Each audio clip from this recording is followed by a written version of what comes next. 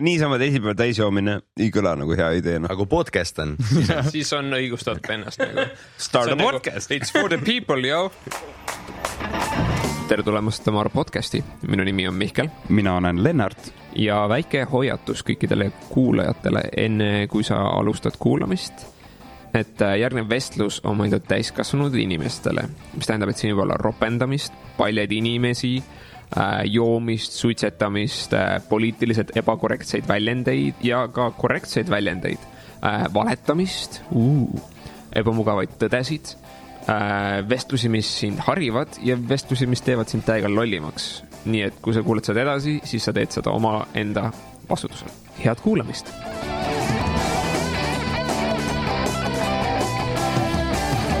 We are now recording ja siis me vastavalt editime teid nagu rumalamateks või targemaks, kuidas nagu te oma mulje jätsite siin. See on hea. Me oleme lihtsalt ausad. Selles mõttes, et üldiselt me ei monteeri väga asju. Me ei viitsi. Sellepärast, et me nagu ei... No, 2-3 tundi monteerida seda. No ma actually monteerin 2-3 tundi läbi, ma kuulan kõik läbi, aga üldiselt see monteerimine on umbes see, et keegi teeb selliseid asju ja siis ma võtan need välja. Ja siis mõnikord on lihtsalt... liiga suured pausid ja seda ma ei mõtle nagu mingi keegi rääkinud korraks, vaid ma mõtlen, et keegi reaalselt tõus püsti ja lõhkus klaasi ära ja siis on vaja koristama hakata enne siis. Aga ma ju lülit välja ka selleks ajaks. Mul on 2 korda on olnud seda, et raadios käisime intekat andmas ja mingisugused sellised asjad lõigatakse jutust välja, et kui kuulad, siis sa ei saa absoluutselt aru, millest räägitakse. Lihtsalt kogu jutt kokku ei make mitte mingisugust sensi. Ja, lihtsalt lõigatakse. 2 korda on olnud, jah. See on ülitüütu ju. Nagu kontekst läheb segamini lihtsalt. Siis nad üritavad saada mingisuguseid snippeteid. Ta ütles midagi eriti absurdset. Lükkame selle sisse, aga see, mis nagu kontekstis oli nagu... Nüüd sa oled nagu lihtsalt mingi halb inimene kõikide silmis. Ja ta vihkab mingit, mis iganes asja nüüd. Kedagi. Suurt gruppi inimesi, keda on nagu tagakiusatakse. Ma nüüd vältisin nagu mingit miini välja siin igat pidi. Telefonid ka vaikselt. No sul juba heliseb või? Jah. See on nagu... ise sõidad kõigile teistele sisse, kui kellegil on, aga siis ise oled see vend, kes nagu teeb selle vea. Klassika. Aga nii, tutvustame siis meie külalisi ka. Mina olen Lennart, mina olen külaline. Meil on Igor ja meil on Claus. Ja. Oota, kas Claus on C-ga või K-ga? C-ga. C-ga, see on fancy Claus. Jah, mu vanemad on fancy'd. Ja te olete siis musikaalsest koosseisust nimega Hellove. Hellove. Et siis see on minu nii-öelda artistiprojekt ja me Klausiga oleme, ma ei tea, kui pikalt juba muusikat kirjutanud alates metalmuusika aegadest ja nüüd jõudnud popmuusikani, filmimuusikani ja isegi mingit funky muusikat kirjutanud, et kõiki kirjutame koos. Nii et te olete siis ikkagi 2 mehe grupp või lihtsalt, et te olete aeg-ajalt teinud koos mingeid asju ja nüüd on järjekordne projekt, kus te töötate koos? No kui me töötame suht kogu aeg muusikaga koos, siis ongi lihtsalt, et see on pigem nagu minu nii-öelda artistiprojekt, kus on siis, mul on erinevaid laulukirjutajaid ja samas me mõtleme ka nüüd ühte nagu funky ansamblit teha, et oleks ka 3-4 inimest kuskil laivi peal. Ja no selle mussiga seoses on see ka, et kui sa tahad oma mussi müüa, siis sa pead vaatama, et sinul kui artistil oleks kaubanduslik välimus ja kuna Xa on modell, siis Xa nägu müüb paremini, kui on kuskil plaadikaverit. Ei, see ei olnud see põhiline probleem selle juures. See kõlab nagu väga hea aus vastu. You pretty, you artist. Ei, tegelikult oli see, et me mõtlesime, et kuule, et teeme mussi, aga nagu kuradi, ma olen veits ilusam, et kahjuks ei saa. Aga ei, tegelikult see ei ole üldse sellest, see on lihtsalt, et... Sorry, Claus, sa oled lihtsalt liiga kole kaane pildi jaoks. Nagu. See Kaabo ei päästa praegu. Jokes aside, Claus on väga ilus mees, nii et kõik, kes kuulavad, need teavad. Kõik kohe guugeldama. Kõik kuulevad, kui ilus ta on. Aga see on jumala hea, vaata, kui inimene ei näe, kes teisel pool seda mikrofoni nagu on ja ta kuulab lihtsalt, siis see on nagu hoopis teinesugune vaade inimese sisse, tekivad nagu kujutelmad, et missugune siis inimene välja näeb, missugune see kehakeel võib-olla on, või ma olen ainukene või? Mul on küll niimoodi. Mul on ka, ma üritan ka ette kujutada. Ja kui ma kuulen mingit naise häält, siis ma alati eeldan millegipärast on räme püss. Ja siis kui ma näen pilti, siis mingi... Aga jaa, nagu hääl ja välimus ei pruugi üldse kokku minna. See on üsna levinud nähtus. Voice actorid ja värgid. Kas te teete voice actingut ka või? Ma olen proovinud. No nii, mis tunne on? Ma hiljuti tegin natukene nagu sellist esimest korda päris asja? Nagu ma päris asja ei ole teinud, aga ma olen proovinud ja ma ei tea, ma võin iga kell olla väga usutav purjus vanamees näiteks. See on eriti populaarne selline nagu see vanamehe multika vanamees või? Ei, mitte siuke käisev vanamees, vaid täpselt selline nagu Balti jaamas siin ringi liiguvad. No nii, siis nüüd on sinu tähetund on tulnud. Trummipärin. Ma ei tea, mingi aeg mul oli isegi mõte, et peaks tegema YouTube'i channel'i, et Eesti mingisuguseid vanu laule laulma sellise häälega, et siuke nagu mingi vanaise coverid põhimõtteliselt, aga see peaks olema, et ainult siis tuleb neid salestada ja teha, kui oled päriselt juutäis. See on nagu Pets ja Korsten ja nagu see läbulaulud olid kunagi. See on jumala äge žanr, seda ei ole enam, see on liiga solvav inimestele. No mingi paroodia, mingi läbulaulud olid konkreetselt nagu ju päris teema. Mul mäletan, mul oli päris mitu kassetti lapsena kodus. Kuldne trio oli minust põhimõtteliselt nagu ainult läbulaulud ja mingi joomalaulud. Ma ei tea, kas nagu enamus nende repertuaarist on isegi originaalne. See on see Eesti rock'n'roll. On üks meremehe lood. Või mingid vanad siuke, et kas vana arm karust etab, ei tarust etab. Need on niimoodi laulma, Jumala õige. Ma arvan, et kui me selle viskiga lõpetanud oleme, siis ongi niimoodi. Siis me saame su kätte. Pigistame välja selle. Aga nii, teil on nüüd tulemas välja uus lugu, mille nimi on Off the Edge. Off the Edge. Just. Ja millest see lugu laulab?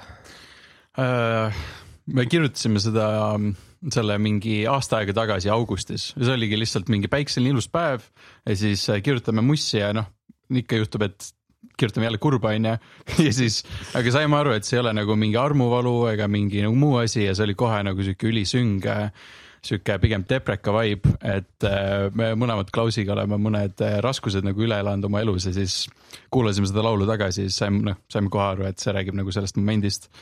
Samal ajal me mõlemad suured Linkin Parki fännid, siis seal on hästi palju nagu elemente ka nagu Linkin Parkist ja siis läksimegi full on selle sisse.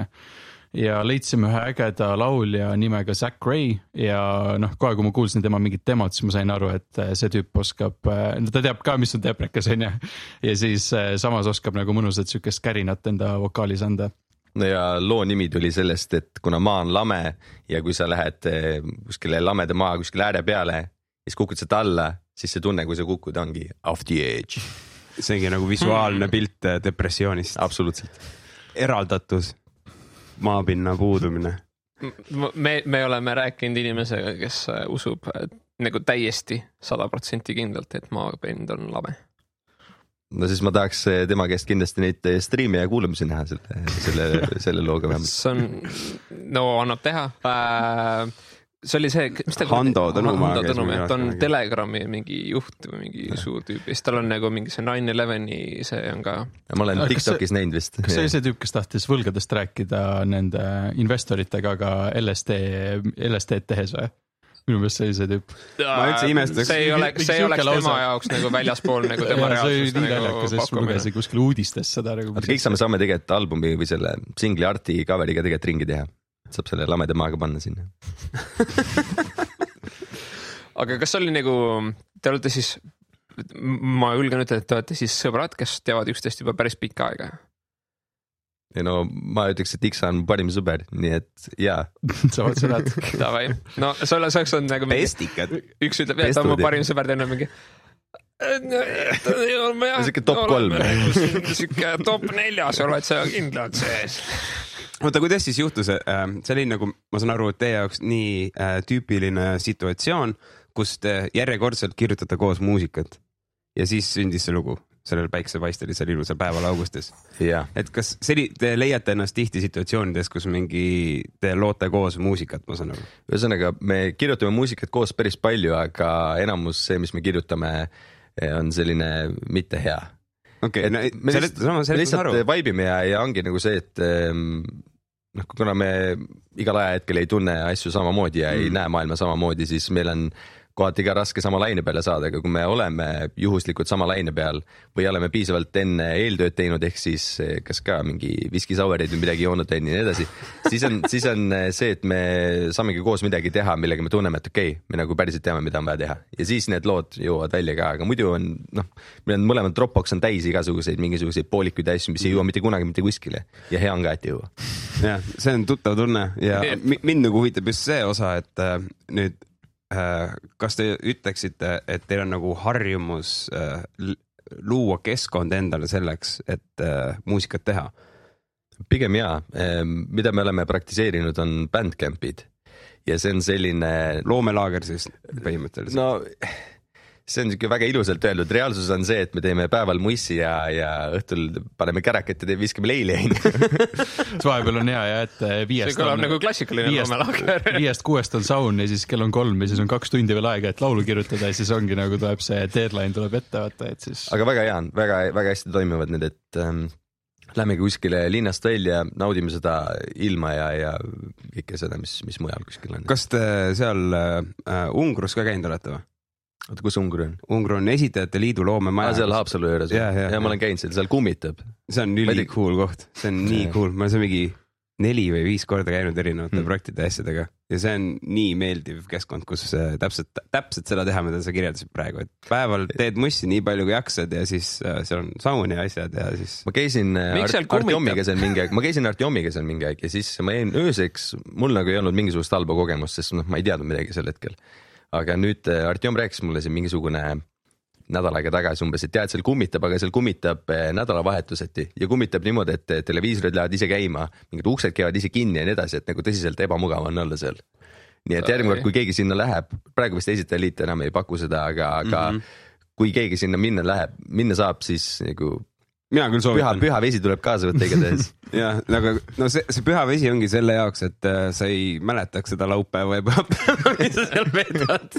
Siiamaani ükski koll meile ligi pole tikkinud. Borjom siis on püha vesi, jah? Jah, täpselt. Aga jah, nagu need keskkonnad, ma saan aru, et siin hiljuti just ka Räägime tegi üleskutse, et noore muusikud võtke osa mingist scholarshipi siis kampaaniast või konkursist.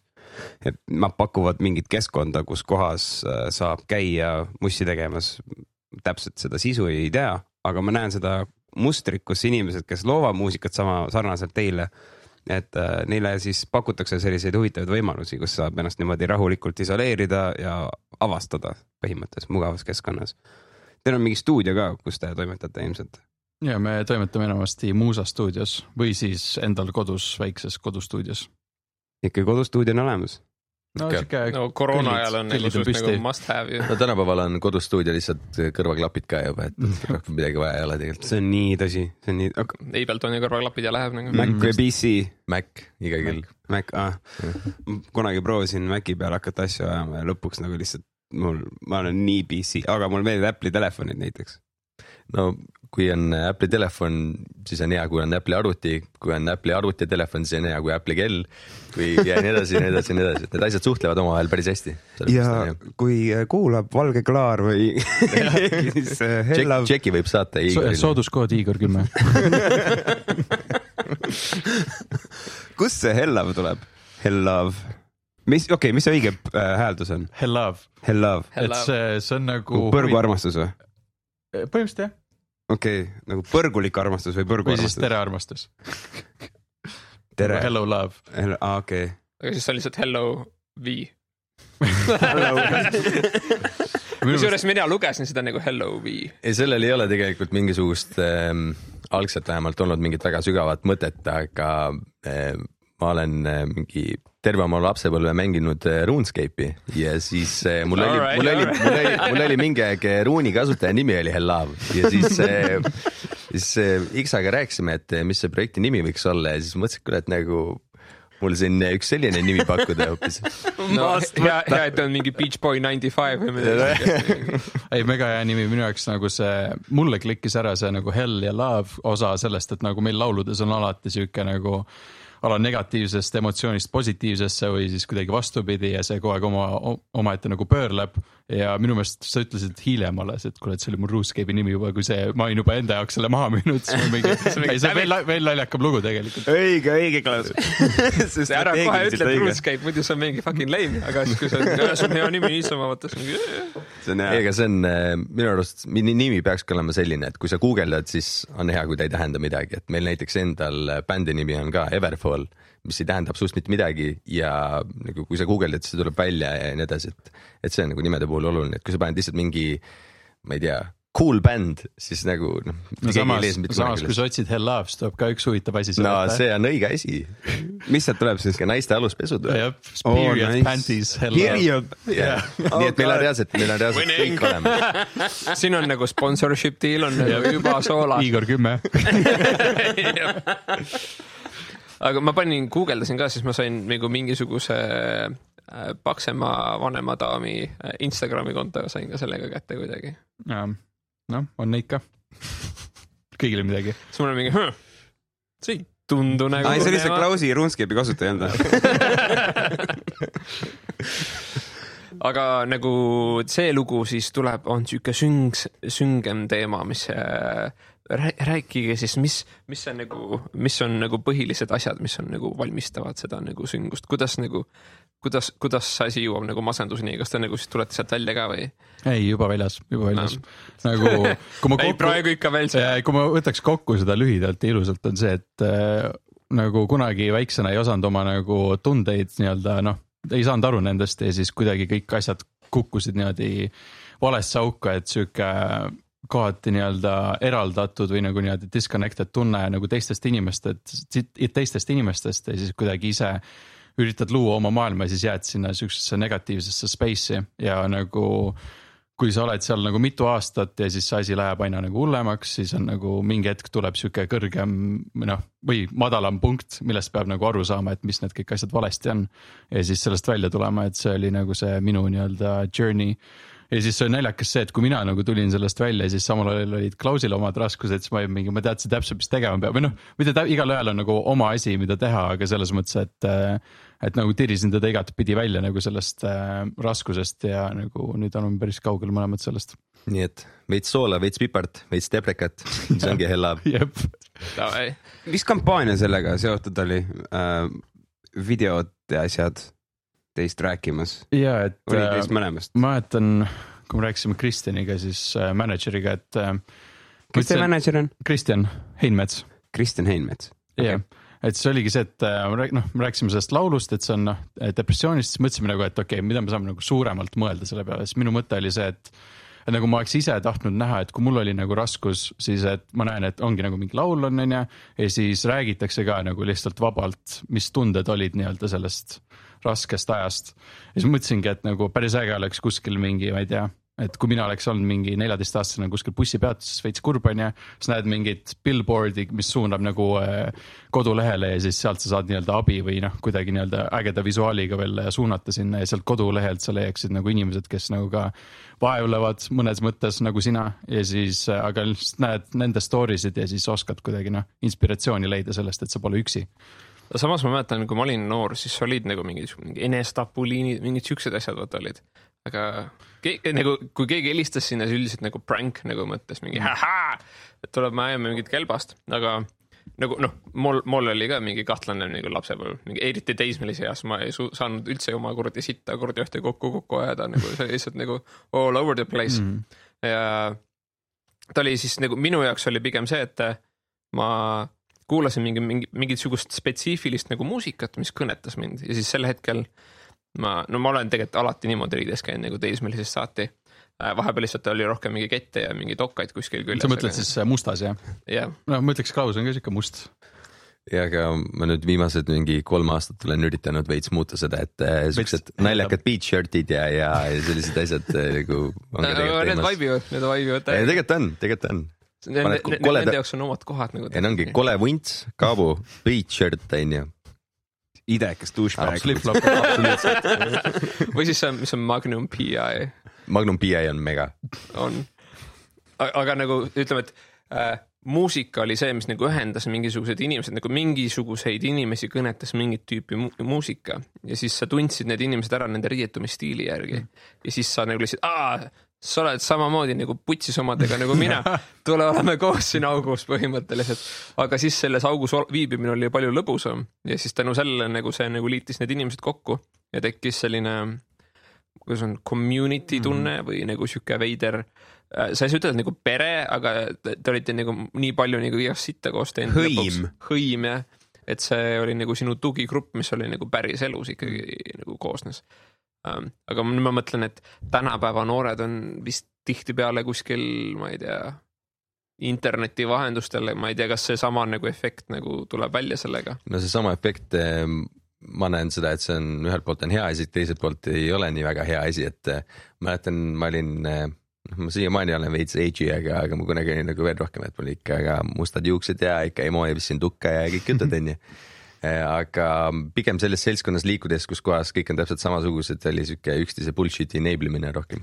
Okei, sükest nagu asja küll. Reaalselt nagu tegelikult ei arene ega liigu mitte kuskil, lihtsalt oled seal, et minu jaoks nagu aga vaata veidral kombel sa märkasid seda ja sa tahtsid sellest välja tulla ja sa tulid sellest välja. Absoluutselt, jah. Ja vahest nagu, mis on erinevad kultuurid teevad oma nii-öelda mingi noorema generatsiooniga nagu mingi sükse asjad, nad viskavad ta nagu oma hõimust välja, et mine nagu sa kuskil päris maailmas mingi tee raskus või mingi kadalip läbi ja siis sa tuled sealt tagasi ja sa oled nagu selle võrra pädevam inimene, sest nüüd sa oled võimeline nendest potentsiaalsetest raskustest üle saama.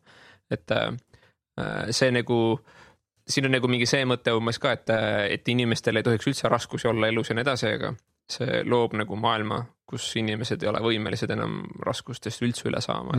Et kohati seda nagu kannatust ja nagu seda õudu, mis sellega kaasneb, et seda annab armastada sellena, mis ta on, et on nagu potentsiaalne õppetund, et lihtsalt omaette küsimus on, kas sa nagu pigistad sellest kivist selle vee välja või mitte. Minu jaoks see lihtsalt ehitab kõik karakterit ja seda on nagu väga vaja tegelikult. Lihtsalt kahju on, kui inimesed jäävad kuskile kohta kinni ja ei leia mitte mingisugust pääseteed oma asjadest. Kuigi tegelikult on alati midagi, mida teha ja ei pea ennast kuidagi teistest inimestest distantseeruma, aga lihtsalt peaks iseendaga aus olema ja vaatama, et kas see seltskond on päriselt kasulik sulle ja kas need jututeemad ja see energiavahetus on selline, mis annab sulle nagu reaalselt midagi juurde või just. Lihtsalt kiidab sinu enda nagu sitta sulle tagant sisse uuesti. Mulle meeldib see lause, et kui sa tunned, et mingi hetk, et sa oled nii-öelda kõige targem inimene ruumis, siis sa peaksid ruumi vahetama. Vales ruumis olen. Jah, et alati nagu ümbritse ennast väga tarkade ja ägedate inimestega, et siis nagu nemad vähemalt oskavad näha sind, kui sa lähed mingile teisele rajale, et siis oskavad nagu ka suunata või siis oma nagu mõtteid jagada. Millest see on, aga selle, ütleme, praktikas seda nagu harrastada on nagu natukene mitte nii lihtne, sest see tähendab seda, et sa pead nagu välja lõikama tihti peale enda elust nagu mingisuguseid inimesi või vähendama nendega kontakte, kes sulle väga meeldivad.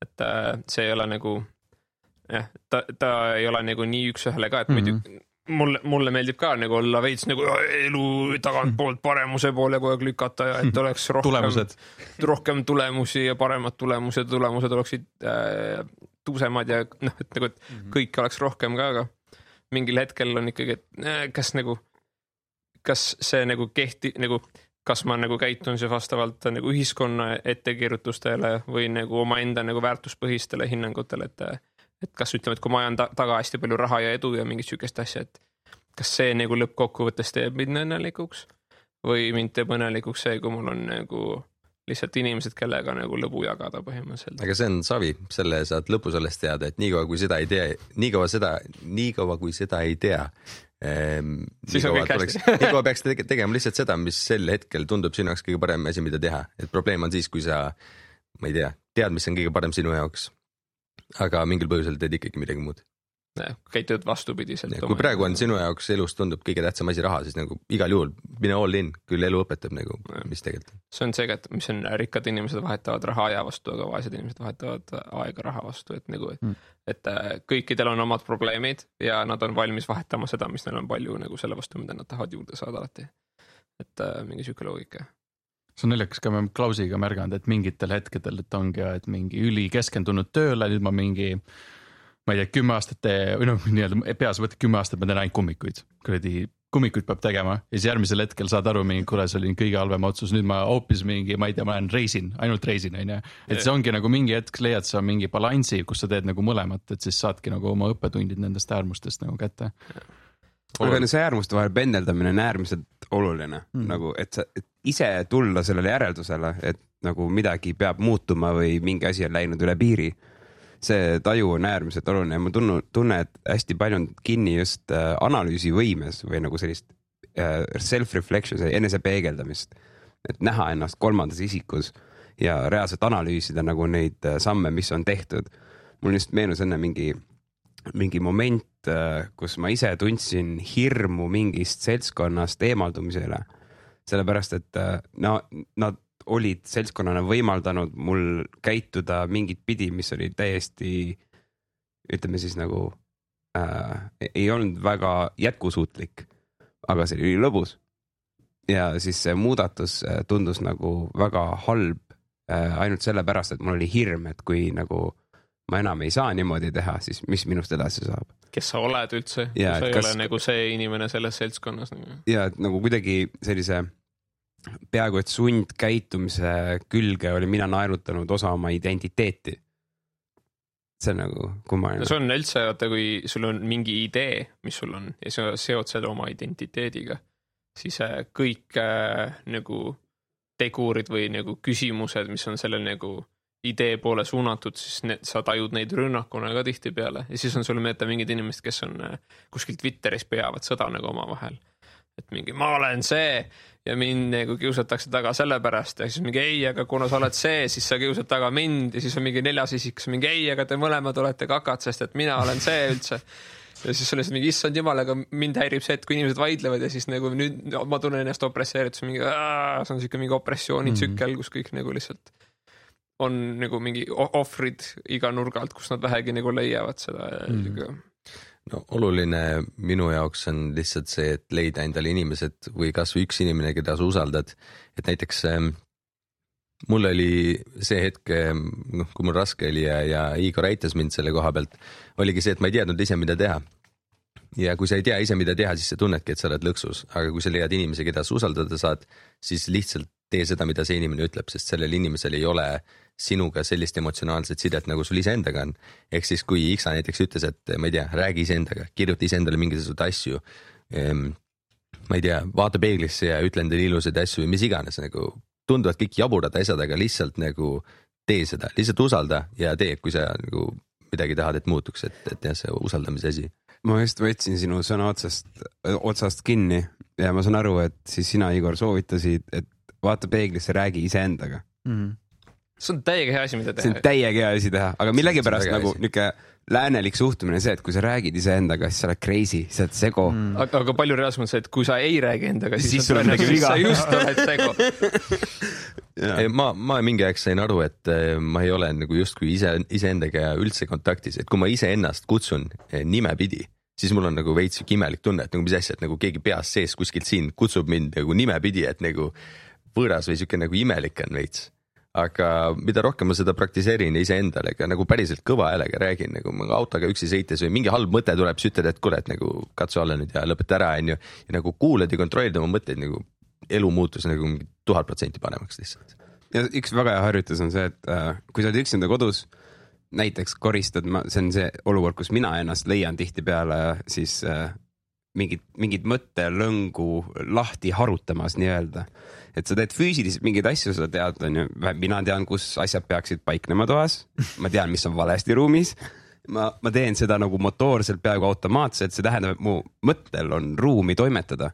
Ja kui mingid asjad, mida ma tajun, et ma ei ole seda läbi kalkuleerinud, siis valjult välja ütlemine, see hetkeks on natuke rohkem sarnane, nagu kui keegi räägiks sinuga. Et siis sa saadki nagu korraks panna selle nagu mõtte endast välja poole, et sul tekiks võimalus seda kuulda ja siis analüüsida, nagu see, keegi teine ütleks seda. Ja mõnikord alles siis selgub, et see tüüp on debiilik, see tüüp olen mina. Aga see on parim realisatsioon, kui sa vaatad endale pead mingi. you fucked up, son. See on mingi, yep, I did. No alles siis saab nagu kasvada võib-olla. See on jah nagu mingites momentides sa saad aru, et sa teed midagi valesti, aga siis kuidagi see mõte kaob kohe ära, mingi vale asi, ja paat üle. Matad mingi muda alla kuskile, vaiba alla kuskile. Jaa, distractions nagu mingid, see on, kõik inimesed teevad seda ja see on tegelikult hea, mina leian, et see on hea kaitsemehhanism nagu distracting yourself, nagu, et kuidas sa nagu siis petad iseennast mingite asjadega, see võimekus on hea, aga kui sa ei kontrolli seda protsessi, siis see on umbes sama, et me võime mõelda, et järglased on hea nähtus, aga kui seda õue ketti paned, siis nagu sealt ei tule head inimest. Samamoodi on nagu su mõttelõngaga ja nagu selle olemusega, et mõnikord on lihtsalt parem lasta ennast vabaks. Nagu praegu lihtsalt juua ja olla nagu loll mina ja siis hiljem vaadata, kuidas see välja tuli. Aga jällegi sellest ei ole kasu, kui sul ei ole võimekust siis tagantjärgi võib-olla seda momenti analüüsida, et mis siis juhtus, on ju. Ja aga just nimelt tagantjärgi analüüsida, et mitte hakata kõiki oma mingi võimalikke samme ette mõtlema ja nii edasi, siis on ülemõtlemise efekt ja siis on see, et sa enda arvates teed hullult tööd iseendaga, tegelikult sa seisad kogu aeg selle ühe koha peal ja täiega ketrad üle oma asju ja mitte kuskile ei jõua. Vahest selle asja nimi on planeerimine. Nagu planeerida on okei, kui sa mingi 1 või 2 sammu, mis on nagu reaalselt täiesti tehtavad sammud niimoodi, et mingi nädala töö näiteks. Aga kui, ma ei tea, sa võtad omal eesmärgiks, et nii, miljonär aasta pärast. Nagu see on mega tore, aga kui sa hakkad mõtlema seda teekonda sinna, siis saad aru, et täitsa pekis see mingi 152 sammu ja see kõik nõuab su käest mingi 25 tundi päevas ja siis sa juba nagu tunned sellest nagu sellist frustratsiooni, et sa pigem oled seal samas edasi ja ootad mingisugused muid lahendusi. Sinu unelm hakkab sind opresseerima. Just täpselt ja siis sa kaotad ise ennast ära, et sa ei tea, mida sa tahad. Sa tunned, et sa ei liigu kuskil edasi ja kõik justkui oleks nagu mõttetu ja kõik, mis sa siiamaani teinud oled, on mõttetu ja keegi ei oska sind aidata, sellepärast et me kõik tegelikult olemegi oma asjadega üksi ja niimoodi ongi ja niimoodi peabki olema. Aga jah, lihtsalt väga lihtne on ise endale jalga lasta seal. Seal on see ka, et kui sa hakkad sükest asja nagu taga ajama, mis ei ole nagu, see on nagu võimatu eesmärk või? Jah, et sa tahad olla miljonär, aga sa ei tea, miks, vaata. Sa tahad, et sul oleks 1 miljon eurot, see on nagu milleks sul 1 miljonit eurot vaja kõigepealt on nagu, et kas sa tahad asju osta nagu, miks sul neid asju vaja on, kas sa tahad nagu, et sul oleks lihtsalt mingi palju sädelevaid asju kaelas, mingi oh my god, vaadake mind, ma olen nii edukas ja ilus. Sa saad kõik seda olla ilma selle kurdi sädeleva tiruliluta või sul on nagu vaja tööriistu, et sa saaksid teha mingit uus asja. Nagu üks mõte on see, mis on nagu, et ma saan ennast väljendada ja ma saan teha selle protsessi enda jaoks lõbusaks. Aga teine on nagu, et ma lihtsalt üritan mingisuguseid nagu tikke boksida või mingisuguseid nagu punkte ära täita, et inimesed armastaksid mind, sest ma osku ise ennast armastada või midagi sükest. Ja see ongi siis, kui siis endaga ei räägi, siis nagu sul on vaja, et väljaspoolt keegi ütleks sulle, et sa oled hea, tore, ilus, mis iganes. Ma avastasin ühe üliveidra asja enda kohta hiljuti. Ma olin siis sükses olukorras, kus ma pidin salvestama iseenda intervjuud. Ja ma võtsin Raidu meie ühise tuttava seda nagu salvestama. Ja siis, kui tema oli ruumis ja tema salvestas mind videosse, siis ma olin ülipahane enda peale, kui ma keerasin sõnad perse. Ja ma olin nagu, tule välja, ma olin nagu pahane, aga hiljem ma võidin selle uuesti salvestama üksinda. Ja siis ma sain vaadata mõlemat nagu materjali, vaata, kuidas ma käitusin ise endaga selles ruumis, kui keegi teine oli ruumis ja kui mina olin ruumis. Ja see oli need nagu ootused üllatas või see nagu tulemus üllatas mind selles suhtes, et kui Rait oli ruumis ja keegi teine jälgis mind, ma olin endaga hästi kuri. Aga kui ma olin üksinda, siis ma olin mingi, Mihkel, tainas. Nagu mul oli täiega lõbus. Ma nagu lihtsalt lollitasin oma ette ja ma nagu nautisin seda protsessi. Ma olin endaga üli nagu meeldiv ja viisaks. Ma mingi, holy shit, nagu miks ma sükest asja teen nagu? Et kas ma nagu üritan kellelegi teisele näidata, et ma nagu et ma olen palju distsiplineeritum ja palju nagu enesekündum, ma olen nagu, Mihkel, see on paha ja see on hea. Et nagu tegelikult iseendaga nagu see vestlus ei ole ju süke, et nagu ei no, eks kõik inimesed tahavad olla ühiskonna ja teiste inimeste poolt aktsepteeritud, nagu see on täiesti nagu arusaadav, aga lihtsalt minu arust see asi on läinud täiesti nagu veidi liiga kaugele, et kohe, kui sa teed mingi väiksemagi vea, näiteks sina selle salvestamisega, on ju, nagu mitte keegi ei pane tähelegi seda esiteks ja mitte kedagi ei huvita, mitte keegi ei mõtle sellest nagu mingi kasvõi 2 minutit hiljem juba on ju, aga kuidagi endal tekib kohe selline tunne, et okei, et ma ei saa hakkama ja nagu ilmselt järgmine kord nad ei taha, et ma üldse midagi teeksin ja ma ei ole piisavalt pädev üldse siin ühiskonnas enam-vähem toimetama. Aga see on nagu mingisugune kood kuskil, mingi alalhoiukood kellegi teise jaoks. Aga see on nagu, ja see on nagu olukord, kus ma pean nagu Raidule või kellelegi midagi tõestama, nagu ma maksin talle raha, et ta mind filmiks nagu, ole vait ja tee oma tööd põhimõtteliselt. Aga ikkagi ma olin nagu, isegi nagu selles olukorras ma olin nagu, ma tundsin nagu kuskil alateaduses, et ma pean esinema ja olema nagu iseendaga karmim, kui ma tegelikult olen. Ja no veits peab ikka olema, veits peab jälgima ka nagu, et kui sa annad lubaduse, et siis sa nagu saad tehtud selle. Võtad sel päeval veits vähem jooke ja viisakalt riidesse. Aga no lihtsalt see, et kui ma ei tea, sa näed, et sul sõbral midagi juhtub on ju ja ta ei saa hakkama oma asjadega, siis sa ei lendaga peale, et kui idiks sa oled. Et ei ole, vaata, pigem oled see, et kurat nagu teeme just uuesti suva. Aga suur tõenäosus on, et sina, kes sa kuulad, mõtle sellele piinlikule momendini, mis sul hiljuti oli ja mõtle selle inimesele, kes oli seal, et seda jäädvustada. Ma olen üpris kindel, et teda kotib see asi umbes 1 000 000 korda vähem kui sind ja lihtsalt nagu sa üle õpi, liigu edasi, fuck it. Ja kui sa ei ole selles veendunud, siis küsi selle inimese käest, et või vabanda, sest mõnikord need asjad on lihtsalt kellegiga halvasti käitumine või? No näiteks mul siiamaani üks asi kripedab veel, mul viimane higi oli niimoodi, et ma olin Viimane higi? Viimane higi. Okay. Viimne higi. Oli niimoodi, et ma olin MyFitnessis tegin trenni, MyFitness Igor 10 jälle sooduskood ja siis I loving this consistency. Ma tegin nii head partnershipid, kus te kurat saate oma asju. Ülihea manager on teil. Shout out Kristjan oli või? Igatahes ma tegin viimase harjutuse ära ja mul oli nagu tõesti peaaegu ei näinud enam mitte midagi. Siis mingi kõnnin, et okei, et nagu asjad kokku ja pesema ja nii edasi. Ja siis kõnnin ja vaatan, et oota nagu veits nagu teist värvi on, siin asjad nagu paigutus on nagu veits teine, siis on täitsa peksma naiste riietusruumis ja nagu joppas, et mitte kedagi seal nagu riietusruumis sees ei olnud, aga kui ma sealt välja tulin nagu näost punaseni, siis seal olid nagu naised vaatasid nagu, et üks oli selline, kes naeris, teine oli mingi veits selline, et nagu et see vunts naata, mis on, et nagu ei tea, vaata. Ma olen näinud selliseid veidi varem. Raudselt astub uksest välja ja istub oma valgesse transitisse. Ei ta ongi ja ma tean, et nagu need, kes mind nägid nagu elu sees nagu ei mäleta seda enam. Võib-olla mäletad, et kunagi oli mingi tüüp, aga nagu ma tänavalt vastu kõnnin, siis nad ei ole mingid sa olid see vend, see korra läks valest uksest. Aga ei nagu jah, selles suhtes savi. Aga ma ei tea, minu jaoks praegu tagantjärele naljakas. Aga selles momendis vaata ka. Ja siis oli higi. Näost punane. Siis oli higi tõesti, nagu mu särk oli niigi märg, aga nagu peale seda oli veel rohkem. Aga arvatast üle lihtsalt sõnast, lollakas minema, lähen mujale. Aga see on mingi, ma tarvan, et ma olen mingi pervo. Oota, Igor, sa laulad ka või? Ei. Mis ei laula? Ei, Igor laulab küll. Ma enne laulsin.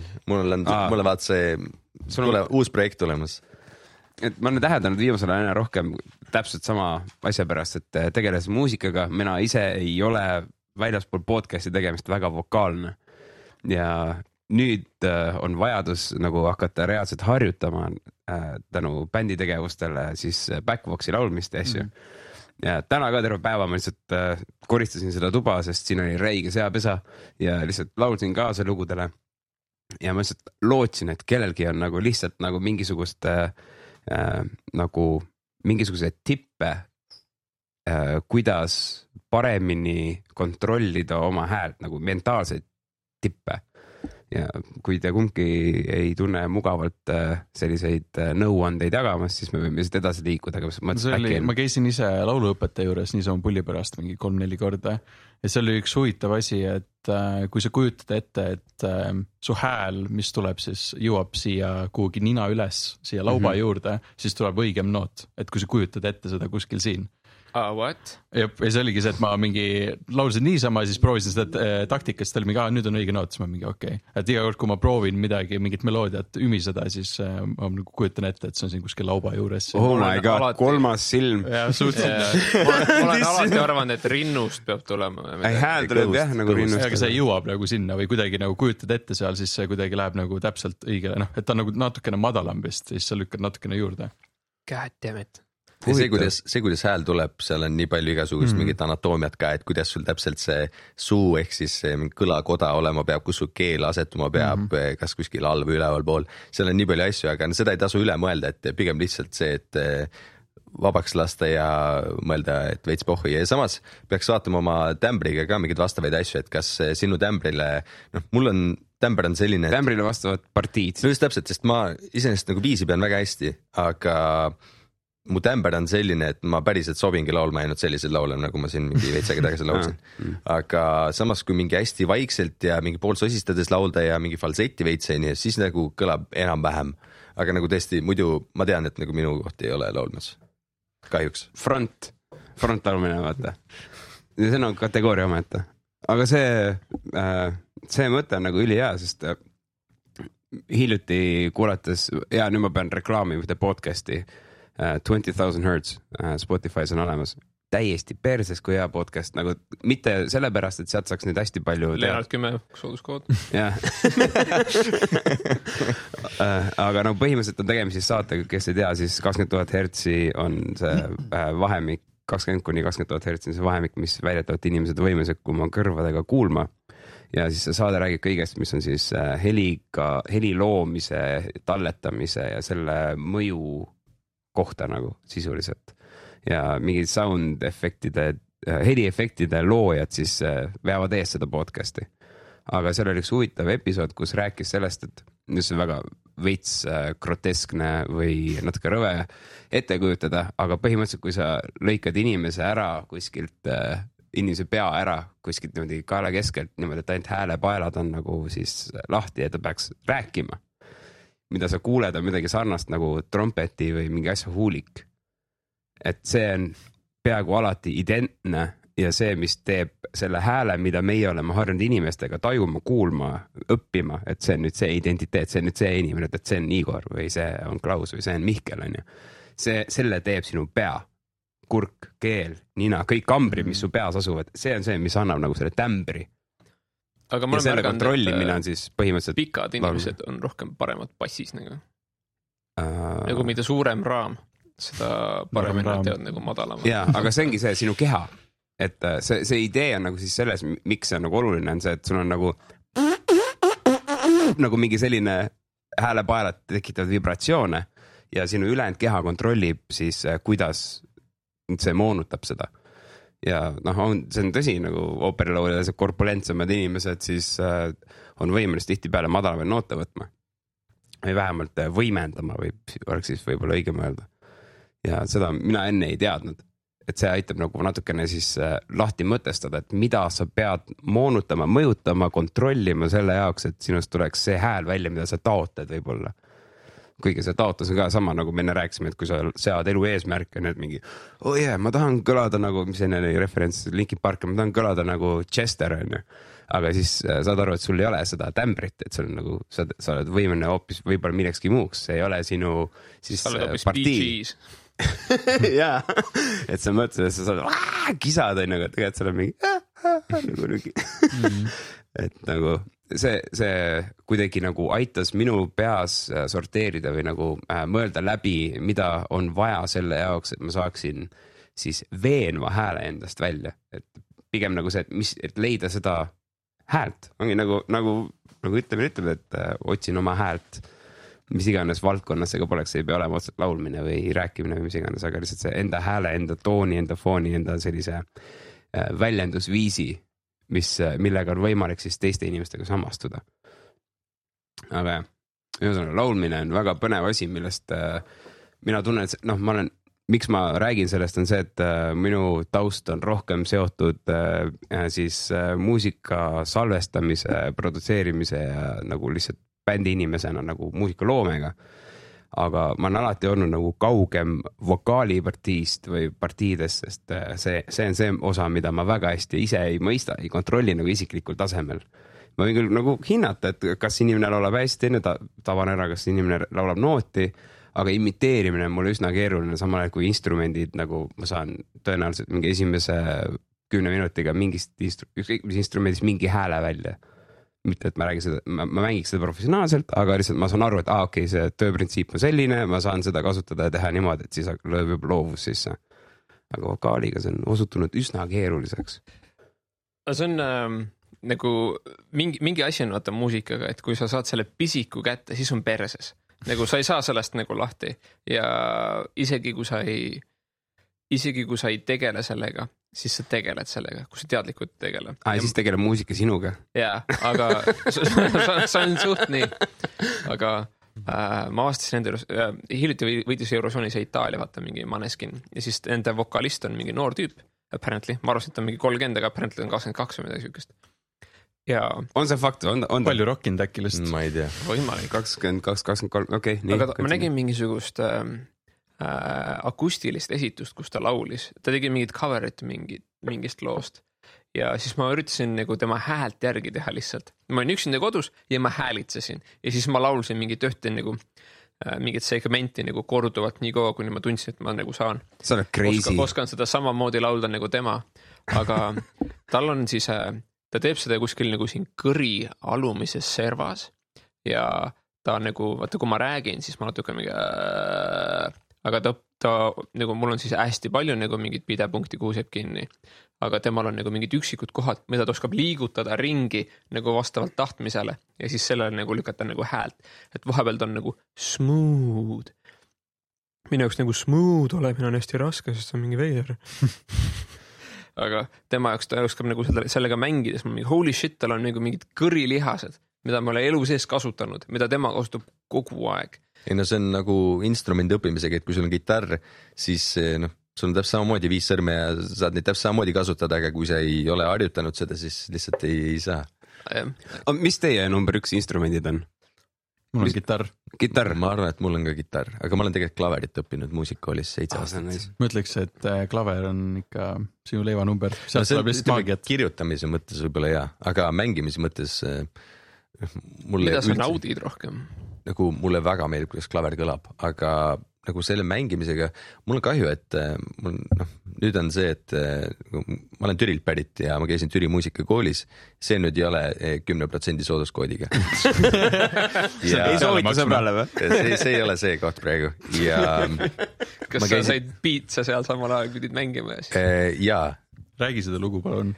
Ja ühesõnaga muusikakool oli iseenesest nagu muusikool nagu muusikool ikka, eks ole, aga klaveriõpetaja oli selline, et tal ei olnud väga kannatust ja ta ei suutnud seda klaveri õppimist minu jaoks nauditavaks teha ja kõik need lood, mis me mängisime, ma õppisin klassikalist klaverit, aga nagu veits võiks ikka küsida, et kuule, et nagu mis sorti muusika sulle meeldib või nagu mida sa mängida tahaksid ja siis ma lihtsalt shreedisin täiega mingit etüüde ja mingisugust jama seal kogu aeg, ja ma ei viitsinud harjutada ja siis hinded olid nii nagu nad olid, kui sa harjutada ei viitsi, ja siis mäletan, kõige süngem päev oli mul see, kus kohas vihma sadas, ma elasin muusikkoolist mingi 2 kilomeetrit eemal, jala ma läksin sinna, mul olid noodid olid mapi vahel, need olid mingi täiesti läbi ligunenud, siis ma sain sellest esiteks sõimata, et nagu mis mõttes on ja mingi paber on märgnud ja siis klaveriõpetaja oli sel hetkel, kui ma olin mingi väike patsaan, mingi 8-9 aastane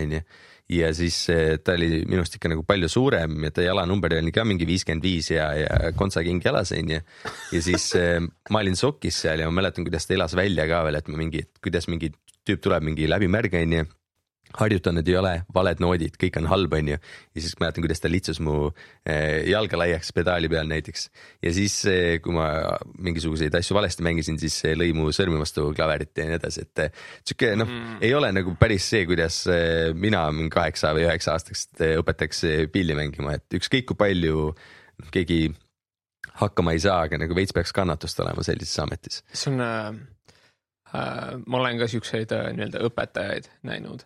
aga veider on see, et nagu neid arvatavasti õpetati niimoodi.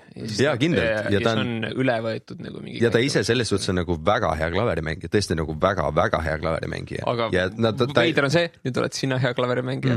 Ja kui sa õpetad kedagi, siis sa oled see sama douchebag. Ei nagu selles suhtes, et ma ei ole kindlasti hea klaverimängija. Aga pigem on see, et ma olen jõudnud sinnamaale, kus kohas ma oskan kirjutada klaveriga asju täpselt niimoodi, nagu keegi kirjutaks, kui ta päriselt klaverit mängib. Ja kui seda on vaja päriselt kuskil mängida, siis ma saan lihtsalt öelda, et kuule klaverimängija, tule mängi see näiteks sisse või niimoodi. Nii, et annad kätte noodid või? Nagu mis iganes, kui on noodid, siis noodid, aga ei tea, tavaliselt nii palju, kui ma olen näinud, siis piisab sellest, et annad loo lihtsalt või ütled nagu, mida vaja teha on, et kuulmise järgi ikka. Mul on koolis käimise kohta maailma kõige lamedam lugu. Nagu, kui ma räägin selle väljast arvata. Kas lamedam kui maa või?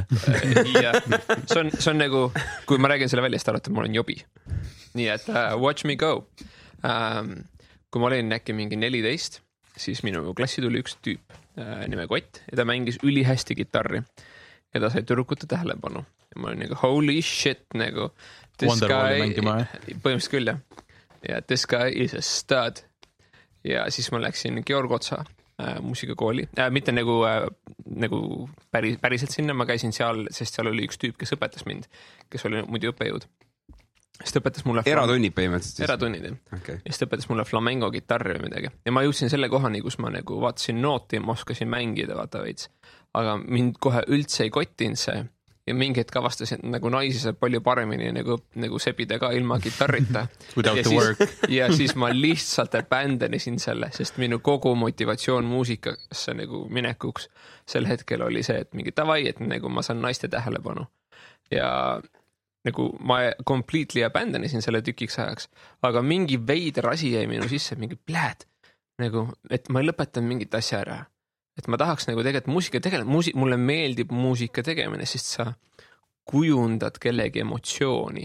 Sa nagu lood emotsiooni, sa talletad selle ära ja kui keegi kuuleb seda ja ta empatiseerib sellega, siis ta tajub seda emotsiooni nagu hästi intensiivselt läbi samamoodi. Elab läbi seda momenti. Okay.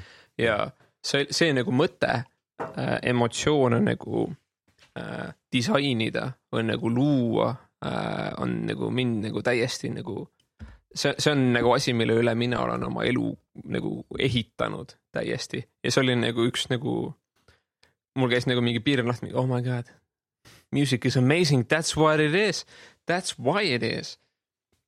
Aga minu motivatsioon oli nagu selle asjaga alustamiseks oli nagu kõige lamedam üldse, et ma tahtsin naiste tähelepanu saada teismelise poisina. I wanted to get laid. See on nii levinud, just hiljuti oli mingisugune saade televiisorist, umbes täpselt silmanurgast nägid midagi ja kuulsin Jaagup Kreemi ütlemas mingis intervjuus, et kunagi hakkasin tegema bändi, et tüdrukuid leida ja siis mingi 20 aastat hiljem ikka ei ole tüdrukuid, aga bändid on ikka. No see on nagu see, et keegi ostab sportauto endale, siis mingi oh my god, nagu nüüd ma saan nagu ülipalju naiste tähelepanu, aga ta saab hoopis lihtsalt teiste tüüpide tähelepanu, kellele meeldib ka sportauto. Sellest on mingi aga ja see tundub nagu niisugune levinud muster, aga sa õppisid siis nagu, kas ma saan õigesti aru praegu, et sellest Georg Otsa flamenco gitarri õppimise tundidest sa õppisid hoopis seda, et mis on muusika, mitte kuidas mängida instrumenti, aga mis asi see on? Ja siis, et gitarri mängimine on raske. Eriti kui see on flamenco gitarri, sest see on nagu sa mängid nagu kõik nagu käed on nagu või kõik näpud on nagu muidu vaata sa mängid nagu selle kordi midikaga vaata tõmbad mingit tuure aga see on ikka terve käsi see on nagu väänad ekstra palju sa võid metalcore'iga mängida nagu me bändiga mängisime nüüd enam ei ole väga metalcore'iga kes piisab sul ühest kitarikeelest kas Hellove oli kunagi metalcore või? Ei, aga me vanasti tegime mõlemad metalbände tal oli selline metalbänd nagu Saints Be Warned ja mul on endiselt Everfall ja siis koos ikka rokkisime ja käisime, mängisime Eestis ja mängisime Lätis ja Eesti tuurid kõik jutud jah. Aga tõesti seal üks keel on piisav ja nagu vasak käsi ei pea üldse mitte midagi tegema, et sul on vaja lihtsalt noisegate'i ja medicat'i ja läheb. Ma olen nagu vale kitarri käes hoidnud terve aeg nagu. Vaata nii, et lava peal alatarkis olemine on niuke klassikaline. Ja absoluutselt. Ja pats peab olema. Või või vunts. Seda ma sain fucking nailing it. Fuck, mul oli ka kunagi jõhker pats nagu. Sul oli treedid isegi peaaegu vist. Mul oli hästi pikad juuksed ja siis mul oli hipiperiood, kus mul lihtsalt läksid juuksed rastadeks ja siis mul tekkis keset pead paar rastat. Mida ma see oli nagu orgaaniline. Väga respekt. aga ja siis kui see sai maha lõigatud, kui olid uued tuuled, siis ma reaalselt opereerisin seda. Ma lihtsalt võtsin skalpelli ja lõikasin seda lahti, sest minu töökeskkonnas olid head tööriistad selle jaoks. Ma soovitan kõigile, et kui teie kallis sõber on näiteks rastade kandja ja on võimalus lahata mõnda tema rastat, ole seal operatsiooni juures, vaata, mis seal sees on. Ma ei tea, kui hea soovitus. See on väga hea soovitus, sa ei taha enam rastas, sa ei taha magada oma pea peal. See kõlab umbes sama soovitus, et nagu lahka oma junni. See on actually mõnes situatsioonis hea mõte. Wow. Okei, nagu sa ei pea sitta lahkama, aga nagu enne kui sa potist alla lased, siis vaata. Just in case, vaata. Paberit või? Good point. Sa pead ette planeerima. Viska paber mööda. Või siis tõuse püsti ja siis vaata ja siis... Aga tegelikult enda fekaali jälgimine ei pea olema, ei tohiks olla piinlik asi, sellepärast, et sealt sa saad jõhkrat informatsiooni puhtalt värvi pealt nagu. Vähe sellest, et consistency ja nii edasi. No ja siis katsud ja vaatad ja maitsed ja torgid pulgaga, vaatad, kuidas on läheb, loobid vastu seina, et kuidas jääb kinni ja värki. Kõik need head mõtted. Ei, see võib hästi olla, aga nagu come on, et kui me just enne, kui me rääkisime nagu depressioonist ja sellisest asjast, et depressioon... Väga smooth transition. Ja kakanaljade pihta nagu. Aga nagu ise tundsid ka sitasti, nii et... Ja reaalsus on see, et sellist asja nagu sitt koristada on lihtne. Aga nagu kuidas sa sorteerid oma mõtteid, kuidas sa nagu saad sellest pasast lahti, mis su peas on, see luggage, see koorem, need sisse harjutatud kombed, mis on kuskilt kunagi laenatud ja mida enam ei lähe vaja, et see on tunduvalt keerulisem kui nagu mingi sita koristamine. Nagu ma loodan, et enamus meist, kui juba ei ole, siis kunagi neist saavad ka lapsevanemad, nad ise on kunagi lapsed olnud ja nende vanemad on nende sita koristanud, on ju. Et see nagu füüsilise maailmaga toime tulemine, see on esimene samm, see on nagu see on suhteliselt lihtne. Aga nagu iseenda lahkamine ja enda nagu mõtetes ja peas navigeerimine on hoopis omaette teema. Nagu minu jaoks sitast on mugav rääkida sellepärast, et see on lihtne asi. Seda me kõik mõistame. Aga nagu meie kõigi pead, meie ajud ongi loodud olema programmeeritud erinevalt. See on nagu sõrmejälg, igaüks töötab isemoodi, kuigi me jagame väga palju omadusi. Sa oled nii sügav, Lennart, täna, mis toimub? Whisky. Ülihea whisky on. Good choice. Kas sa vitsid ulatada mul mu kohviga? Ma kahtlustan, et see saab olema more awkward for me, aga nagu võib-olla see on... Kui sa püsti pead tõusma, siis ära tee seda. See läks ümber reaalselt. Aga... Kiitused kaanele, mis kinni pidasid selle praegu. Jep, sulev plastmass minu kohvi sees. Ma saan nii palju estrogeeni siit, et ma varsti muutun. Sorry, Igor, me segasime vahele selle draama. Selle eelmise jutu peale mul mäletan nagu ühte momenti täpselt, et ma hakkasin mingi netist nägema lihtsalt süüks, et ongi nagu mingi mental health nagu infot, et ja siis lihtsalt üks tüüp kuskil ütles, et nagu jälgi lihtsalt, mis sa räägid endaga nagu, et ma nagu polnud ise olnud või proovinud vähemalt vaadelda enda mõtteid ja siis ma mõtlesin, et davai, et ma ärkan homme üles ja siis hakkan lihtsalt vaatama, et mis mu esimesed mõtted on ja nagu kuidas asi kulgeb.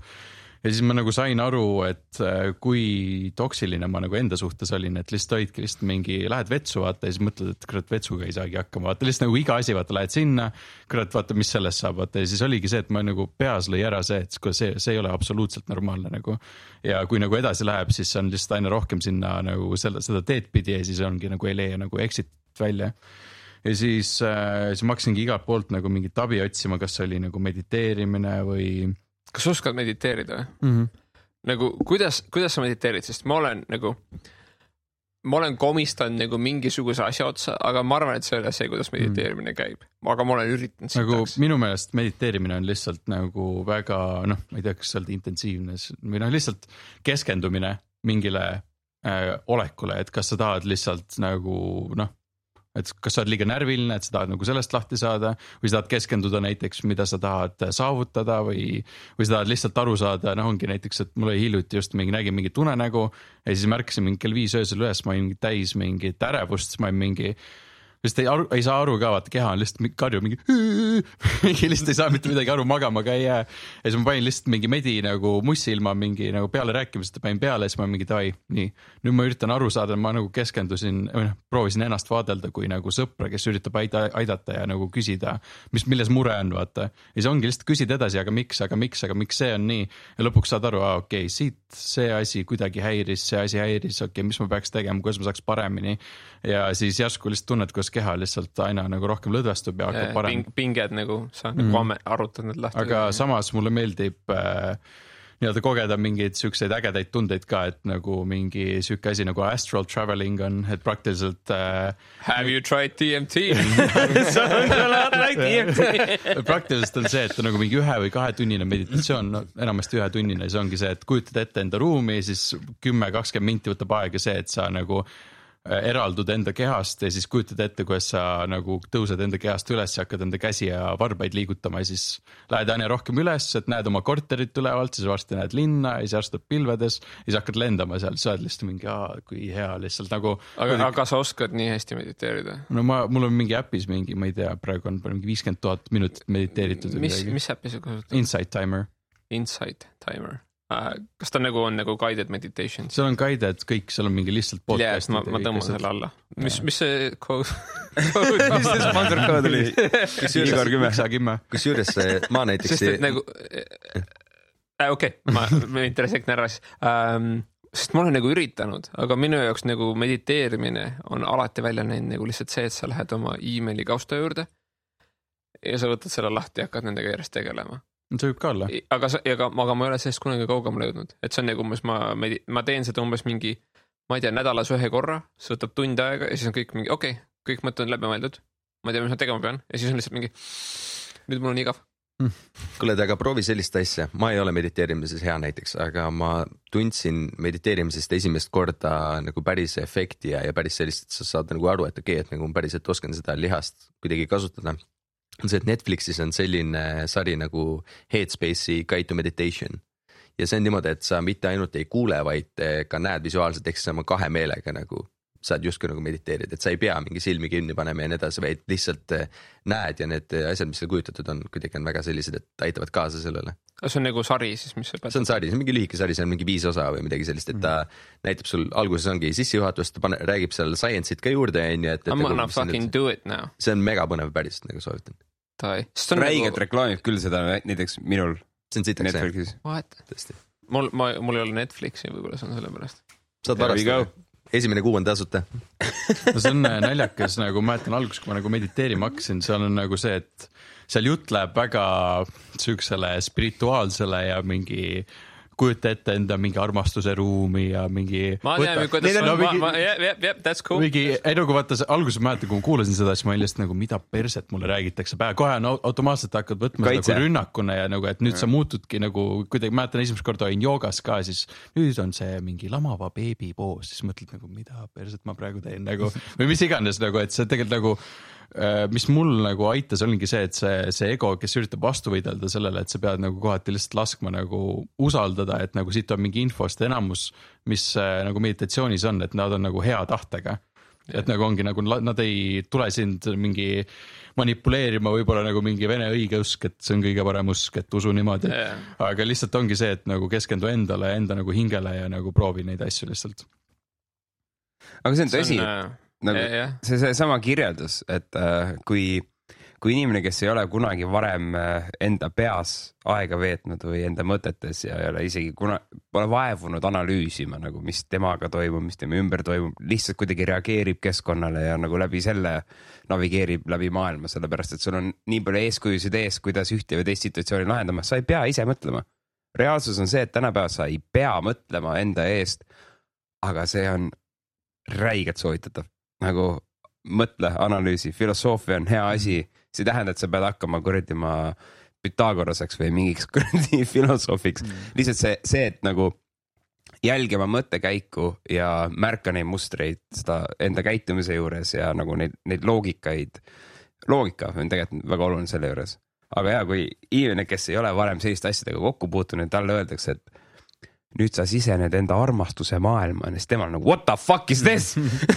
Et nagu, what am I gay now? Mul ei ole süükast maailma, mida sa oled? Mul on nagu mehe maailm. Ja siis mul on nagu kangimaailm ja siis on jalkamaailm ja siis on aga ütleme, minu jaoks kõik algaks sellest, et iseendaga aus olla ja aga mis asi on see ausus? Nii, ütleme näiteks niimoodi, et mis siis, kui sa oled terve aeg valetanud endale? Jaa, aga enamus inimesi on, aga nagu reaalsus on see, et sa ühel hetkel hakkad aru saama, kui palju sa iseenda bullshit'i enable'id kogu aeg ja näiteks toon ühe näite, et kui sa vaatad, et sul kuu lõpus saab kogu aeg raha otsa ja sa ei tule oma asjadega välja, siis ei ole see, et mingi, ma ei tea, kurat tegin mingi vea või kurat tea, et seal mingi peol nii edasi. Sa tegelikult tead, kuidas sa saad täpselt teada, kuhu su raha läks. Sa pead vaatama konto väljavõtet ja sa pead päriselt üles kirjutama, kuhu su raha läks, mida sa tegid ja sa pead, nagu see ei ole mugav, see on tõsiselt raske ja see on omamoodi isegi nagu valus näha, milline sa päriselt oled, nagu kui halba otsuseid sa teinud oled, kui palju ühe kuu jooksul on. Aga see on see reality check ja iseenda kaus olemine, et nagu päriselt ma see kuu ostsingi 4 soti eest lihtsalt mingit paske, mida mul tegelikult vaja ei olnud. Ja sama käib nagu oma teiste asjade kohta ka, et see, et sa oled endiselt õnnetu, on lihtsalt see, et sa teed endiselt asju, mis teevad sind õnnetuks. Nagu ja sa ükskõik, kuidas seda nagu... See on nagu rohkem, see on nii tõsi, ma olen nagu nii palju neid, inimesed teevad asju, mis teevad nad õnnetuks. Ei nii, aga nad lihtsalt peavad iseenda kausad olema, et kui sa näiteks oled kellegagi suhtes, kes tegelikult teeb sind õnnetuks, sa ei ole õnnelik seal. Aga sa lihtsalt oled seal edasi ja vireled ja nii edasi, siis nagu tegelikult sa peaks midagi tegema.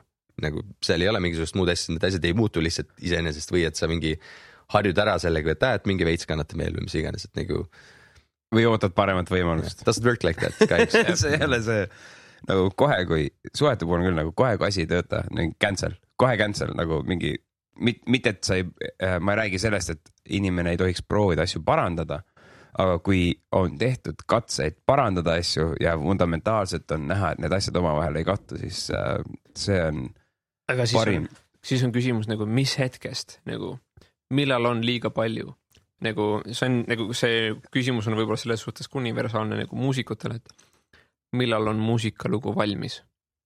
Nagu, et mis, nagu, ja see käib inimsuhete kohta ka, et millal nagu inimsuhe nagu ära lõigata, millal üritada seda jätkata. Kus see joon jookseb?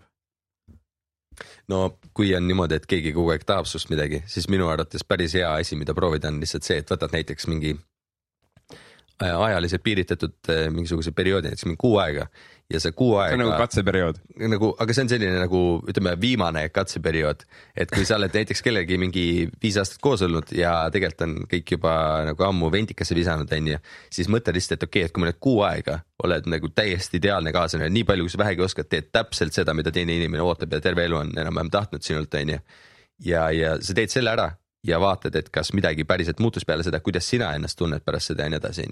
Et kui siis ka on asjad ikkagi vanaviisi, siis tead, et okei, nagu I'm out, aga kui on niimoodi, et näed, et tegelikult mingid asjad muutuvad ja nii edasi, siis on ka nagu päris suur šanss, et see teine inimene tuleb ka sulle teatud asjadega ikkagi vastu ja te saate omavahel ikkagi mingisugused asjad kokku viidud, et ei ole seda, et mingi, et ta ei viitsi, siis ma ka ei viitsi, et savi. Ja ma jätsin ühe väga olulise asja enne mu jutust välja. Nagu üks asi, mis praeguseks on enesest mõistetav, aga ma olen aru saanud, et see on asi, mille peale mõned inimesed lihtsalt ei tule. Suhelge, kommunikeerige, rääkige konkreetselt nii nagu asi on. Selle see on mingi, tead, ma siin mõtlesin, et kuu aja pärast mul on sul läks uudis. Oh, wow. That ain't gonna work, bitch. Nagu, sa pead olema konkreetne, et nagu mul on kopp ees, see asi mõjutab mind niimoodi, siin niimoodi. Et kui nagu mingi protsessi... See asi, mis sa teed, paned mind tundma nii ja mulle ei meeldi tunda nii. Kui sa paned niimoodi tundma hästi palju, siis ma üritan seda enda jaoks taletada nii, aga nagu see tegelikult on väga ebameeldiv, palun lõpeta selle asja tegemine. Sellest saaks uue Mõmina räpi loo. Peaks rütmi sisse siis. Ja, alguses oli, mulle ei meeldi tunda nii. Sa pane mind tundma nii. Ja, see on nagu see väike pede, vaata.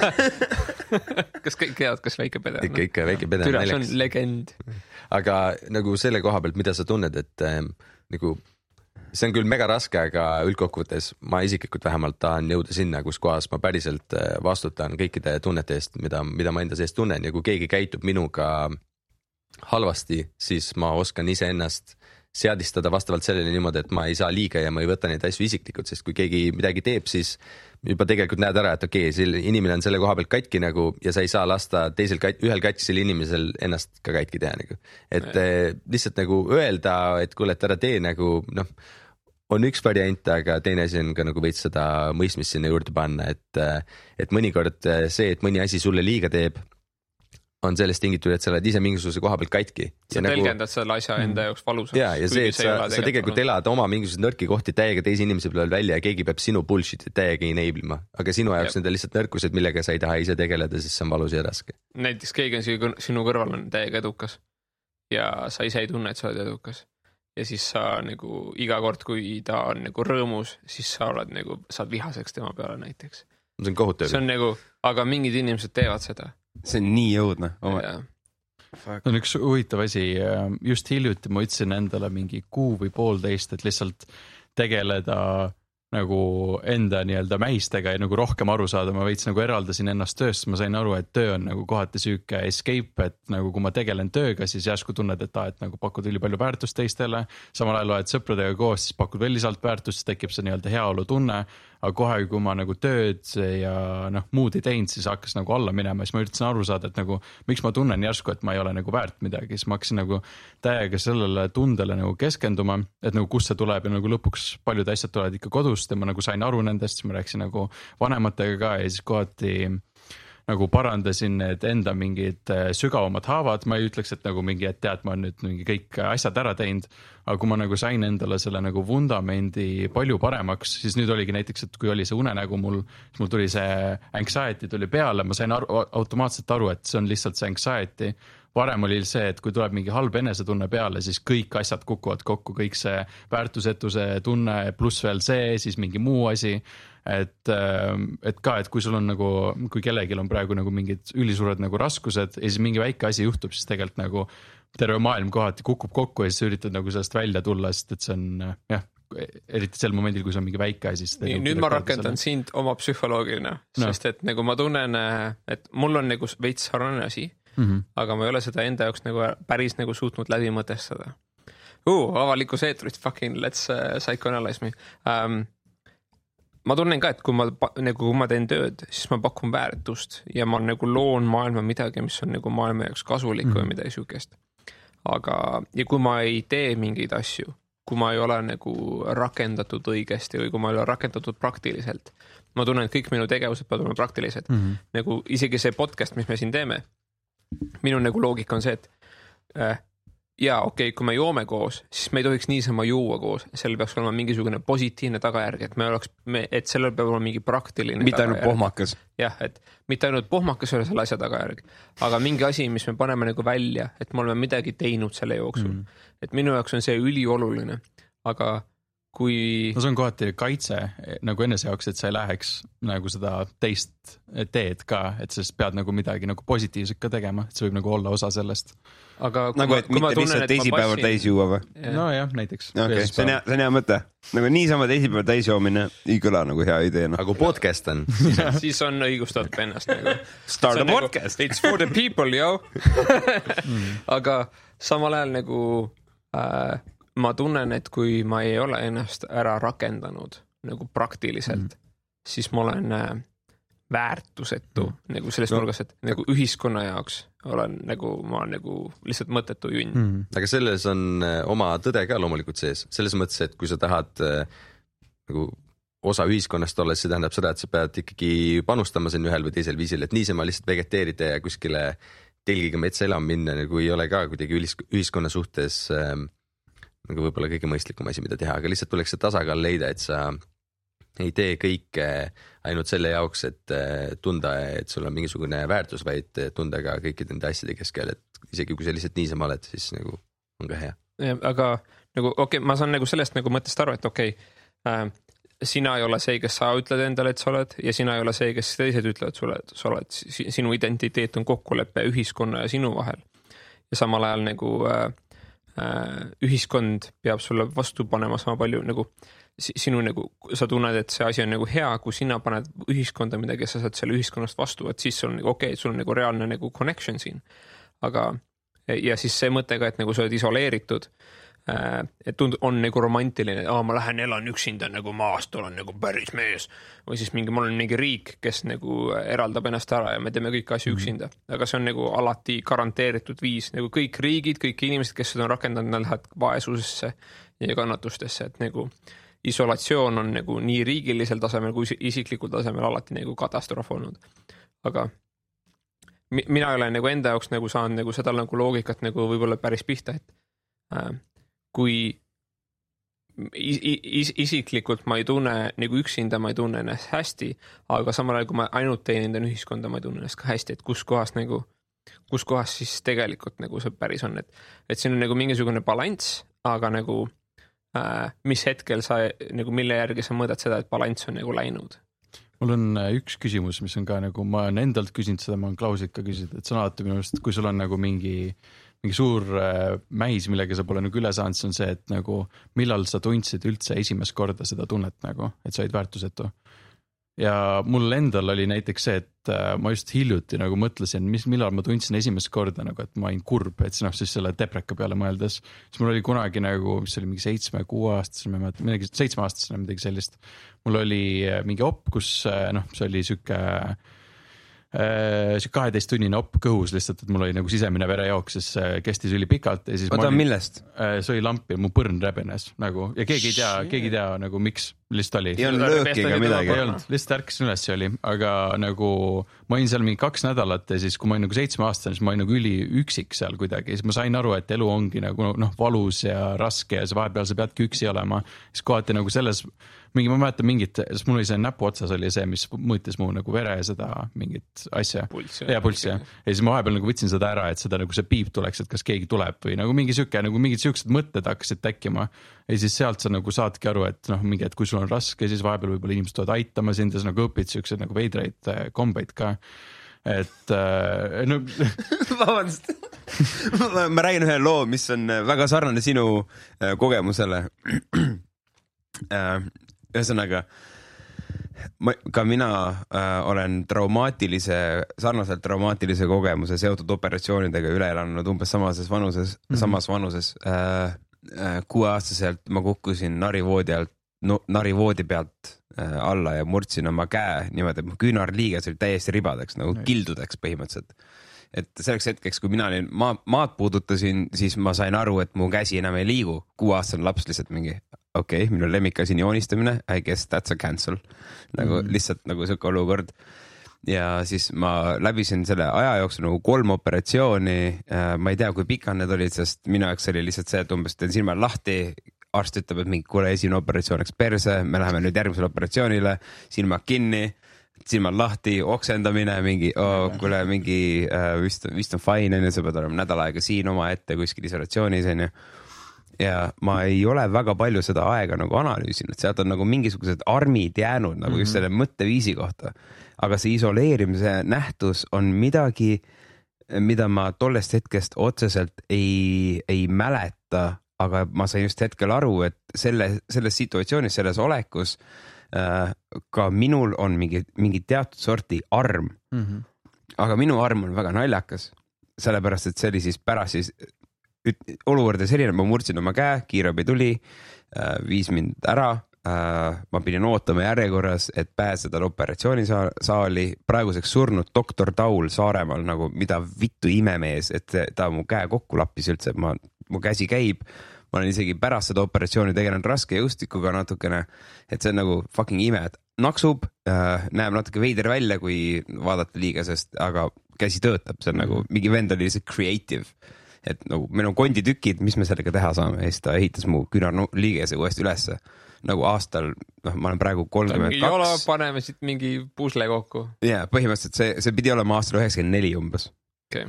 Et see on mingi Kuressaare haiglas, kus nagu mingi nagu siiamaani on probleemid.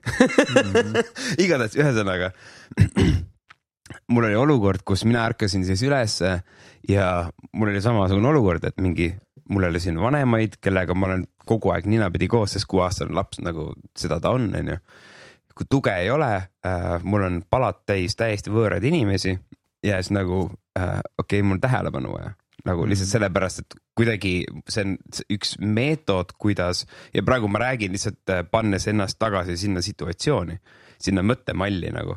Ma lahkan samal ajal nagu seda protsessi ja mul on lihtsalt vaja, et kedagi, kes ütleks, et sa ei ole kummitus, sa ei ole nagu nähtamatu, vaid et sa väärid tähelepanu, sa eksisteerid ja mul ei olnud rohkem vaja, aga ma lihtsalt ütlesin, ühesõnaga organiseerisin endale medtöö, ma ei tea kuidas, sellepärast, et see moment on hägune. Narkoosi alt toibumine ei ole väga lihtne, tihtipeale on komplikatsioonidega, aga situatsioon lahenes niimoodi, et tuli väga ilus mettada, isegi 6-aastaselt ma suutsin öelda, et nagu banger babe, holy shit. Best solution ever ja ta küsis, et kas midagi valesti, kas on midagi vaja. Sa trippisid, tegelikult see oli mingi 65-aastane mingi süke Anastasia, kes on sööklatädina töötanud mingi 60 terve kuu. See võis olla Anastasia. Tal on nagu sünnimärk, kus tuleb terve mets välja. Võimalik, ma nägin täiesti nagu midagi muud, et see kõik oli nagu hallukas, aga see, mis järgnes, see ei olnud hallukas. Minu tol hetkel vajadus oli see, et keegi hoolitseks, keegi oleks selles momendis mulle ema, keegi, kes toetaks mind, kus ma olen nagu teistest eemaldunud ja ma olen haavatud ja mis iganes, mul on nagu vaja teada, et ma jään ellu, et kõik on fine. Ja mul tegelikult ei olnud probleemi, ma olin lihtsalt segaduses, aga ta küsis, kas mul on valus. Siis ma ütlesin, et jaa, mul on valus, selleks hetkeks juba põhimõtteliselt unustades, et mul on olnud käelumurd ja nii edasi. Ja siis lahendus oli see, et mulle pandi ampull perse, mis siis nagu lahustudas. Sest apparently siiamaani üks kiiremaid viise, kuidas valuvaigisteid nagu siis jaotada, on see, et sulle pannakse mingisugune küünal perse. Ja kui see oli ära juhtunud, siis mul on ma tahtsin tähelepanu, aga see ei olnud see tähelepanu, mida ma ootasin. Be careful what you wish for, muidu keegi kootse sisse. Pärast seda väike anaalnoomitus. Jaa, aga pärast seda nagu see suhe haigla ja selle keskkonnaga nagu muutus üsna meeldivaks. Selle õega veel paremaks, jah. Nagu paremaks, sest ma juba mõistin, kuidas asjad käivad, et nagu kui mul on, ma ei tee suud lahti enne kui päriselt midagi valesti ei ole. Et sellise õppetund, mis ma sain sellest situatsioonist. Äkki sellepärast, et valuvõigistid on, neil on nagu mingid fucking normaalsed valuvõigistid. Äkki neil oli. Mingi, süst oleks fine olnud, nagu miks sa lihtsalt ei pane süsti või midagi. Ma arvan, et sellel 6-aastasel poisil on vaja ära tunda see asi nüüd. Rosinasse kähku. Ja see on üks asi, mille peale ma ei ole kunagi varem nagu niimoodi mõelnud, aga jaa, see situatsioon oli aset ja tegi õppetund. Aga tulles tagasi, siis sa rääkisid, sa olid nagu üksinda haiglas ka ja sa nagu võtsid selle Julla ära enda näpu otsast. Et mis on nagu, sa tahtsid ka tähelepanu siis saada või? Ma ei tea, ma tahtsin vist näha, kas kedagi kotib. Nagu see on nii igav, lihtsalt istud seal ja mingi pime ruum ka õhtul ja siis mingi võtad ära ja siis paned peale. Lihtsalt ongi see, et nagu pole mitte midagi teha, tahad nagu connectionit luua. Ja minu meelest nagu, kui sa oled ise nagu deprekas ka, siis nagu tegelikult sa tahad räägilt connectionit, aga lihtsalt saad ise... Oota, see oli 7-aastaselt või see oli varem? 7. Ma ei oleks seda asja läbi ammustanud. Ma olin liiga loll sellel ajal veel. See on, I need this to stay alive. Ma niisama mängisin sellega, siis hakkas nagu häält tegema, siis hakkasid inimesed tulema ja siis on nagu, et okei. Siin on mingi muster. Jah, ongi. Et nagu alati, kui ma proovin nagu aru saada enda mingitest murekohtadest, ma üritan aru saada, et millal nagu esimest korda üldse elus tundsin seda, et sealt sellisest nagu, eriti kui sa oled nagu noor, siis tekitad endale mingid, ma ei tea, seinad, mis kaitsevad sind asjade eest, aga sa ei saa aru, kuidas sa ehitad neid. Ja siis hiljem vahepeal sa pead neid maha lõhkuma, aga kõigepealt sa pead aru saama, et kus sa tegid mingid otsused ja see aitab nagu reeglilt. Okei, aga see on siis sinu jaoks oli see, et sa tundsid, et sa oled nagu abandoned kohati. Ja No siis see otsisid oli- nagu kontakti. ma sain aru, et see oli esimene moment, kus ma tundsin, et elu on raske või selline ja nagu kui ma kujutan ette mingi 5-aastast mina, siis ma näen nagu lihtsalt mingit perfektset lapsepõlve ja kõik, ma olen nagu nii õnnelik, siis mõtlesin, et nagu kus oli see moment, kus nagu hakkas alla mäge minema veits, et kus läks nagu veits auku ära. Ja siis, aga ma olen ülitänulik selle eest, et ma olen nii palju tegelenud asjadega, no kindlasti on terve elu veel minna, siis ma tunnen, et ma olen nagu kas sama õnnelik juba praegu selle 5-aastasena minana või siis veel õnnelikum. Et lihtsalt teine. Ja kui ma sain aru nagu nendest probleemidest, siis ma sain need nii-öelda enda seinad alla lasta just nagu enda, ütleks armastuse suhtes, et ma nagu hoidsin ennast üli kinni kuidagi, sest ma kartsin nagu valu. Ja kui ma tõmbasin nagu need seinad alla, siis ma tundsin hästi palju valu ja armastust, et see on kuidagi nagu... Et sa nagu isoleerisid ennast nagu nagu ühenduse eest ära. Okei.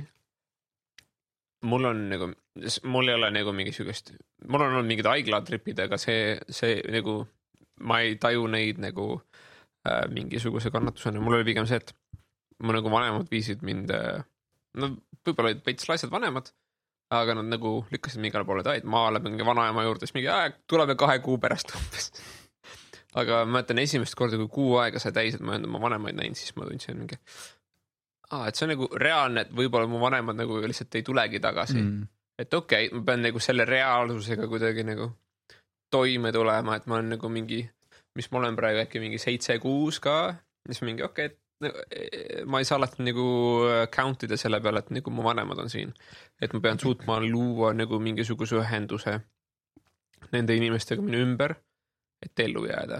Et kui need inimesed, nagu ma olen nagu sõltuv nendest inimesest, kes on minu ümber, ja kui ma ei oma nagu mingit sükest ausat sidet nende inimestega, siis nad lükkavad ma bussi alla või nagu nad võivad ka nagu abandonidest, ma nagu võib-olla tundsin nagu sel hetkel, et ma ei olnud nagu kõige paremas nagu sidemes oma vanematega ja siis nad lihtsalt läksid ära ja siis mingi, oh shit, nagu this sort of crap can happen. Süütunnet ei olnud või? Mul ei olnud süütunnet, mul oli hüljatud. Aga see hüljatus oli nagu korraks. Nagu sealt edasi oli see, et mingi, oh shit, I gotta get to work nagu. No see on naljakas nagu nendes momentides sa pead looma nagu sideme endaga, et saad nagu endal olemas nagu ja saad nagu ennast nagu tervendada või mis iganes. Aga ma tean, et mul oli see jama, et ma hakkasin nagu teistest otsima seda connectionit, et mul oli endaga nagu see side puudu ja siis ongi saad mingi inimestega kokku ja järsku tunned, et et üli hea hakkab ja nagu kohati nagu oled nagu sõltuvuses sellest heast ja siis üritad ka neile kõike head pakkuda, aga sa pakud selle kohati nagu valest energiast, et sul endal on midagi puudu ja siis sa lisad sellele nagu suhtlusele räigelt juurde. Et sa nagu suplementeerid oma enda nagu puudu äkki teiste inimeste nagu mingi energiaga või midagi sükest. Ja nagu... Wow, see on nagu, me oleme nagu mingi psühholoogi juures siis mingi lahkama mingid asju, nagu mul on mingi tund ja poolteist sees nagu holy shit, nagu see on, this is therapy nagu in action right here. See moment võtab tavaliselt rohkem aega. Võtab me oleme pool tundi sees olnud juba seal. Aga kõik need asjad, et kus kohast mingisuguse asi alguse saanud on või et vanemad on meid kuidagi katki teinud, et see on nagu väga hea, kui sa leiad selle punkti üles, aga nagu võti on ikkagi see, et nagu mida sa nüüd teed sellega ja see, et kas sa nagu päriselt teadvustad, et ainult sina saad selle korda teha. Et see, et sa mingi pärast terve ülejäänud oma elu mingi süüdistama vanemaid, et täiesti peks, et jäänud mulle tähelepanu, et see on bullshit, et nagu pigem on see, et lihtsalt aru saada, et okei, nagu on, mis on, vanemad andsid endast parima, tead, et nad tegelikult armastavad sind ja armastasid sind siis, nad lihtsalt ei osanud paremini, nagu neil oli muid asju, nad hoolitsid sellest, et sul läksid püksid jalas ja koolis õpikud olemas on ja neid asju juhtub ja ma olen täiesti kindel, et me ise... ülitervislik nagu no ongi, et me ise enda lapsed ilmselt ka nagu mingil viisil ikka nagu rikume ära, aga see ongi, ma arvan, et põlvkonniti kogu aeg nagu üles neid asju ära lahendab. Täpselt, et vanemad andsid parima, mis nad oskavad, nendega tuleb hästi läbi saada ja lihtsalt usaldada neid ka, et nad tegelikult nagu sel hetkel ka ikkagi väga hoolisid ja andsid endast parima, et sul tegelikult oleks hea ja see, et sul nüüd midagi puudu on ja tunned, et sa elad oma tähelepanu vajadust või mingisuguseid asju kellegi teise peale välja, on sinu asi korda teha. Kas kellelgi teist on lapsed? Ei ole. ma olen nagu... Miks sa 2 korda mulle vaatasid? Sa 2 korda minu vaatasid? I don't know. Äkki tuleb meelde. Äkki mingi, oled kindel, Lennart. Nagu, no, it's all good. You know what you did last summer. Aga mõtlen nagu, kui ma peaksin oma järglasi nagu siis kasvatama, siis reaalsus on see, et ma üritaksin neid ette valmistada ette valmistada, valmineda. Aga nagu, et ma nagu ette valmistada selliseks eluks, mis minul on olnud, aga see saab olema vale igal juhul, sest et nende elu ei saa olema selline, nagu minu elu oli. Ja nagu see nagu ma ei oska nagu paremat ka pakkuda, mingi, et my life kind of sucked at some time, nagu here's some suck for you as well, kid. Hope you get over them and develop the same logic that I did. Aga see pruugi üldse see tulemus olla, et see mõte, et nagu valmistada oma järglasi ette nagu mingisuguseks asjaks, mida sina oled kogenud, on nagu fundamentaalselt vale, aga samas see tundub nagu nii obvious path to take. Ja aga nagu nii ongi. Ja näiteks kui ma võrdan enda lapsepõlve näiteks enda isa omaga, et mu isal oli terve lapsepõlv väga kontrollitud, nagu väga-väga tõsiselt kontrollitud ja see on see, miks mu isa on selline nagu mu isa on. Ja samas isa oli minuga... Milline see on siis? Kas see on nagu kontrast sellele vastand või? Jah, et minu isa minuga oli näiteks... täiesti vastupidi sellele, sellepärast, et tema jaoks see kontroll oli kõige kohutavam asi maailmas ja tema kasvataski mind selle mõttega lihtsalt, et ta ei taha, et mina kunagi tunneksin ennast nagu sellises olukorras nii halvasti. Aga tema seeläbi tekitaski sellise olukorra, kus kohas ma ei saanud tähelepanu, ma ei tundnud mingisugust sellist sügavat sidet, et ma saaks päriselt asjadest rääkida, et päriselt mõistetakse nii edasi, ehk siis nagu kind of kuidagi nagu liiga iseseisev ja liiga väike laps nagu iseseisvus on tore sõna, aga mitte siis, kui me 6, et selle asja keskel kuidagi need on need asjad, mis on mind omamoodi katki teinud, aga kui mõtlen enda laste kasvatamise peale, siis ma tahaksin ka, et mu laps oleks et ta saaks piisavalt tähelepanu, et ei tunneks üksi, aga samas piisavalt vähe tähelepanu, et ta oskaks olla iseseisev ja ta saaks üksi hakkama. Ehk siis nagu, kus kohas see tasakaal on, ma ei tea, aga ma tean, et ma tahaksin kindlasti nagu mõlemat anda, ühe asjaga ma võin liiale minna või mitte, ma ei tea. Aga fakt on see, et ühel hetkel mu laps ütleb mulle, et kuule, et nagu here's what you did nagu ja selle pärast. Sa keerasid mu perse, nende põhjus on mingi, aga ma tahtsin ainult parimat. Ma tegelikult ei tea, kui vanad te olete. Mina olen 32 näiteks praegu. Ma olen 27. 26 olen. Mihkel? Ma olen 31. Ehk siis aga ma ei tunne, et oled minust nooremad kuidagi nagu. Võib-olla see on sellest, ma olen nagu, ma tunnen ennast alati nagu mingi 16. Forever 16. Minu meelest on hea võime nagu olla lihtsalt ei mitte seda, minu lapselik koht, et näed seda ilu ja nagu lihtsust ja paned nagu väikse naeratuse näole, kui see, et olla mingi 30 ja siis mõtled, et kurat, ma peaks kuskil tööl praegu olema või mis iganes. Peaks kuskil Factorist kangutame mingit kangi. On nagu point, millele ma tahan jõuda, aga ilmselgelt nagu ma usun, et teie ka tajute seda, et see vanus kui number ei oma erilist väärtust. Kas te olete nõus? Nõus. Kuskil nagu... Seal on mingid mustrid. Veits on selles suhtes, et kui sa suhted kellegi, kes on 19-aastane, või ütleme 18 niimoodi, siis sa nagu praegu vaatad, et nagu mõni 19-18-aastane on kindlasti arukam kui näiteks sina oli, kui olid 18-19. Aga väga palju on ka neid asju, kus kohas sa saad aru, et nagu peab mingi 5 aastat tal aega andma, et siis ta saab aru. Ja, küpsem veel. Ja, et nagu need asjad see päts on veel lahjus. Ja, aga ma ütleks kuskilt alates 25, siis ei ole üldse vahet. Süke veider uitmõte. Vaata, me enam-vähem teame, mida oodata 18-aastastelt. Aga see on sellepärast, et nagu kõikide nagu, kuni sa oled 18, sinu nagu elu läbib sarnaseid etappe. Aga kui näiteks koolisüsteem ei oleks, siis nagu seda loogikat ei oleks ka. Sa ei teaks, mida oodata 18 aastat. 18 aastat võib olla mõistlik, ta võib olla fucking kirvemartsukas. Nagu sa ei tea, mida oodata, aga tänu selle, et meil on kool, siis see päev nagu mingi template'i vaata. Suur ühtlustaja. Ja, ta on nagu suur ühtlustaja ja siis sa nagu, sul selle template'i sees või nagu selle ühtlustaja sees on sul mingisugused variandid, nagu variatsioonid, aga üleüldiselt sa saad nagu copy-pasta vaata. See on hea. Ma arvan, et kohati see on nagu see, mille peal tsivilisatsioon arvatavasti seisab. See teema vajab rohkem lahkamist, aga ma tahtsin öelda pointini, et kas teil on olnud juba vestlus enda vanematega sellest, et mis on kasvatamise järgus tehtud hästi ja mis on halvasti? Loomulikult juba mingi 5-6 aastat tagasi või midagi sellist. Kui vanalt teil oli selline vestlus? oli, kui ma olin 21, 22. oota, mis vestlus see on või? Vanematega. Vestlus vanematega teemal, et aitäh, et te olete mind toonud sellesse punkti, kus ma olen praegu, aga nüüd vaatame korra tagasi ja siin on tagasisida. Mul oli, emaga oli see, mäletan, kui ma olin 21, 22 ja mul selles suhtes on nagu väga vanematega vedanud, et nad ei ole mitte kunagi mitte midagi tagasi ajanud, nad ei ole umbes niimoodi, et et see mingi tänamatu junn, et nagu ei ole seda olnud, aga lihtsalt ongi. Junni võiks tänulik olla vähemalt. sest see, mis sinnamaale oli lihtsalt see, et ma olin tiinekas ja ma värvisin oma pea mustaks ja kuulasin karjumise muusikat, ja tundsin, et keegi ei mõista mind nii edasi, aga reaalsus oli lihtsalt see, et ma teadsin ainult nagu kogu sellest loost poolt tõde. Ma ei teadnud seda, mida mu vanemad päriselt mõtlesid sel hetkel, ma ei teadnud seda, et mu vanemad ei ole enam koos, et olid mingisugused abieluprobleemid, millega nad oma peast diilisid ja siis mingisuguste asjadega elasidki nagu minu ja mu venna peal välja ennast, et kõik mingid sellised asjad, et nad tahtsid kauem tööl olla, olid mingisuguseid asju vaja teha ja nii edasi, et kõik tegelikult lõpuks, kui sa räägid, siis sa paned see pildi kokku ja saad aru, et nagu tegelikult oli nagu täpselt nii nagu olema pidi. Ja, kas teisiti ei saa olla. Just. Reaalsus on see, mis on ja sellega peab toime tulema kuidagi. Ja sellepärast mingi vanemate peale pahane olla, et mingi see on mulle piisavalt tähelepanu või mingi kurat küll, et teised käisid klassi ekskursioonil, said taskuraha kaasa, ma ei saanud, et mida sa mõtlesid, nagu, et ma tundsin mingi häbi seal, no see on, jah. See on naljakas ka, ma mäletan, mul oli nagu väga suur periood elust, kus ma hoidsin kinni nagu minevikust. Lihtsalt ja mul oli nagu kohati siuke tunne, et kui ma olin näiteks ise midagi valesti teinud või keegi oli mulle midagi valesti teinud, siis see nagu vääris nagu kinni hoidmist, sest et ise, kui ma ise tegin nagu kellegile liiga, siis mul oli see, et kui ma lasen sellest lahti, et kas ma ise ei hooli temast, et ma lihtsalt olen nagu ükskõikne.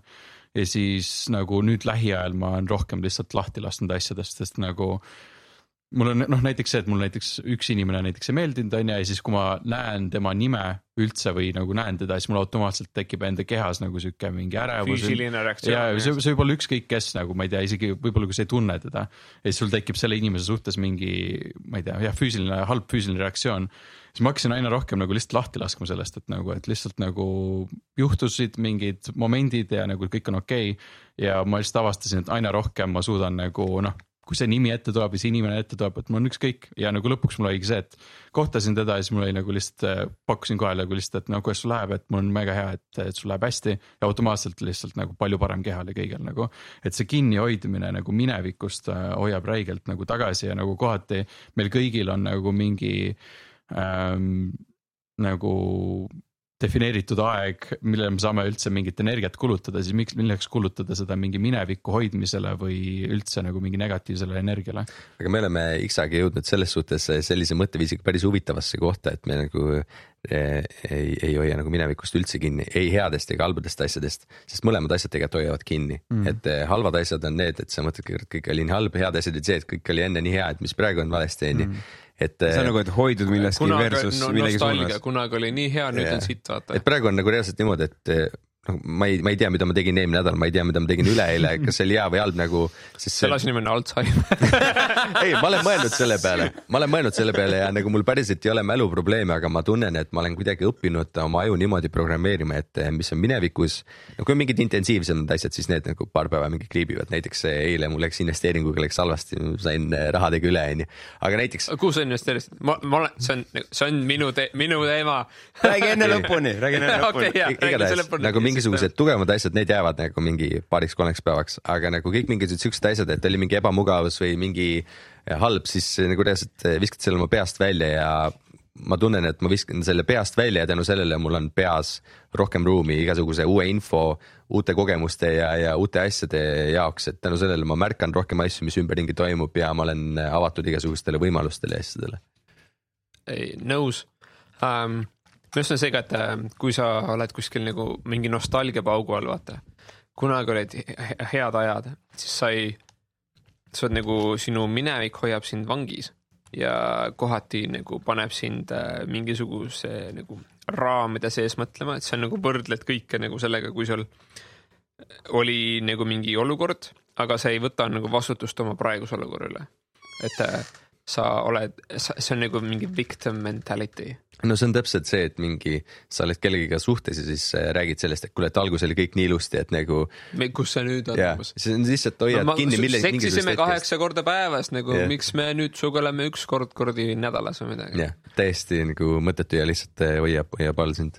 Aga see on lihtsalt elu nagu on kuidagi siuke vaata mis on see võrdlused on nagu õnnetuse mingi väga nõus. Mingi värk on igast mingi hea lause, mida kõik ütlevad, aga nagu kui sa võrdled oma elu hästi palju teiste asjadega, siis nagu alati on kuskil suurem kala, alati on kellegi muru rohelisem, alati on nagu mingi aspekt on, kus keegi on parem, aga sa nagu ei näe selle inimese nagu päris nagu maailma. Mulle meeldib võrrelda iseennast ainult iseendaga ja seda nii mineviku iseendaga kui tuleviku iseendaga. Ehk siis mul on iseendast päris selge ettekujutus, kes ma ühel hetkel olla tahan ja minu jaoks on lihtsalt see, et kui ma lähen õhtul magama, siis ma mõtlen tagantjärele, et okei, et nagu homme märkan uue inimesena jälle ja nagu see, kes ma nüüd eile või täna olin, et kas see on nüüd olnud samm edasi selle inimese suunas, kes ma tahan olla või mitte. Ja kui on olnud, siis ma tean, et nagu kõik on väga hästi ja ma olen õiges kohas. Selles kohas on üks, aga mis siis, kui sa oled jobi? It is what it is. Nagu sa ja siis, aga õnneks on see, et sa pead siis sel hetkel olevikus avastama, et ma olen jobiks muutunud ja nüüd ma pean nagu course correctima. Aga see on see jällegi, kus kohas mul on väga vedanud, et mul on inimesed ümber, kes ütlevad reality checkivad su ära kohe nagu. Seda on kogu aeg, et X-aga näiteks meil ei ole seda, et mingi, ma ei tea, ma käitun kuidagi imelikult ja nii edasi ja siis see ei jää mulle kuidagi nagu nähtamatuks midagi. Vaid on see, et reaalselt iga asi, mis ma kuidagi käitun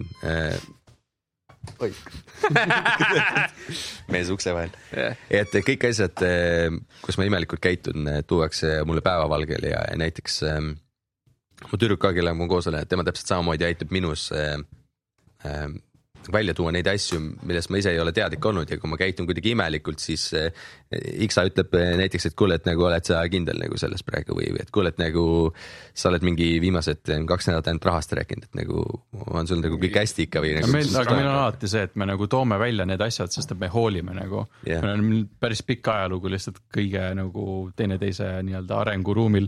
Et see ongi see, et kui keegi teeb midagi, siis nagu vaatad, et okei, sa pole nagu tavaliselt teinud seda või see tundub süüks, mingi valest kohast tulenevast, siis ongi see, et me räägime sellest. Ja need asjad ei tee päriselt haiget, kui öelda. Et X-a ütleb mulle, et kui sa oled nagu viimasel veits idikas, siis ei ole see, et mõtled mingi isiklikult mõtled nagu mida kuradit nagu. Vaid on see, et nagu mõtled, okei, et järelikult nagu ma olen põhjustanud kuidagi. Sa mõtled, ta ütleb, ma olen idikas, aga see on nagu minu arust on see ka, et üks on see, kuidas sa peaksid mõtlema, üks on see, kuidas sa päriselt mõtled ja sa omad mõlemad ideed korraga peas, mingi fuck, mingi tema umbes, aga samal on mingi tal on nagu see, ei fuck tema ikkagi. See on see, kus sa saad mingi paar nädalat hiljem võib-olla aru mingi, mis täpselt toimus, et nagu ja nagu lõppkokkuvõttes nagu me oma vahel suhtleme niimoodi, et me oleme nagu tänulikud, et me olemas oleme ja siis me anname nagu feedbacki, mis meie arvame, mis tunne on ja siis nagu teine saab otsustada, kas ta võtab sellest kinni või mitte. Et see ei ole niimoodi, et kui sa tahad minuga suhelda, siis sa ei tohi enam seda teha. Teil on nagu täiega hea suhe tundub. Ära mulle luuki anna, on ju. Ei, meil on tõesti selles suhtes väga eriline suhe, et ma ei tea, ma ei oskaks paremat sõpra endale kuidagi tahta, et inimene, keda sa saad päriselt usaldada ja kes päriselt ütleb sulle, mis on hästi, mis on halvasti ja lihtsalt see, et me omavahel ütlemegi selliseid asju, et lihtsalt vahepeal mingi, ma ei tea, pole näiteks nädal aega rääkinud ja ei ole mingi see, et mingi aeg, kus kadunud oled või mis iganes, nagu kõik on täiesti fine ja lihtsalt mingi nädal aja pärast lihtsalt, ma ei tea, X-a näiteks saadab, kui et täiesti olemas oled nagu kõik, mitte midagi muud, jälle mingi nädal aega räägi. Et nagu lihtsalt mingi nagu päriselt tead, et kogu aeg on power selja taga ja ükskõik, mis sul nagu juhtub, nagu alati on turvavõrk su all lihtsalt, mis püüab sind kinni, et see on levinud muster, et inimesed hindavad siis enda suhet selle alusel, kui palju nendega kontakti hoitakse või näiteks, et kui mina mõtlen, et mina olen Mihkliga sõber ja kui mina arvan, et tema on minu sõber, siis ma hindan seda selle järgi, kui palju tema pühendab oma tähelepanu minule, et kui ta nädal aega minuga ühendust võtta, ta on mu sõber. Aga see on täielik süke nagu... see on enesekindluse probleem. See on nagu, ma ei ole väärt tähelepanu ja sul on vaja pidevalt seda kinnitust, vaata. ja kui sinuga kallis kuulaja on sama teema, kui sa tunned, et see on see, mille järgi sa hindad, kui väga keegi sind hindab, siis see on tegelikult mingi sisemine konflikt. Mul on tuttavaid näiteks, kellega ma ei suhtu pool aastat või rohkem aasta. Mõnega ma ei ole mõnda inimest näinud 3 aastat, aga ma tean, et kui me satume ühte ruumi, kui me näeme teineteist, siis nagu minutitki oleks mööda näinud, nagu me alles just tuleme nagu kuskilt erinevatest ruumidest alles näinud. No meil on ka täpselt niimoodi, et kui näiteks Iksa on mingi nädal aega kadunud kuskil, siis ma tean, et ta tegeleb mingisuguse mega kõva asjaga ja ma nagu päriselt olen mega elevilt sellest, et nagu mis asi see nüüd on, et nagu millega meil selle nagu välja tuleb.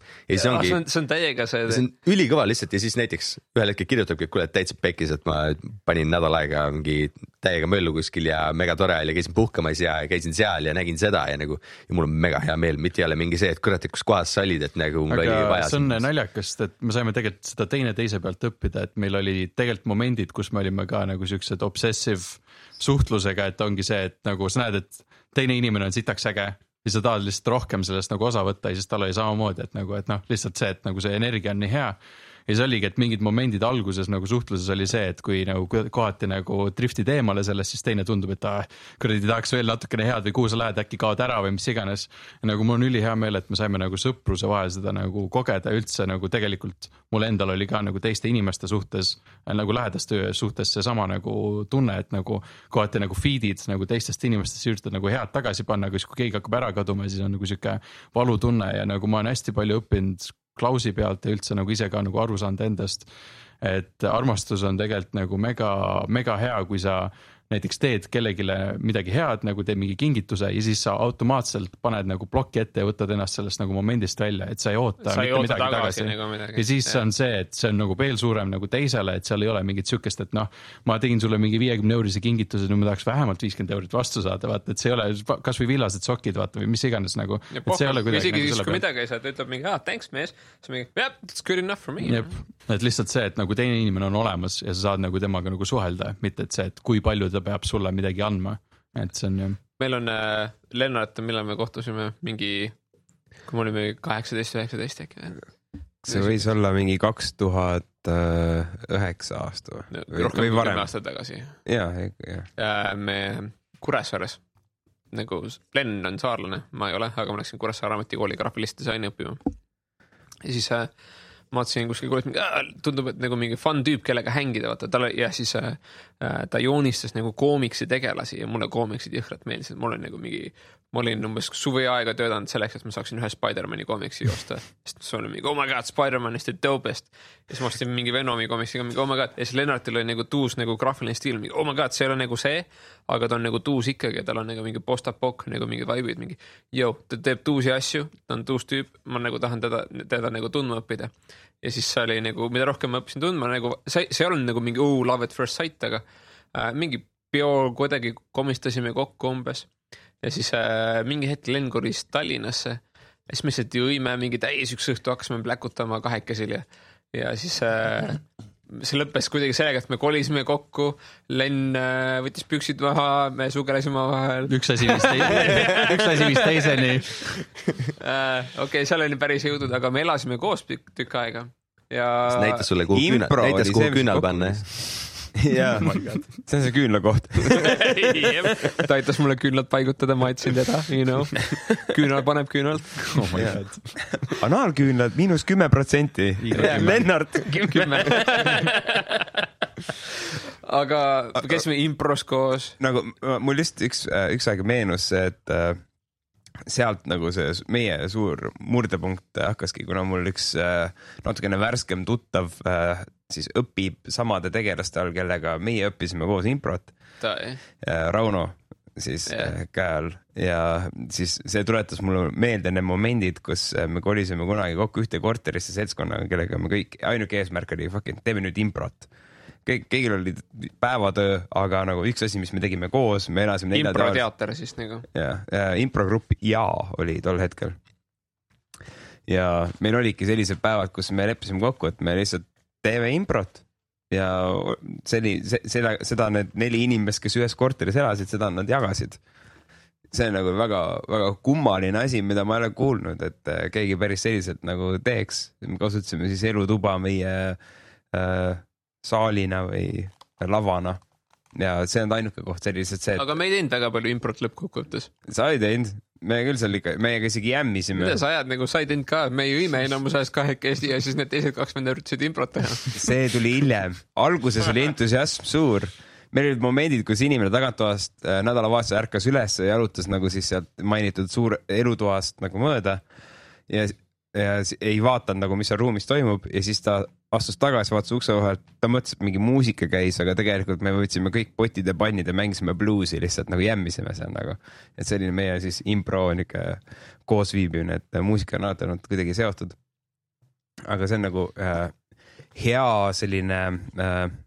Kui inimestel on nagu küsimus, et kes ta on või millest ta koosneb, siis improvisatsiooni teater, see formaat nagu on ülihea viis välja selgitamaks nagu, mis sinu sees toimub. Sest see on sama iseendaga rääkimine, aga see on see, et keegi teine trigerdab ja sul ei ole aega filtreerida. Sa pead kohe reageerima selle olukorrale. Ja see annab sulle kohe nagu sellised, isegi kui sa ei mõtle selles situatsioonis selle peale, mis toimub, sa ikkagi mäletad, mis sa tegid. Sa mäletad, mis toimub. Ja see on tagantjärgi väga hea õppematerjal, vähem minu meelest. Nagu minu puhul see töötas väga hästi. No meil oli mingi väga imelik, meil oli enam-vähem niimoodi, et Facebookis rääkisime, et joo Igor, kuulsin siin, et teed mussi ja mingi tahad siin veel mussi teha, et kuule, ma ei tea, eks saab kokku räägi peits. Siis mingi brown cow. Ja siis saime mäletan Järve Statoili juures saime kokku. As you do. Absoluutselt. Ja siis mäletan oli mingi, et kuule, et sul on lahe auto ja siis kuule, sul on ka lahe auto ja siis kuule, et vaid on vahetust on ju. Siis mingi mäletan sõitsime autodega laagrisse ja siis panime joonele. Ja nagu see on naljaks sellest, et me ei ole kumbki selline tüüp, et tahaks mingi autoga peenestada mingi joonel panna. Ja see ongi fun. Aga sel hetkel oli mingi, et kuule, et see on kõige õigem asi, mida me tegema peame. Ja nagu, ma ei tea, mõne inimese jaoks ei sõida nagu vanaisa, aga ma enda arust sõidan nagu vanaisa, Iksa sõidabki nagu vanaisa. Et me ei ole tegelikult nagu sellised... See on parim face-off ever. Ei, me ei ole nagu sellised mingi peeneste tüübid, aga sel hetkel jah, et mingi ta ei paneme joonele, et siis kõreti on õige värk. Ja siis pärast tegime mussi, proovisime teha ja siis... Minu meelest see ongi, et vahepeal sa saad mõne inimesega nagu tuttavaks, siis saad aru automaatselt, et ta on ka chill, vaata, ta on ka nagu siuke... Samal kui me. Jah, kuigi tahab pulli teha või ta tahab ka elada, või nagu sellepärast lihtsalt tunda mingid asju elus ja tal ei ole midagi sinu vastu, kes sa oled või mis iganes, saadki nagu lihtsalt nagu selle usalduse visata ja davai kuradi, let's go on an adventure lihtsalt. Ja nii see läks. The rest is history. Aga see on haavatavus. And romance. Ja tegelikult see on haavatavus. See tähendab keegi nagu juba sellest momendist, kui ta sinuga kohtub, on mingi, jah, ma olen sinuga avatud, kui sina on nõus minuga avatud olema, et see suhtlus oleks vahetu. Aga minu arvates nagu peab haavatav olema kogu aeg. Siis saad rohkem sina olla. Täpselt, see annab selle võimalus, aga see on ka raske, sest olgugi, et neid situatsioone on tunduvalt vähem, kui võib-olla selline esimene instinkt tahaks öelda või anda, on ju. Et tihtipeale ongi see, et inimesed ei taha olla haavatavad, sest nad arvavad, et see tähendab seda, et igaüks jahib nende mis iganes ego või süda või mida iganes olemust. Et iga asi on siis rünnak, aga see ei ole nii. Tegelikult neid ilusaid asju, neid paremaid asju, neid tulusaid asju on nagu tunduvalt rohkem. Aga kui tekivad need situatsioonid, kus sa pead nagu iseenda eest seisma ja siis vastutama selle olemuse eest, kui see ei lähe võib-olla kokku ühe või teise mis iganes visiooniga, et need momendid võivad olla natukene valusamad, kui need oleks, kui sa kannad mingit maski, eks ole. Et sul on see üks lisa kaitseleer puudu, aga see sama mask, mida sa teoreetiliselt kaasas kannad, see on alati koorem. Aga kui sa oled haavatav, siis see on sinu enda ülesanne välja jagada, et mida sa sellega teed, kui keegi sind haavab, et näiteks, ja kas iga asi, mis nagu sinu suunas liigub, on ka rünnak, et näiteks kui auto, keegi sõidab, ma ei tea, tõmbab ette sul järsku, siis ei ole isiklik rünnak sinu vastu, aga väga tihti inimesed on mingi toik kurat reisk, praegu nüüd, ma ei tea, täitsa perses. Uradi peder! raisk.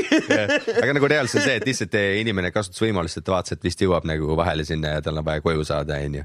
Ja see ei ole mitte kuidagi seotud, et vaatab, et mingi tüüp sõidab sinna kuradi autoga. Ta üritab sulle perse keerata, ta üritab lihtsalt omaenda olukorda natukene nagu aidata kaasa. Just täpselt. Ja nagu see ei ole rünnak sinu suhtes. See on huvitav selle haavatuse kohta, et ma olen ise nüüd aina rohkem nagu praktiseerinud mingi momente, et kus ma saan haavatav olla, et ise paned nagu ennast sinna positsiooni ja nagu nii väiksed asjad, kui nagu näed mingit suvalist inimest või mingit, ma ei tea, kohtad kedagi, sa ütled mingi kuule, et mega ägedad tossud või mis iganes, vaata viskad sinna sisse nagu lihtsalt nagu kohati, kui sa nagu pakud armastust, siis sa oled nagu haavatav, et mingi tüüp saab sulle nagu alla vaadata. Nii, aga ma viskan sulle nüüd ühe konksu. Haavatavus on relv tihtipeale. See on nagu see bait, mis sa viskad välja. Selleks, et nagu sa enamus inimesi, kes nagu teevad ennast haavatavaks, ei tee ennast haavatavaks selle koha pealt, kus nad on päriselt haavatavad. Nad nagu teesklevad haavatavust. See on nagu võlts sissepääs või? Ja, et see on nagu võlts sissepääs ja nad oskavad seda kohta ülihästi kaitsta. Ja siis on see, et nagu bottlenecking või? Ja, sa nagu bottleneckid selle koha ära. Ja siis on see, et nagu, ma olen siit haavatav, ma nagu teesklen haavatavust ja siis ma nagu filtreerin nagu, see on nagu, mina teesklen haavatavust selleks, et testida, milline sina oled. Ma tean, kuidas seda kohta kaitsta, ma tean, kuidas seda vastu rünnata, aga ma vaatan, kas sa kasutad seda olukorda ära. Ja see on nagu tegelikult siis see ei ole haavatavus, see on ründetehnika. Ja see on... Siin on see, et nagu, mis koha pealt me oleme nagu päriselt haavatavad ja mis kohalt me teeskleme, et me oleme haavatavad, sest tihtipeale me näitame, me oleme haavatavad oma tugevate kohtade pealt ja me oleme nagu kinnised oma päris haavatavuse pealt. Me isegi me õpime vältima neid kohti, et ma isegi väldin olukordade või nagu vestluste liikumist selle suunas, kus ma olen päriselt haavatav.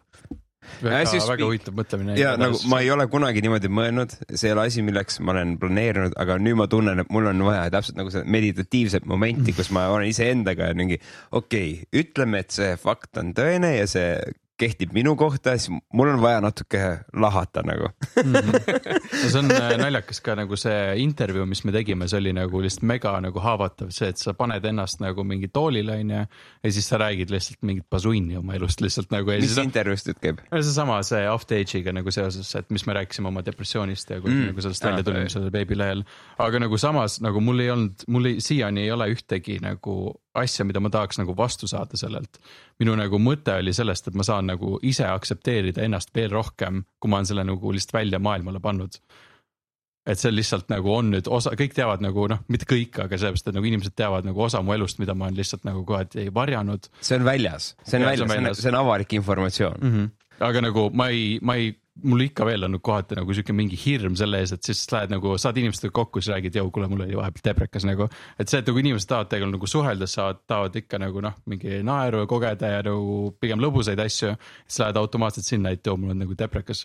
Et ilmselgelt ma ei lähe iga uue inimesega nagu seda rääkima, aga ma olen nagu aksepteerinud, et mul on olnud see kogemus, see on osa minust ja nagu ma rohkem väljendan nagu milline mina olen, sest parem ma olin rohkem vaatasin, et mida teised tahavad kuulda minust ja siis panin rohkem nagu seda välja. Et siis ma kohati nagu ei elanud nagu täies võisluses. Sa saatsid seda signaali, mille pealt sa said nagu positiivset tagasisidet nagu. Yeah. See on see dopamiin, mida me tahame tunda. Oi, plee dopamiin. Türa, see on magus, dopamiin on magus. Ei, ma näidata, täna vahetult enne seda, kui te laekusite, siis meil oli Mihkliga vestlus, mida mina siis algatasin ja mul oli nagu mure reaalne mure, sest sellist asja on juhtunud varem, millest minu mure nagu seisnes. Ja siis ma mõtlesin, et täna meil tuleb 2 külalist, meil on nagu üks topik, mis on ette juba toodud või öeldud nagu depressioon, nagu väga isiklik, väga intiimne nähtus, aga türa, kui meile tulevad inimesed, kes kannavad lihtsalt siia tulles maski, siis mingu putsi, ma lihtsalt rebin nad ribadeks. Ja mul on ülihea meel, et ei tulnud siia nagu mingi fiktiivsete nägudega, kus lihtsalt mingi et ma proovin hoida mingisugust karakterit üleval, mis oleks nagu võimalikult veenev. Ma praegu tunnen, et asjad, mida te jagate. Te olete üliautentsed nagu vennad. Mina tunnen, et samuti. et see on ülimeeldiv tunne, et nagu minu tänase päeva suhtes see oli nagu ainukene niisugune tõrges moment. Mind ei häirinud see, et me ei ole ammu nagu tegelikult podcast'e teinud, me viimati tegime 2 ja see oli ka üle väga pika mingi aja. See oli mingi 3 nädalat tagasi.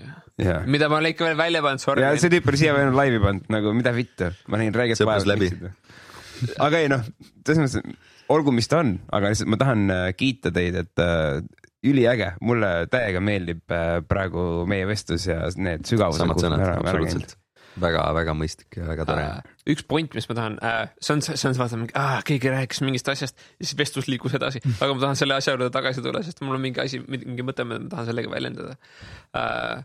Mis on tegelikult vestluse tapja, aga samal ajal nagu ma tahan seda täiega rääkida. Tuleme vana teema juurde tagasi, sest mul oli ainult vahemärkus. See, vaata, kui sul nagu hea sõber, siis, või tegelikult minust üldselt inimestega, kellel ei ole nagu mingit vajadust saada kinnitust kogu aeg, siis nendega tekib nagu siuke suhe, kus sa ei pruugi teda näha nagu mingi päris pikka aega, aga see on okei, sa ei pea nagu saama seda kinnitust, sest et sa tead, et nagu selle hetkel, kui sa saad selle inimesega kokku uuesti, siis tal on sitaks uusi lugusid sulle rääkida ja sul on talle sitaks uusi lugusid rääkida ja see on nagu sa nagu lükkasid ühe lisaskaudi iseendast nagu maailmasse uusi kogemusi saama ja siis kui te saate kokku mingi tüüd, ma õppisin siukseid asju vahepeal, nagu kuula nüüd seda, nagu mul läks niimoodi perse, niimoodi hästi, niimoodi perse uuesti ja niimoodi hästi uuesti ja see on nagu, ma õppisin sealt siukseid asju, siis sa oled mingi holy shit, okei, minul läks nagu siuksed asjad ja siis te saate kokku mingi,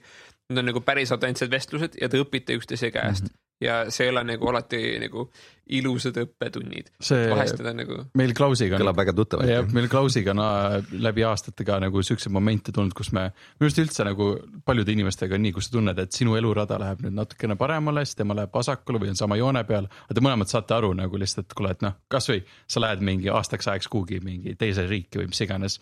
Või siis lihtsalt, et kuule, et ma praegu pean keskenduma enda asjale, mul on hästi palju nagu asjad toimuvad ja nagu palun nagu hooli minust, et ma hoolin ka sinust, et mul on vaja korra natukene eraldatust.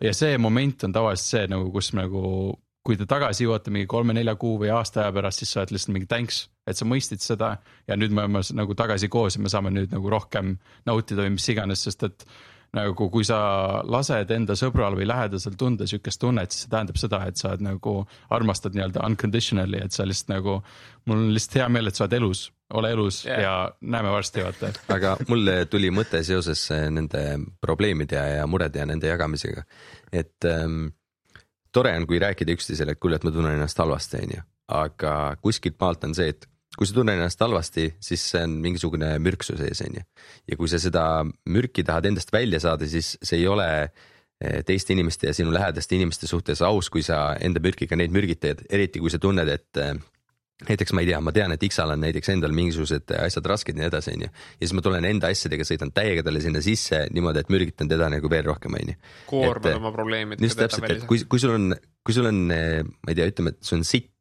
siis küsimus, ja sa saad kodus sellega, siis nagu kuhu sitt käib, on see, et nagu potti ja potist alla, mitte niimoodi, et sa situd terve oma kodu igal pool täis, sest üldkokkuvõttes nagu on lõpptulemus on nagu palju halvem, et lihtsalt on jagada on okei oma asju, aga mitte teisi inimesi sellega alla tõmmata ja tunda lihtsalt seda tasakaalu, kus kohas on see, et tore on, et sa saad selle asja enda süsteemist välja, aga samas pead ka nagu arvestama teiste inimestega, et sa ei taha neid ära mürgitada. See on huvitav asi ka see, et mul hiljuti ka olid nagu mingid raskused ja siis ma tundsin nagu sellist nagu sarnast motiivi või käitumist, et ma hakkasin nagu sul tekib mingi raskussõbrad nagu on mingi, et kuule, ma olen sul olemas, ja siis automaatselt mingi ütle mulle häid asju, mingi ütle, ma olen hea, vaata, ütle, et nagu võimalus, siis sa kohati kompliment nagu, siis sa kohati nagu enesetunne läheb paremaks, lähed koju, siis läheb veid sitemaks ja mingi saad sõpradega kokku ja lõpuks on see, et sa nagu kuidagi elad üle aja selle üle. Aga siis seekord ma otsustasin, nagu ma sain aru, et ma lähen jälle nagu sinna samasse momenti, ma tahan palju tööd teha, siis ma tahan, et sõbrad ütleks, et ma oleks hästi, oleks mulle olemas, siis nagu kõik on hästi. Ja siis ma meelega tegin endale niimoodi, et ma oleks nagu üksi ja ma prooviks nagu üksi hakkama saada. Sest nagu ma proovin nagu varem ka üksi olla, aga siis sealt kohati nagu see deprekas läks nagu aina nagu hullemaks, sest sa ei oska nagu toime tulla. Ja isolatsiooniga on vaja tööriistu. Ja nagu minu tööriistad olid mingi, ma reaalselt ärkasin mingi 2 kuud järjest kell 5 hommikul ma mediteerin, vahepeal isegi ma ärkasin mingi kell 2 öösel, siis ma olin mingi teksti pealt, ma ei hakka kell 2 öösel praegu päeva alustama. Aga lihtsalt oligi see, et ma nagu meelega läksin nagu varem magama, et ma ärkaks, et ma saaks nagu juba mediteerida, saaks joogat teha, saaks külma duši teha ja siis tööga alustada ja nagu lõpetan tööga. No töö oli siuke ikka veel, mingis hiljem ma siis võtsin nagu eralduse sellest, sest et ma üritasin nagu rohkem asjadest lahti lasta, et aru saada, milline ma olen. Aga sel momendil oli veel töö olemas ja trenn, et siis ma üritasin hästi palju nagu mingid momendid, kus ma tahtsin nagu... Oota, see on vahemärkus, see on väga oluline. Järk-järgult, sa ei teinud muudatusi korraga niimoodi ja sa pigem nagu võtsid jupiti, et mingi suuna võtsid ette ja siis sa lõikasid mingeid asju nagu kas siis välja või lisasid, mis iganes järjekorras. See asi ei ole jätkusuutlik. Ja, muidu see ei tööta nagu hästi paljud, ma olen kuulnud enda tutvusringkonnas, kus inimesed reageerivad millegile mingi, kõik on perses, mul on vaja midagi muuta ja siis nad teevad kapitaalse overhauli kuidagi nagu. No sa tahad vormi ajada ennast, siis sa ei hakka või võtta eesmärki, et nii ma hakkan 2 korda päevas trennis käima. Alus sellest sai kord 6. Ja, lihtsalt mine see 1 kord. Ja siis on... Põhjal ära käima. Anna minna. Ja siis on hea, kui sa jõuad teise korraga sinna. Ja no, ehk siis nagu see mõttekäik nagu mulle väga meeldib, mis sul on olnud.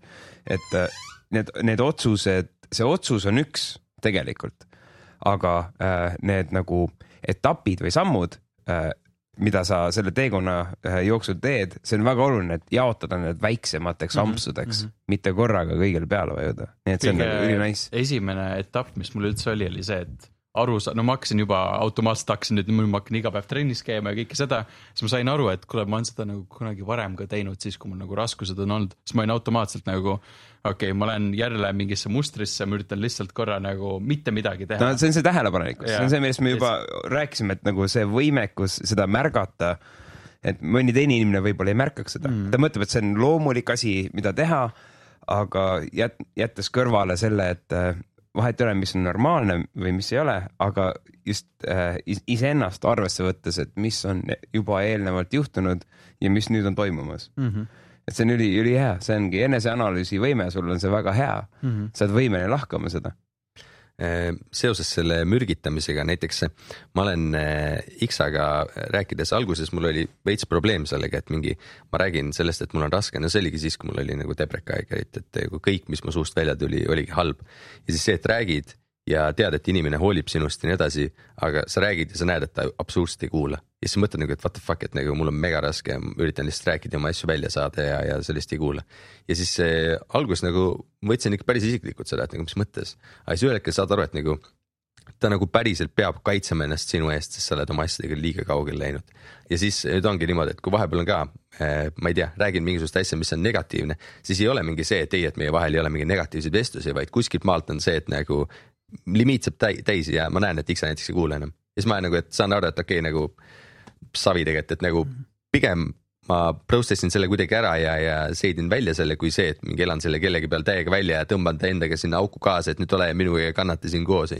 No see on naljakas ka, et meil nagu, või no üldse paljudel muusikutel ja paljudel inimestel lõppkokkuvõttes nagu suur empaatiavõime, aga kohati nagu meil Klausiga on see, et nagu, või no ma ei tea, mul oli kindlasti niimoodi, et kunagi, kui keegi rääkis mulle enda mingi valust ja nagu sellest ma tahtsin reaalselt tunda seda sama valu, mis ta on, siis ta ei ole nagu üksi ja siis ma kirjutasin muusikat sellest valust, et nagu teine kuuleks, et nagu, et ma mõistan teda ja niimoodi. Ja siis mul see empaatiavõime on vahepeal nagu suht hulluks läinud niimoodi, et mäletan nagu suht tihti on see, et ma olen mingi kuskil trennis jõuksis ja siis ma nägin reaalselt ükskord, et üks mingi mees tõmbas mingi, mis on traktori harjutus või see, mingi teed selge niimoodi tõmbad enda poole ja tal ei olnud nagu neid käsi, nad olid kuidagi nagu või no randbeid või mis iganes, see oli kuidagi nagu mingi asjaga nagu kinni pandud.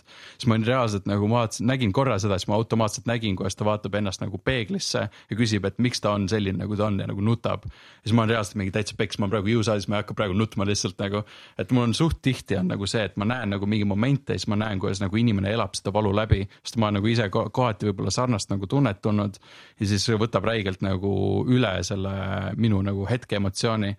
Ja see on nagu ma vahepeal olin suht vihane selle peale, sest nagu sa ei saa nagu kontrollida ennast, et keegi räägib näiteks mingi täitsa perses, mingi tüüp tõmbas mulle just autoga ette, siis ma olen automaatselt mingi aga räägime mingist muust asjast, vaata, nagu tunned seda nagu energia läheb, see viha energia või frustratsioon läheb sulle endale üle.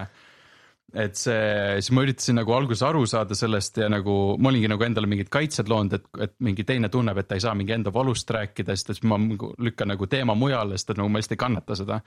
Ja siis ma mingi hetk hakkasin endale lihtsalt mingit nii-öelda, nägin Redditist lugesin, et kuidas nagu tehakse anxiety'le exposure therapy't, et sa lähed nagu terapeudi juurde ja siis ta toob välja sinust selle ärevuse ja siis sa üritad nagu tunnetada seda tunnet, aru saada nagu ja siis, et kui see hiljem tekib nagu reaalmaailmas, siis sa nagu tajud neid gabariite rohkem. Ja siis ma üritasingi nagu rohkem nii-öelda, et kui keegi rääkis mingist halvast kogemust, ma mingi kuule, aga miks sa seda tunned? Räägi veel, siis ma samal ajal mingi täitsa pers suren. Ja siis mingi ülihalb enesetunne on lihtsalt nagu, kõik läheb nagu üliraskeks, aga mida rohkem ma tegin seda, ma läksin nagu selle eesmärgiga, et lihtsalt tunnetada seda, siis ma nagu nüüd, ma tunnen, et ma nagu see ei mõjuta enam nii palju, et mul on see switch, et nagu, et tegelikult inimesed ei taha nagu, et sa tunneksid seda sama valu, vaid nad tahaksid lihtsalt, et sa saaksid aru sellest või sa mõistaksid, et tal on hetkel praegu raske, et nagu kuula mind. Ja vajavad nagu compassion'it ja siis ma lükkasin nagu selleks üle ja siis ma tunnen, et mul ei olegi vaja nagu tunda seda samat valu. Et süke kogemus. Minust vahest on seega, et kui inimesed jagavad oma kogemust, siis nad alati ei tee selleks, et isegi compassion'it saada, nad ei tee alati isegi selleks, et sa nagu üritaksid kinnitada nende nagu mõtteid, aga mina teen seda, aga ma olen märganud mingid teised inimesed ka, et nad nagu sanity checkivad ennast.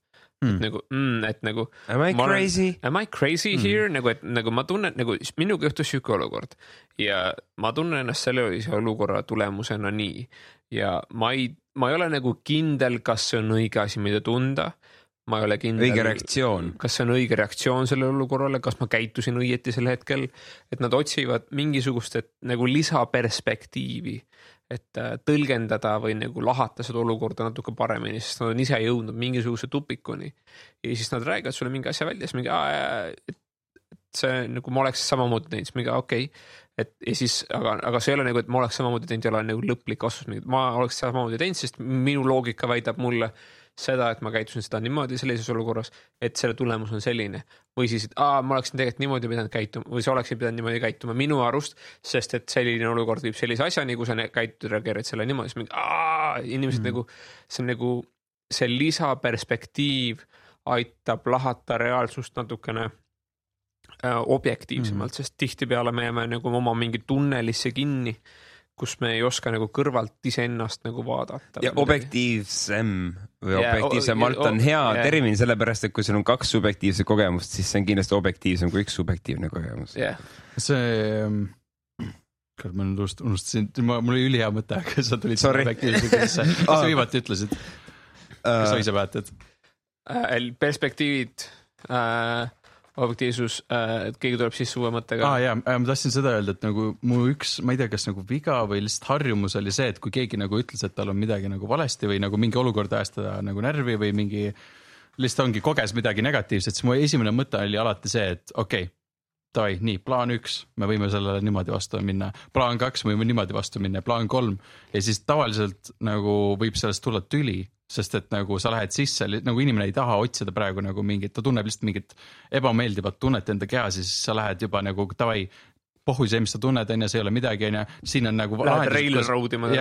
Et tegelikult nagu inimene tahab lihtsalt nagu välja elada lihtsalt seda, mida ta on enda kehas on nagu lihtsalt see stuck ja ta ei jaksa seda hoida enda käes ja ta tahab, et vahepeal, et lihtsalt inimene mõistaks, et ta tunneb sükest tunnet, mitte kohe mingeid lahendusi nagu välja pakkuda. Et see vahepeal tundub inimestel selline, et sul on nagu ükskõik sellest, et mis ta tunneb. See tundub olnud nagu mingi asi, mida meestel on nagu, mehed otsivad rohkem lahendusi probleemidele, aga naised otsivad rohkem nagu seda empaatiat, nagu tuge. Ja. Kaastunnet. Aga tead, mina näiteks ei oska väga hästi niimoodi kuulata. Et, terve aeg, kõik kõrvust mööda läinud. Kurat pääsite mingit ila terve aeg, las ma nüüd. Ei lihtsalt, kui keegi räägib sulle mingisugustest väga rasketest asjadest ja sa saad aru, et ta ei taha mingisugused lahendused, ta tahab lihtsalt rääkida, siis on see, et ma selles hetkes tavaliselt lülitan välja ennast. Lihtsalt sellepärast, et kui ma mõtlen taga liiga intensiivselt kaasa, siis ma tahtmata lihtsalt lähen ka sinna samasse auku. Ja siis, kui ma seal augus olen, siis mul on endal pärast väga palju tööd, et sealt välja saada. Aga samas, kui ma lihtsalt ennast välja lülitan, siis inimene saab aru, et ta lihtsalt räägib ja saab suust ei ole seal praegu, sest nagu sul tuleb põleda ja kedagi pole kodus ainult nagu teeb see, nagu seda ei ole vaja vaata. Seal on kõige vahel on kuskil mingi balanss lihtsalt, et kuidas aga see on asi, mida psühholoogid ja asjad oskavad, nagu ma veel ei oska, aga ma tahaks osata. No selle jaoks on arvatavasti psühholoogi kool või mingid siuksed koolid, mida tuleb ka. Ega ma ka ei oska. Ma arvan, et me kõik üritame anda igas olukorras endast nagu parima ja välja tuleb nii, nagu ta tuleb. Kui keegi ütleb, et kuule, et mul on nii halb olla praegu. Nagu, mida sa teed, mida sa ütled, nagu, sa ei oska isegi nagu midagi öelda, sa küsid lihtsalt, et okei, nagu, mis sa nagu tunned. Esimene küsimus on see, kas sa tahad sellest rääkida? Ja no kui ta ütleb seda, siis ta ilmselt tahab. Ei pruugi. Mõni inimene tahab lihtsalt teadvustada, et mul on halb ja mul on vaja olla mujal. Ja see on jumala fine. Aga see küsimus, et kas sa tahad sellest rääkida, see on väga oluline. Ja siis järgmine küsimus, kuidas me sellest räägime? Mul on see, et ma ütlen, et kuidas ma saan sulle olemas olla. Lihtsalt ja siis juba sellest nagu... Sellest lausest piisab, sa mingi tängselt ütlesid seda. Sa oled palju toetavam inimene kui enamus inimesed, keda ma tean. No kuule, kõigile ei jaksa ka niimoodi olemas olla tervele maailmale. Kuidas ma saan su jaoks olemas olla? Ja sa ei saagi. Ja see mõnikord arvatakse, et nagu, et kui inimene on selline, kui inimene omab neid omadusi, siis ta saab olla tervele maailmale see inimene. Aga see ei ole nii. See ei ole üldse nii. Et näiteks ma võin olla näiteks... enda lähedastele, enda elukaaslasele, see inimene, kes kuulab ära, analüüsib, lahkab. Aga see ei tähenda, et ma saan olla kõikidele inimestele maailmas sama inimene. See ei ole nagu reaalne, nagu sellepärast ma ei usu ka neid teledoktoreid või mis iganes, kuradi doktor Philid ja mis iganes karakterid. See on nagu, okei, ma usun sellesse, et on olemas siis näiteks mingisugused arstid, kelle töö elukutse on lahata sinu mõtteid, kui need on sassis ja aidata neid organiseerida, aga olla nagu isiklikul tasemel nagu keegi, kes suudab tegeleda enda isiklike küsimuste ja probleemidega ja samal ajal kellegi teise omadega, see on ebarealistlik ootus. Mina ei oota oma elukaaslased seda, ma ei oota seda endalt, ma ei oota mitte kellegilt, et need asjad oleks olemas, aga see sama, et kui mina pöördun kellegi poole, öeldes, et mul on raske, mul on mingi küsimus, mul on mingi mure ja sealt vastu saada kas või selle küsimuse, et kas sa tahad sellest rääkida või et kuidas ma saan aidata, siis mõnikord on see, et mingi, sa ei saagi ja ma tahtsin sulle öelda, et sa ei saa mind aidata ja ära tunne ennast avatuna selle pärast näiteks. Mõnikord sellest piisab. Ma lahkan teie mõlema vastuse ära sellele olukorda, kui keegi ütleb, et mul on halb olla. Siis ütlesid, et kuidas ma saan sinu jaoks olemas olla? Ma arvan, et see ei ole hea asi, mida küsida või vastata. Sest et kui see on inimene, kellel on halb olla, siis tihtipeale inimesed ei taha nagu anda kellegi kanda oma enda taaka. Et ma ei taha, et ma koormaksin sind oma asjaga. Ja siis see võib panna neid kinni. Ei, sa ei saa kuidagi. Ära sellepärast muretsed. Selleks peab häbenema. Ja, aga osad inimesed häbenevad. Aga samal ajal, kui sa nagu, näiteks sinu vastus oli see ka, et oota, mis üldse selle kuidas ma saan sind aidata? Et see on ka vaata, et nüüd mina panustan oma ressursse sinu aitamiseks, et palun, mina lahke inimene, aitan sind, et see on siuke olukord, aga no, ma ei tea, kas minu vastus on ka ideaalne, aga ma oleksin lihtsalt nii bring it, bitch. Nagu, lay it on me. Et nagu, ja siis inimene saab ise selle nagu nii lihtsalt, nii. See on hästi nagu basic, lihtne, neutraalne asi ja inimene saab seda tõlgendada vastavalt oma olukorrale. See ei ole küsimus, ta on lihtsalt jätka. Ja kui inimene jätkab... See töötab juhul, kui inimene ei ole juba otsustanud enekat teha. Nagu... Aga see on tuleb toonist, vaata. Aga nagu see piir jookseb kuskilt sealt, sest kui see inimene otsustanud mingi, kõik on läbi, ma lihtsalt proovin lõpetada oma suhted ära, siis selline, see nii ei tööta enam. See nii on mingi, okei, siin on punkt. Lõppkokkuvõttes on tegelikult see, et nagu minu meelest on seal mingi lause või sõna või mis iganes nagu teine inimene tunnetab, mida sina tahad nagu edasi anda sellele. Aga nagu selle peale nagu jätkates, nagu ma tean, et kui ma ise deprekas olin, siis mul oli see, et ma olin enda basunni sees nagu nii hullult, et ma teadsin, ma ei saa praegu välja sellest, see kestab ja see on praegu väga pikalt kestnud, sel hetkel tundus nagu ma olengi terve igavik olnud teprekas. Siis kui saad kellegagi kokku, siis on automaatselt see tunne, et nagu täitsa peks, ma ei taha, et tal hakkaks halb, sest et su enda sees on kogu see nagu sa taha selle levitada, seda haigust. Ja siis lisaks, kui keegi pakub sulle mingit hea tunnet või kuulab sind, siis sa ise oled sellest nii sõltuvusest, sellest headusest, et siis sa nagu klammerdud nagu sellise obsessioniga nagu peale. Et ma mõistan seda nagu. Nagu teisel inimesel oleks vastus sinu küsimustele. Aga seal on see, et kui sa ütled nii, vaata mingi inimene alati ei pruugi sind usaldada, siis ta usaldab sind nagu, okei, nii, ma räägin nagu lihtsalt nii palju edasi, nüüd, kui ma tunnen, et me olen minu jaoks mugav. Ja siis ma saan nagu, kui ma olen öelnud nii ja tema räägib mulle mingid asjus mingi, okei, selline informatsioon ja ma võtan seda sellise informatsioonina nagu see on ja ma saan reageerida sellele autentselt ja siis tema saab otsustada, kas ta usaldab mind rohkem selle nagu informatsiooniga edasi või mitte. Et nagu see ootus, et kõik inimesed peaksid mulle ennast avama automaatselt, sest et ma olen mingi püha suu lahti teinud ja ole nagu ka õige ja et see võib panna neid nagu ka, muidugi on see, et ma tahan, et teised kõik inimesed tunneksid minu ümber ennast hästi ja mida niisugust, aga et ma ei taha, et keegi tunneks, et ta peab ühtlasi rääkima mulle oma mingid räpasid tõdesid välja kuskil salaja. Et kõikidel inimestel peaks olema õigus olla nii autentne, kui nad tahavad, usaldavad minuga ümberringi olla ja see on okei. Kui keegi usaldab üldse ennast minuga, see on ka okei, sest et mina võib-olla meenutan neile mingit inimest või nad päriselt arvavad, et see on mind fucking jobi ja võib-olla ma olengi jobi, aga ma lihtsalt ei ole sellest ise veel aru saanud ja siis ta on see on ülinaljakas see, et nagu milline sa oled, sellised inimesed sa leiad või sellega sa nagu connectid, et kui sa oled jobi, siis sa leiad teise jobi ja siis te saate väga hästi aru nagu, saate koos jobi kokku hõõrda Rub it in, baby et selles mõttes, et ma alati nagu usun sellesse, et kui sa tahad nii-öelda oma ümbritsevat maailma muuta, siis muuda nagu seda maailma, mis sinu sees on, sest et siis sa lihtsalt nagu attractid inimesi, sarnaseid inimesi, häid kogemusi, kui sa tahad nagu seda. Ja samamoodi sa attractid endale sitte, kui sa arvad, et sa väärid seda. Et kui sa arvad, et sa väärid kannatusi, sa leiad neid. Sa aksepteerid neid ka. Nagu sa leiad neid ja sa aksepteerid neid enda elus ja hoiad neid alles, sest et sa arvad, et sa väärid seda kõike. Ja see on puhtalt minu oma pildis kinni või nagu minu enda tõlgendus iseendast. Kas ma väärin head või ma väärin sitte või ma väärin ausust või ma väärin tuusi asju ja head kommi.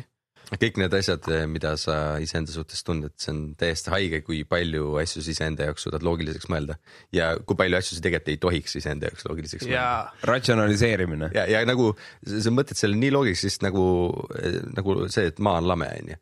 Mõtled selle nagu täiesti loogiliseks, et nagu kõik need faktid, mis sellega kaas käivad. Täpselt see, et nagu tegelikult vaatad nagu kind of, jaa.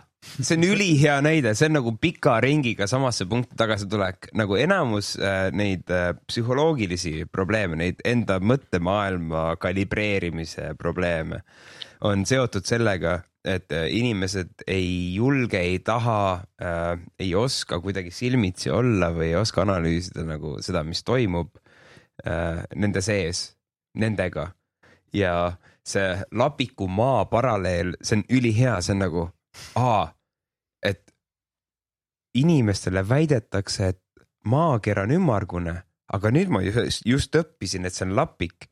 Ma pean kogu oma energia suunama sellele, et kõik õpiksid selgeks, et maakera on lapik ja nagu nüüd ongi korras, ta ei pea mitte kunagi enda päris probleemidele keskenduma, sest see on number 1 probleem maailmas. No täpselt samamoodi mingite sarimõrtsukatega, nemad ei ole mingi blacked out oma peas, kui nad tegusid teavad, et nad mõtlevad selle enda jaoks väga loogiliseks, et nagu mul on seda vaja praegu teha, et siis on nagu õigegi. Hoorasid on liiga palju, mul on vaja lihtsalt tappa näiteks. Send the herd. Ja loma on, jah. Et mis iganes, et need mõttemustrid mõjutavad meid kõiki selles mõttes, et need ei pea olema nii dramaatilised või nii äärmuslikud. Ja, aga näiteks see ka, et sa mõtled loogiliseks selle, et mul on vaja rikkaks saada. Nagu ma ei tea, nagu tegelikult nagu peaks küsima, et nagu miks ja nii edasi, et nagu aru saama sellest. Ja mida see tähendab? Mis on rikkus? Nagu see, et sul on raha nagu, et kas sa nagu päriselt arvad, et sa oled õnnelik siis või et nagu mul on olnud hetk, kus kohas, siis kui mul depreks oli, ma jäingi nagu absoluutselt kõigest ilma, mis mul üldse oli.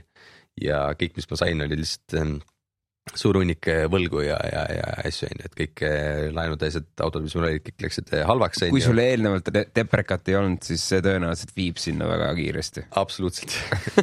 ja no siis kõik need asjad igapäevaselt mind kummitsid nii edasi ja kõik need asjad olid rasked, aga nagu ongi, et kas sa nüüd teed selle iseenda jaoks kuidagi positiivses mõttes loogiliseks või negatiivses mõttes loogiliseks või lihtsalt aktsepteerid selle ja lased sellest lahti, et nagu see on nii palju variante, mida teha ja kui sa mõtled selle lihtsalt selles mõttes loogiliseks, et ma olen kohutav inimene ja ma ei saa millegagi hakkama ja sellepärast need asjad ongi niimoodi, need asjad jäävadki selliseks, siis nagu that's what you're gonna get, onju. Aga kui sa mõtled, et okei, et nagu tegin vigu, see on nagu tegelikult hea, et ma need vead praegu tegin, hea, et mul deprekas praegu oli, mitte nagu siis, kui mul on mingi 2 last ja koer ja pere ja nii edasi, vaid nagu mõtled asjad nagu kuidagi nagu reaalsusega kooskõlas rohkem läbi ja ma arvan, et nagu elu on niimoodi hea. Aga see on nagu hea point, et nagu sa koged selle pasa nagu läbi praegu, mitte hiljem, kui sul on nagu suuremad kohustused ja siis sa suure tõenäosusega suudad neid potentsiaalsed probleeme tulevikus, kus on suured kohustused ja sa pead olema kellegi jaoks olemas. Sa saad nendest kergemini üle. No ja lisaks, ma olen praegu 26, ma saan kohe 27, aga nagu igapäevaselt endiselt ma avastan uusi asju, mille eest ma tegelikult oma elus vastutust kandma pean. Nagu iga päev praktiliselt. Et see läheb ainult üles ka. Väga hea, et sa ennast oled leidnud seal selles hierarhias või kuskil. Sellepärast, et varem oli see, et ma ei vastutanud oma asjadest üldse, ma lihtsalt võtsin omale eesmärgiks. Amen. ma olin 20 ja ma lihtsalt jätsin ülikooli poole ja mõtlesin, et okei, et nagu fuck that, ma hakkan lihtsalt täiega tööd tegema, ma tegin jõhkrat karjääri, ma olin 24, et olin nagu väga heas kohas juba.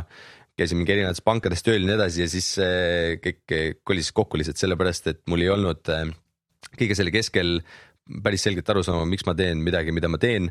Ma samal ajal üldse ei vastutanud oma tegude eest, nagu ei heade ega halbade eest ja siis üldkokkuvõttes mul ei olnud mingit fundamenti all, millele ma mingisuguseid asju ladusin. Ja siis oli kõik see asi varises kokku, deprekas juurde ja siis jäin kõigest ilma. Ja siis sel hetkel, kui ma kõigest ilma jäin, siis ma õppisin oma elu kõige väärtuslikumad õppetunnid ja sellepärast ma ei ole mingisugune rikas tüüp, aga ma tean, et raha näiteks ei ole see, mis õnnelikuks teeb ja et ma sain õnnelik olla ka siis, kui mul ei olnud üldse mitte midagi. Mul nagu sõna otseses mõttes ei olnud mitte midagi ja mul oli niimoodi, et Iksa näiteks vahepeal tundis, et kuule, et nüüd peaks veits elama, siis mäletan, saatis mulle 5 euri, ma elasin maal linnast väljas 40 kilti, ütles, et 5 euri on sul pangakontole, pane kütsi ja lenda kohale, siis mingi lendasin kohale, siis elasime seal veits ja siis sain jälle koju tagasi minna ja nagu ma sain aru, et nagu näed, kõikidest asjadest ilma, aga ma ei sure ära ja nagu mul ei ole mitte mingisuguseid mugavusi ja mingisuguseid sellist asju, aga mul on fine tegelikult, ma ei sure ära. Ja siis ma jäin iseendaga nagu nii üksi, et ma sain lõpuks aru, et mis on need asjad, mille eest ma tegelikult pean vastutust kandma ja mis on need asjad, mis viivad mind elus edasi ja kuidas ma need klotsid nagu alguses ongi vundamenti hakkad ehitama enam mingi Lego klotsidest ja mingisugust liivast ja siis lõpuks saad õiged tööriistad, õiged tehnikad ja asjad ja siis sa laod sellise vundamenti, et mul on praegu seal siuke pilvelõhkuja peal, et nagu mitte kunagi see pikali ei kuku. See on nii mehelik lähenemine muidugi ja ma ise olen täheldanud mitmeid kordi, et kui me räägime siis tööriistadest selles kontekstis, siis meil ei ole lingvistiliselt õiget sõna selle jaoks, et kirjeldava, see on nagu filoloogiline küsimus, semiootiline. Et nagu, kuidas ma ütlen teisele inimesele, et ma ei ole seda kogenud piisavalt sügavalt, et toime tulla selle nähtusega. Et need ongi need siis mõttelised kokkupuuted või need ongi filosoofilised kokkupuuted, need filosoofilised kontaktid. Et sa tead, et selline stsenaarium on olemas, et juhtub A, B, C ja siis sellel on potentsiaalsed lahendid, mis iganes X, Y, Z, mis iganes. Et selle võib lahata mitmeid pidi, aga see point on ikkagi sama, et kui mina inimesena ei ole kunagi tundnud, kogenud empaatiat, siis ilmselgelt nagu kirjeldada mulle midagi, mis eeldab empaatia tajumist, see käib üle jõu.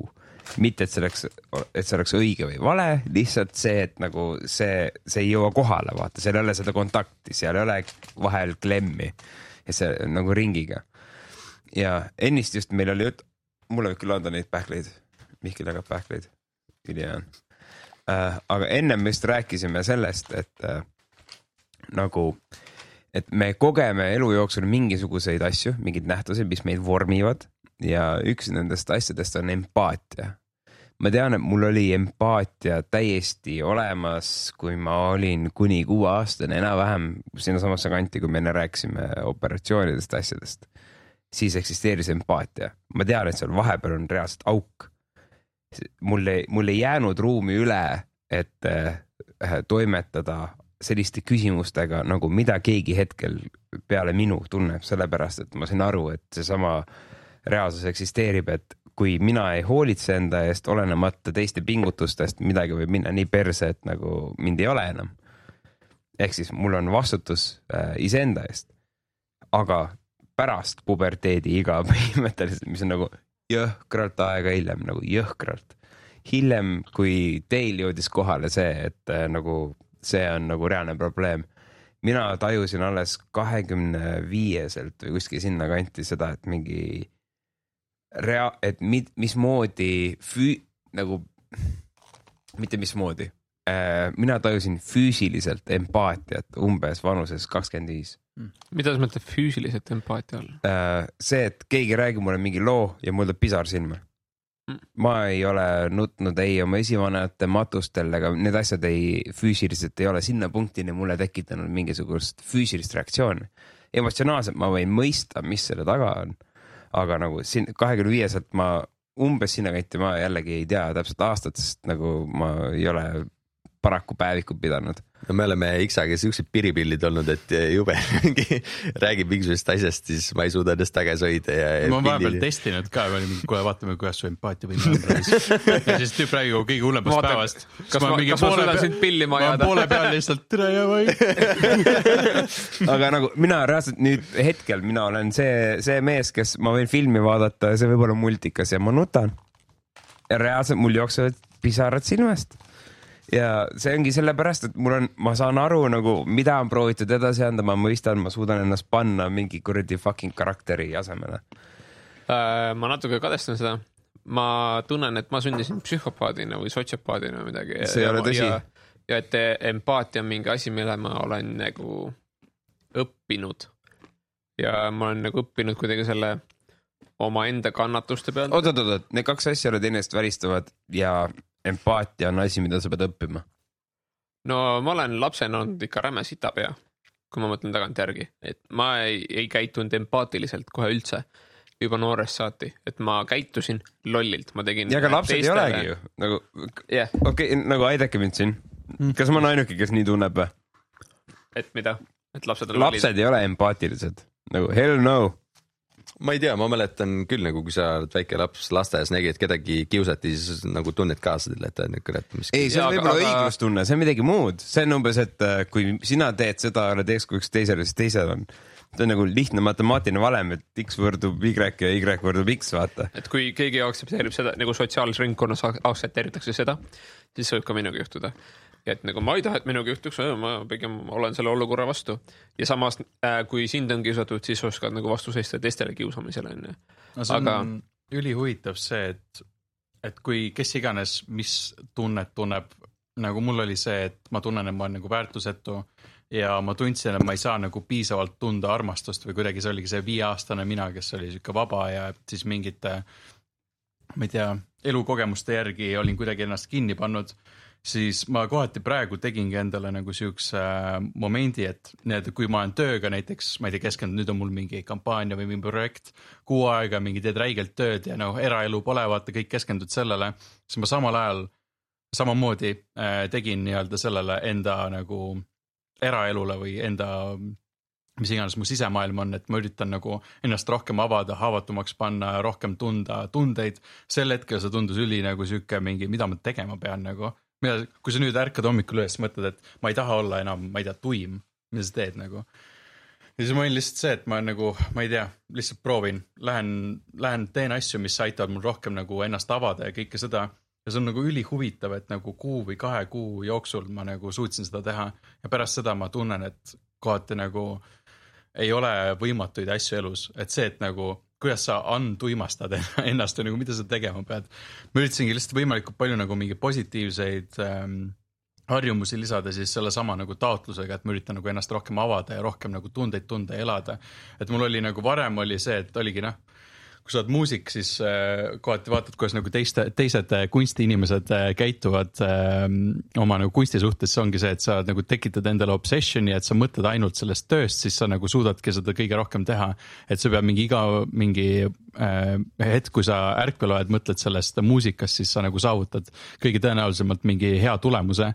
Siis minu mõte oligi nagu elus lihtsalt nagu head muusikat teha, aga kõik muu, mis mul elus toimus, et ma nagu suhtlesin inimestega, lähedastega või mis iganes, ma tundsin, et mingi 1-2 tundi olen koos, ma nagu, kuule, ma pean kuskil mujal olema, sest ma ei mõtle hetkel praegu oma selle nii-öelda obsessioni muusika järgi. Ja siis ma elasin oma elu ülipikalt niimoodi, et mu elu eesmärk on nagu muusikat luua, et kunsti luua, et see nii ongi ja nii ma saan siis saavutatud, mis iganes ma tahan saavutada, ma sel hetkel lihtsalt seadsin selle endale, siis ma ei osanud nagu muud moodi. Ja siis ma sain aru nagu hiljem, et kui ma jätkan umbes 5 või 10 aastat niimoodi, siis on juba perses, siis on see, et ma olen mingi, ma ei tea, mis iganes 30-40 ja siis otsustad, et kuule, et ma olen veits valesti oma elu elanud, siis on see, et hakkad nagu vanale koerale uusi trikke õpetama, et ma sain aru, et nagu hetkel ma ei saa nagu niimoodi täitsa õnnelikuks, et ma lihtsalt ainult mõtlen nagu tööst või mis iganes. Siis ma automaatselt üritasin enda nii-öelda stereotüüpi nagu katki lõhkuda, siis ma ütlesin, mis oleks see vastand, mis ma teeks, mida ma nagu üldse ei julge teha, et seal, kus on hirm ja mu hirm oli see, et ma ei teeks tööd, et ma ei teeks nagu oma unistusi ja oma muusikat või mis iganes ja ma keskenduks rohkem ongi nagu inimeste suhtlusele, et nagu milleks me üldse nagu siin oleme, nagu ma oleme selleks muidugi, et hingata, aga samas nagu kogeda nagu teiste inimestega mingi kogemusi. Ja siis ma hakkasin nagu sellele nagu keskenduma, et see on number 1, siis ma hakkasin lihtsalt nagu inimestega suhtlema lihtsalt sellepärast, et ma saan hetkel sinuga siin toas olla ja sinuga seda energiat nautida, sellest mul piisab. Ja lükkasin nagu töö täitsa tahaplaanile, nagu õnneks mul oli see võimalus, et ma sain selle tahaplaanile lükata. Ja siis selle nagu tulemusel oligi, ma seadsin endale nagu siukse perioodi, kus ma keskendun, ongi, kui sul on nagu töös kampaania, sa saad nagu valmis mingi tulemuse.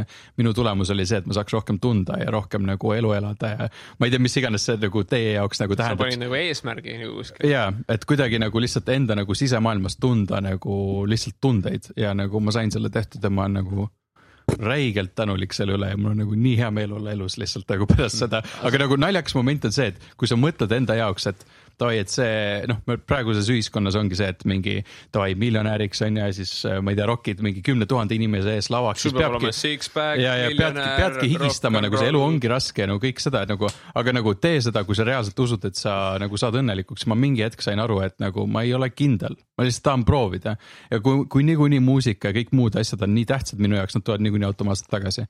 Mul on varem olnud ka nagu muusikasse, et ma lükkan nagu tahaplaanile 8 nädalaks, 8 kuuks ja siis kui ma tagasi jõuan sellele, siis ma olen nagu nii palju kasvanud selle kogemuste pealt, mis ma olen nagu kogenud, et ma suudan nagu muusikat luua uue perspektiiviga, mis see automaatselt nagu teeb ikse siukse level up'i, et ma nagu praeguse momendis olengi nagu siukse asja läbi elanud ja nagu minu meelest on vahepeal hästi huvitav lihtsalt lõhkuda kõike seda, mida sa usud selle eesmärgil, et nagu, et okei, et mis päriselt nagu töötab, mis on päris. See on mees tõe otsinguil. Ei no lihtsalt väga tihti see tõde, millest sa oled kinni hoidnud, on olnud sinu peas mingi viimased 10 aastat ja 10 aastat tagasi see oli kõige parem, millega sa suutsid hakkama saada, aga sa oled 10 aasta koha peal kõvasti arenenud, nii et võib-olla kui sa ütlesid, et sa tahad ainult tööd teha näiteks või et kõik asjad peab praktiliselt olema, et see on su tõde olnud ilmselt juba päris pikka aega, aga kui sa lõhud selle täielikult ära näiteks ja ehitad selle uuesti üles, võib-olla mingisuguste reeglite järgi enam-vähem, aga paremini, siis see juba on nagu väga suur muudatus. Aga see ongi põrdvõrdeline ka ju. Just. Sest kui sa oled nagu 10 aastat samade reeglite järgi toimetanud, siis tõenäoliselt sa oled ajast maha jäänud. Sul on aeg nagu asju veits ümber kalkuleerida. Nagu need väärtushinnangud, mis nagu töötasid 10 aastat tagasi, võivad olla nüüd nagu need no need on kindlasti sind praegu nagu väga palju kõvasti edasi viinud on ja sa tead, et see nagu kind of works on ja, aga sa ei tea seda, et kas saaks veel midagi paremini töötada. Sa tead lihtsalt seda, et nagu kui ma sellist asja teen, nii palju siia panustan, siis ma saan nii palju energiat tagasi. Kõik on fine, ma tunnen ennast hästi, aga sa ei tea, kas sa saad tegelikult veel paremini tunda ennast või õnnelikumalt. See on umbes see, et nagu ruut on ikka veel moes, aga lihtsalt kumerad nurgad on. Fundamentaalselt kõik on umbes sama, et nagu... Mingi eriti loll näide, aga jah. See on... Ma ei leidnud tooremat näidet, sest see on nii lihtne. Visuaalselt. See on minu jaoks lihtne, sest ma hiljuti just ehitasin. Sa tead, et puu võetakse maha kirvega. Sa oled terve elu kirvega puid maha võtnud ja sa tead, et nagu it works. Ja nagu see mitte kunagi ei vea sind alt, on ju. Aga tegelikult on olemas mootorsajad, on olemas mingid teised masinad, on olemas sellist võimust, sa ei pea üldse seda ise tegema. Nagu keegi teine teeb selle sinu eest ära, aga sa paned oma energia kuskil mujale. Sa näed GIF-i mingist harvesterist, mis lõikab neid nagu jõhkralt kiiremini. Sa oled mingi, oh my god, ma olen laisk. No ja samas on ka neid inimesi, kes alustasid oma elu sellest, et nad võtavad noaga lihtsalt mingisugused väiksed puuoksi maha, on ju. Ja siis saavad jälle suuremaid ülesanded, aga tööriistad jätavad samaks. Ja endiselt selle noaga üritavad seda suurt tammepuud maha saagida, aga nagu doesn't work. Läheb liiga kaua aega. Ja siis mõtled nagu, et miks ma elus kuskil edasi ei liigu. Aga lihtsalt ülesandelt tahad suuremaks, vastutus kasvab, aga tööriistad on samad. Vahest on see ka, et sa adapteerid nagu vale tööriista uue nagu sama ülesande jaoks, et see ei tööta. Ja nii, sest sa mingi puuoksa või mingi, ma ei tea, võilille ei lase mootorsaiga maha ka nagu, et sa pead selles suhtes ise paindlik olema ka nagu erinevat olukorda ja asjad suhtes. Mul on päris hea nagu näide, mu sõber sööb ülitervislikult, on nagu fucking ideaalne. Väldib suhkrut juba aastaid. Aga ta on nagu pika distantsi jooksja. Ja siis ta läks ühe teise sõbraga maratoni jooksma. Ja ta nagu aastaselt, tema on ülihästi treenitud, aga tema sõber, kes ei ole nii hästi treenitud, lihtsalt jooksis mingi 26. kilomeetril temast mööda, tuimalt. Ja vaata teerajal antakse mingi Coca-Colat ja mingi sükest asja. Ja ta oli nagu mingi kurat, no mis toimub, nagu ma ei võta vaata vastu vett ainult puhtalt, aga tal oli tekkinud jõhker defitsiit nagu mingitest nagu ainetest ja glükoosist ja asjadest ja ta oli nagu täiesti jooksis lukku nagu, ja see oli see olukord, kus ta oleks pidanud suhkrut tarbima. Aga ta ei tarbinud seda. Ja siis see tüüp, kes... Põhimõtte pärast siis või? Jaa, põhimõte nagu, et see on ebatervislikult toitumine värki. Aga kehal oli tekkinud selle nagu suure distantsi jooksmise tagajärjel nagu rets defitsiit ja siis tema sõber, kes oli vähem treeninud, kuna ta oli nagu tuimalt lammutanud nagu kõiki neid rõvered asju, mis vahepeal nagu Coca-Cola... Monsterit terve aeg ei olnud. Kuule, Monster on mul sponsor. Ja tegelikult ka või? Meil bändil on Monster.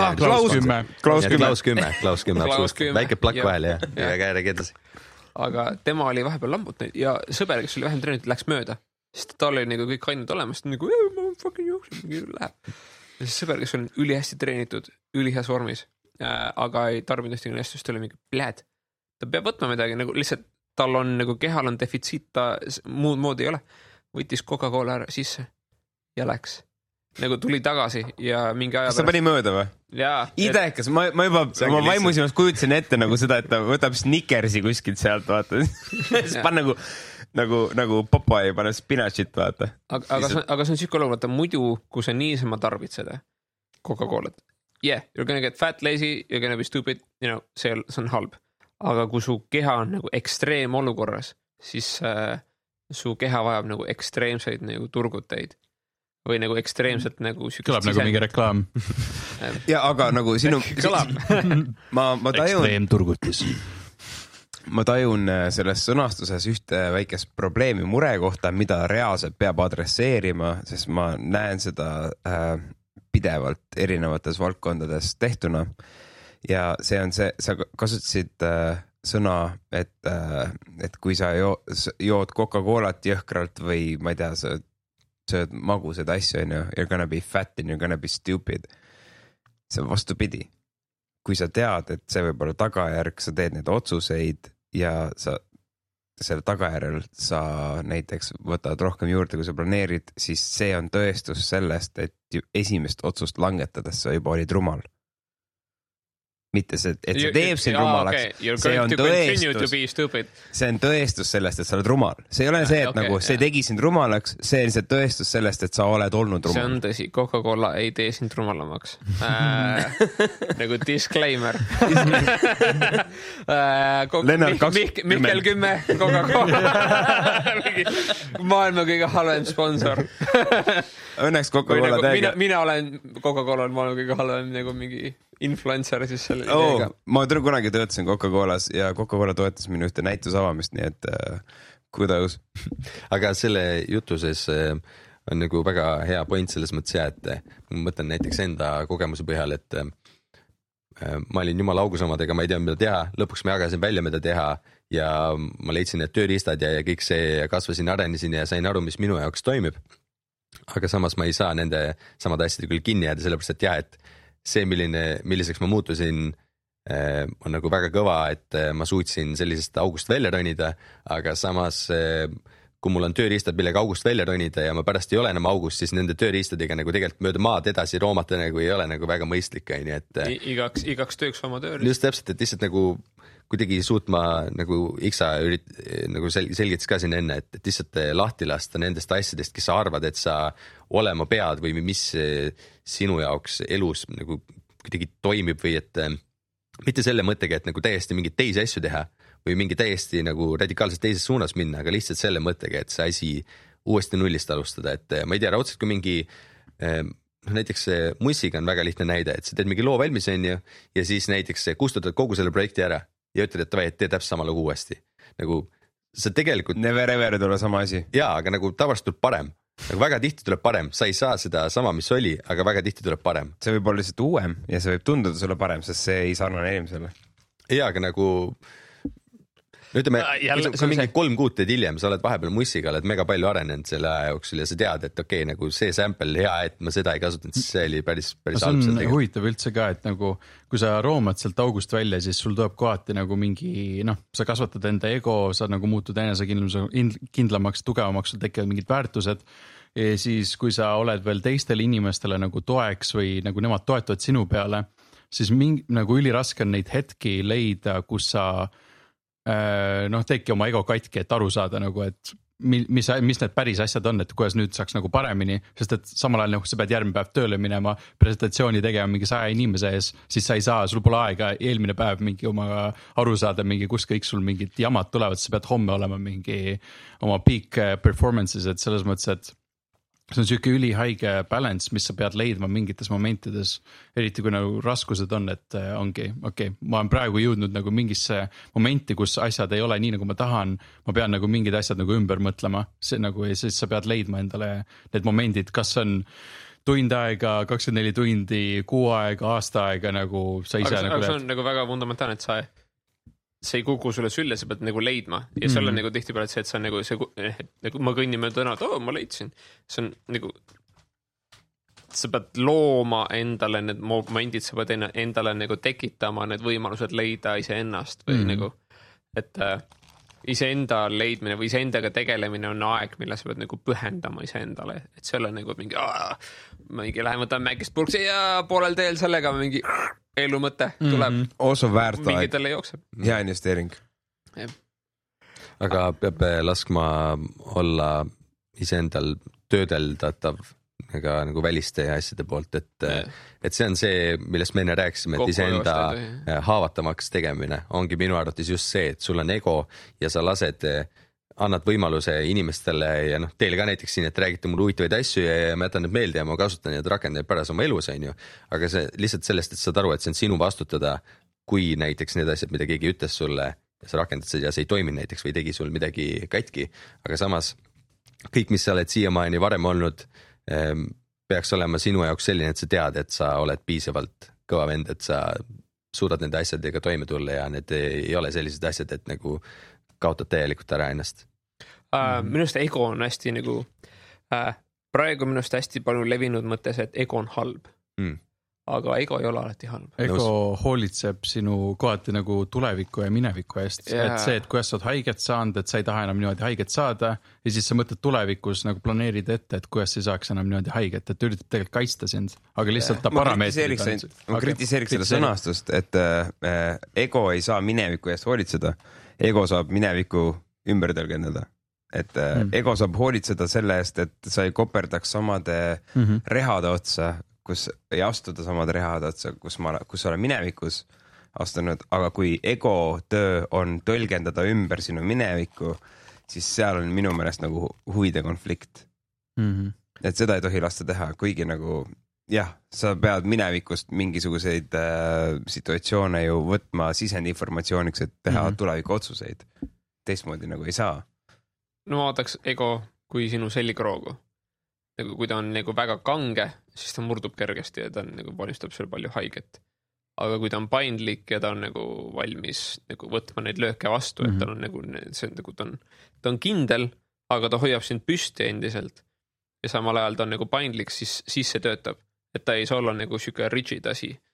Et ta peab olema või siis nagu mingi lihas, et sa pead seda ikkagi treenima, aga sa ei tohi seda lasta nagu domineerida, et peab olema nagu flexible, ta peab olema võimendama sulle seda liikumist nagu kasvada. See on huvitav asi, ma olen natukene spirituaalseks siin. Et tegelikult nagu ma ise, ma ei tea täpselt, kuidas nagu sõnastada seda, ma lihtsalt ütlen, kuidas mina nagu saan aru endast, et on sul olemas su ego ja siis sul on olemas nii-öelda sinu kõrgem mina või siis higher self, mis on selle ego taga. Et see oled, higher self on põhimõtteliselt sina ja sina vaatled selle ego mõtteid, aga nagu siis ongi see, et sina ei ole sinu mõtted, vaid need on su ees. Ja nagu oli üks huvitav meditatsioon, mis ma läbisin, oli selline, et oligi keegi rääkis peale ja siis ta läks nagu iga 5 aasta tagant läks tagasi, siis pidid ette kujutama, et mis momendis sa olid ja mis sa tundsid. Ja ma tundsin mingit räigelt stressi või nagu sellist ärevust, seepärast ma üritasingi nagu kuidagi mingit selgust endas leida. Ja siis lõpuks oli see, et see oli kuskil mingi 5-aastane mina, siis oli lõpuks nii-öelda, siis kui ma olen ema kõhus ja siis enne seda. Ja siis sel hetkel, kus oli see, et on puhas energia, et sind ei olegi veel nagu füüsiliselt maailmas, oli mega rahu, sest et sul ei ole ühtegi nagu probleemi, sul ei ole nagu füüsilist maailmat. Ja siis sa saad aru, et sul oled lihtsalt energia ja siis sa saad nagu selles meditatsioonis said küsimusi küsida, et kes sa oled. Have you tried TNT? Ei ole kahjuks. Dude, you should. Igades, nagu ma küsisin endalt küsimusi, oligi see, et kes ma olen, mis ma teen, ma nagu täpselt ei mäleta, ülikeeruline on vahepeal nagu selles momendis nagu püsides, see on selline uneperiood, une nagu moment, aga sa leiad nagu selle tõelise sina ja sinu nagu tõelised väärtused ja ma sain aru, et tegelikult ma olen üks tüüp, kes nagu armastab ennast ja ma armastan nagu teisi inimesi ja ma tahan lihtsalt nagu häid kogemusi kogeda nagu teiste inimestega. Aga siis, kui on nagu kogu see elu on kuidagi nagu peale läinud, ongi sa nagu haiget saanud, siis üritad ennast kaitsta selle eest, sa nagu vahepeal ei saa enda tunnetest aru, siis su ego üritabki nagu sind kaitsta ja kohati ta loob sulle sinu nagu enesekindlusega peale. Ja üks huvitav mõte ka, mis ma lihtsalt TikTokist, oli see, et ära nagu ürita aru saada igast nagu peast, mis sa teed ja nagu seda analüüsida, vaid ürita aru saada ongi, et mis sinu see nii-öelda kõrgem mina nagu soovib. Et minu kõrgem mina soovib lihtsalt ongi see, et mul oleks hea ja teistel oleks hea, jätta see meelde ja käitu nagu vastavalt sellele. Et siis nagu kui sul on see nagu nii-öelda, sa tead seda enda relva, mis ongi siis nagu see hea tunne endale ja teistele, siis sa ei saa nagu väga palju eksida. Et kui sa hakkad nagu mõtlema igale nagu väiksele detailile, mis su ego võib-olla tahab sulle nagu öelda, siis seal nagu vahepeal võib nagu eksida. See on nagu, sa satud mingisugusesse spiraali, mis läheb kuskile valesse suunda, et ta nagu distractib sind nagu sinu tõelisest nagu eesmärgist siin. Aga ei, no ma olen miks ma nagu teen seda DMT nalja on sellepärast, et ma kogesin nagu DMT all midagi sarnast.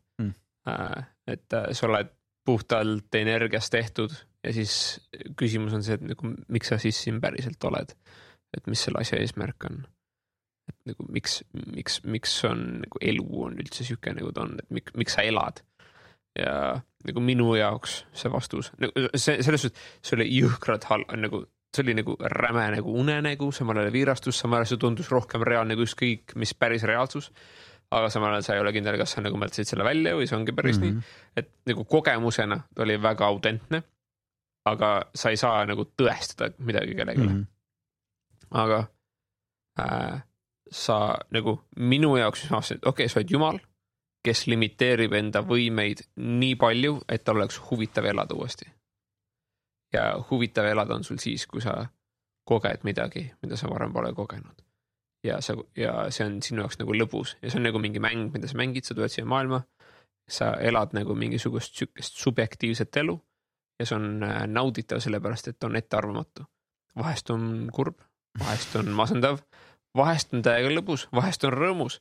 Sa ei tea, mis on järgmise nurga taga ja see muudab nagu elu rohkem väärt elamist. Et see ongi selle nagu asja point kohati, aga kui sa nagu ma ütlen nagu sina ega sina, ma sain nagu, et kui ma nagu ootan temalt ainult rõõmu või kui ma ootan ainult temalt nagu elult või? Elult, jah. Et kui ma ootan ainult ühte nagu elamust, siis see ei ole täisväärtuslik elamus. Et puhtalt armastus oleks ka päris masendav. No seal ongi see, et armastusele on teine külg, nagu ta on nagu münt, et siis on see mitte, armastuse puudumine, et muidu ei saaks nagu armastus olla. Et sa pead nagu mõlemat vastu võtma, et saaks olla. Et nagu hea eksisteerib sellepärast, et on kurjus olemas. Ja kurjus eksisteerib sellepärast, et on hea olemas, et nagu mõlemad on sõltuvad üksteisest ja mõlemaid peab aktsepteerima ja kohati oskama nagu hinnata sellena, mis nad on. Ja sa ise langetad otsuseid, ma tahan rohkem seda, vähem seda, okei, siis mine selline poole, kui sa tahad, ongi kõik. Ja aga need ei ole eksisteerivad väärtused, need on lihtsalt sinu isiklikud hinnangud. See on see, kuidas sina tõlgendad seda keskkonda. Sa valid oma keskkonnast neid asju, mida sa tahad rohkem, neid asju, mida sa tahad vähem ja siis sa hakkad filtreerima lõpmat nii kaua, kuni sa saad. Need asjad, mida sa pead heaks, neid sa tahad rohkem, need asjad, mida sa pead halvaks, neid sa tahad vähem ja see ongi hea ja halb. See on mingi eriti sügav filosoofiaga, see lõpeb mingi more good, less bad. Ape strong together. Wow, me oleme nüüd nagu nii geniaalsed vennad. Ape strong together. Ja kõik tunnevad ennast valgustatuna, nii, ma tahaksin tõua kogu selle asja siis selle punkti, et teie lugu, kas meil on võimalik seda kuulata kuskil? Ikka jah, ma arvan, ma saan saata mingi lingi, et see on tegelikult täna öösel või tõenäoliselt, kui see podcast välja tuleb, see on väljas juba, aga jah, saab ikka. Mis me võiks teha niimoodi, et... Oota, millal me selle podcasti peab välja andma, sest ma tegelikult ei tea, kas meil on nagu selle koha peal ka mingisugune ajaline surve. Ükskõik, kuidas tahate. No, te võiksite meid survestada, siis see asi jõuab välja. No, lugu tuleb homme välja. Homme? Ja nii, et öösel täna peaks välja tulemas podcast. See on nagu... Okei, selle nädala jooksul võiks siis see podcast välja. No äkki kui laul on nädala aega väljas olnud, siis äkki on juba põnev. Meil on üks episood veel välja tulemata. No siis 2 nädala pärast. Ei, see on meile pohhui. Meil on pohhui. See on seal pask niikuinii. Aga nii, põhimõtteliselt mis me võiks teha on kuulata seda lugu praegu.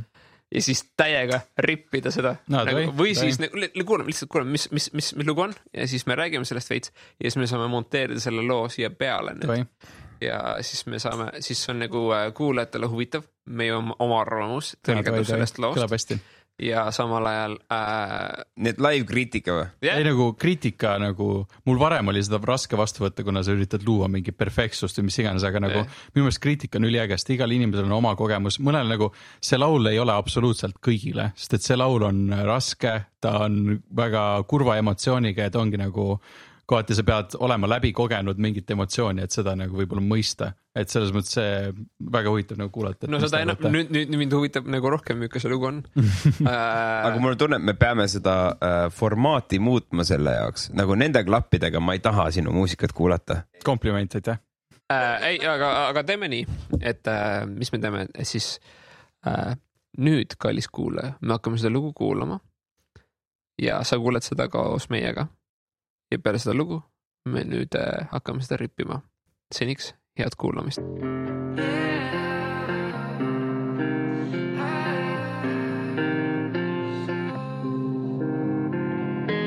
I'm drowning in fears and know I owe you one.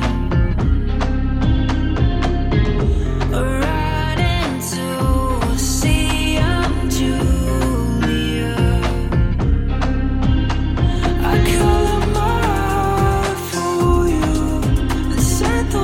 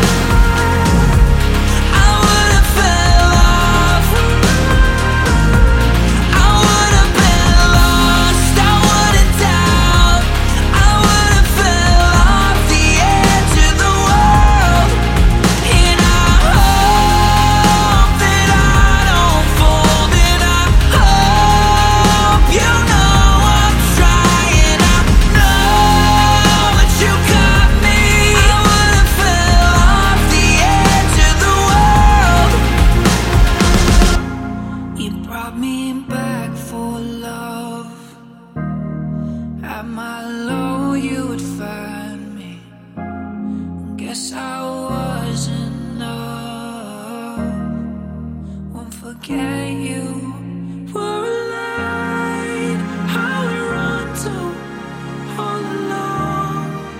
You were there, justified all the wrongs too, and I'm finally off the rail. I would have fell off. I would have fell off. I would have been lost. I wouldn't doubt. I would have fell off the edge of the world. And I hope that I don't fold. And I hope you know I'm trying. I know that you got me. I would have fell off the edge of the world. sellised mehed kipitavad nüüd. On küll jah.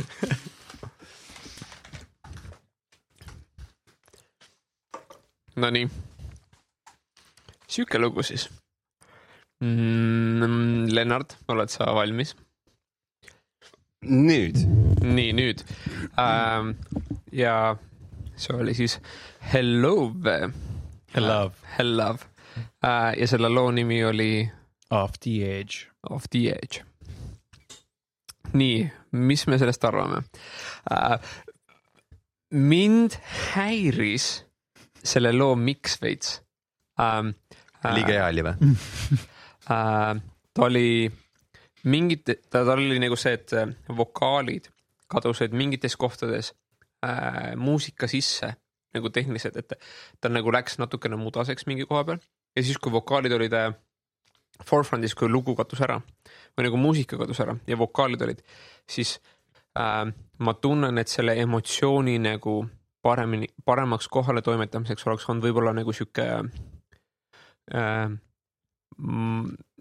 kuidagi ta ei nagu kuskile nagu mid-range'i, aga ta oleks võinud olla rohkem nagu siuke lähedal sulle kuidagi nagu rohkem nagu intiimsem.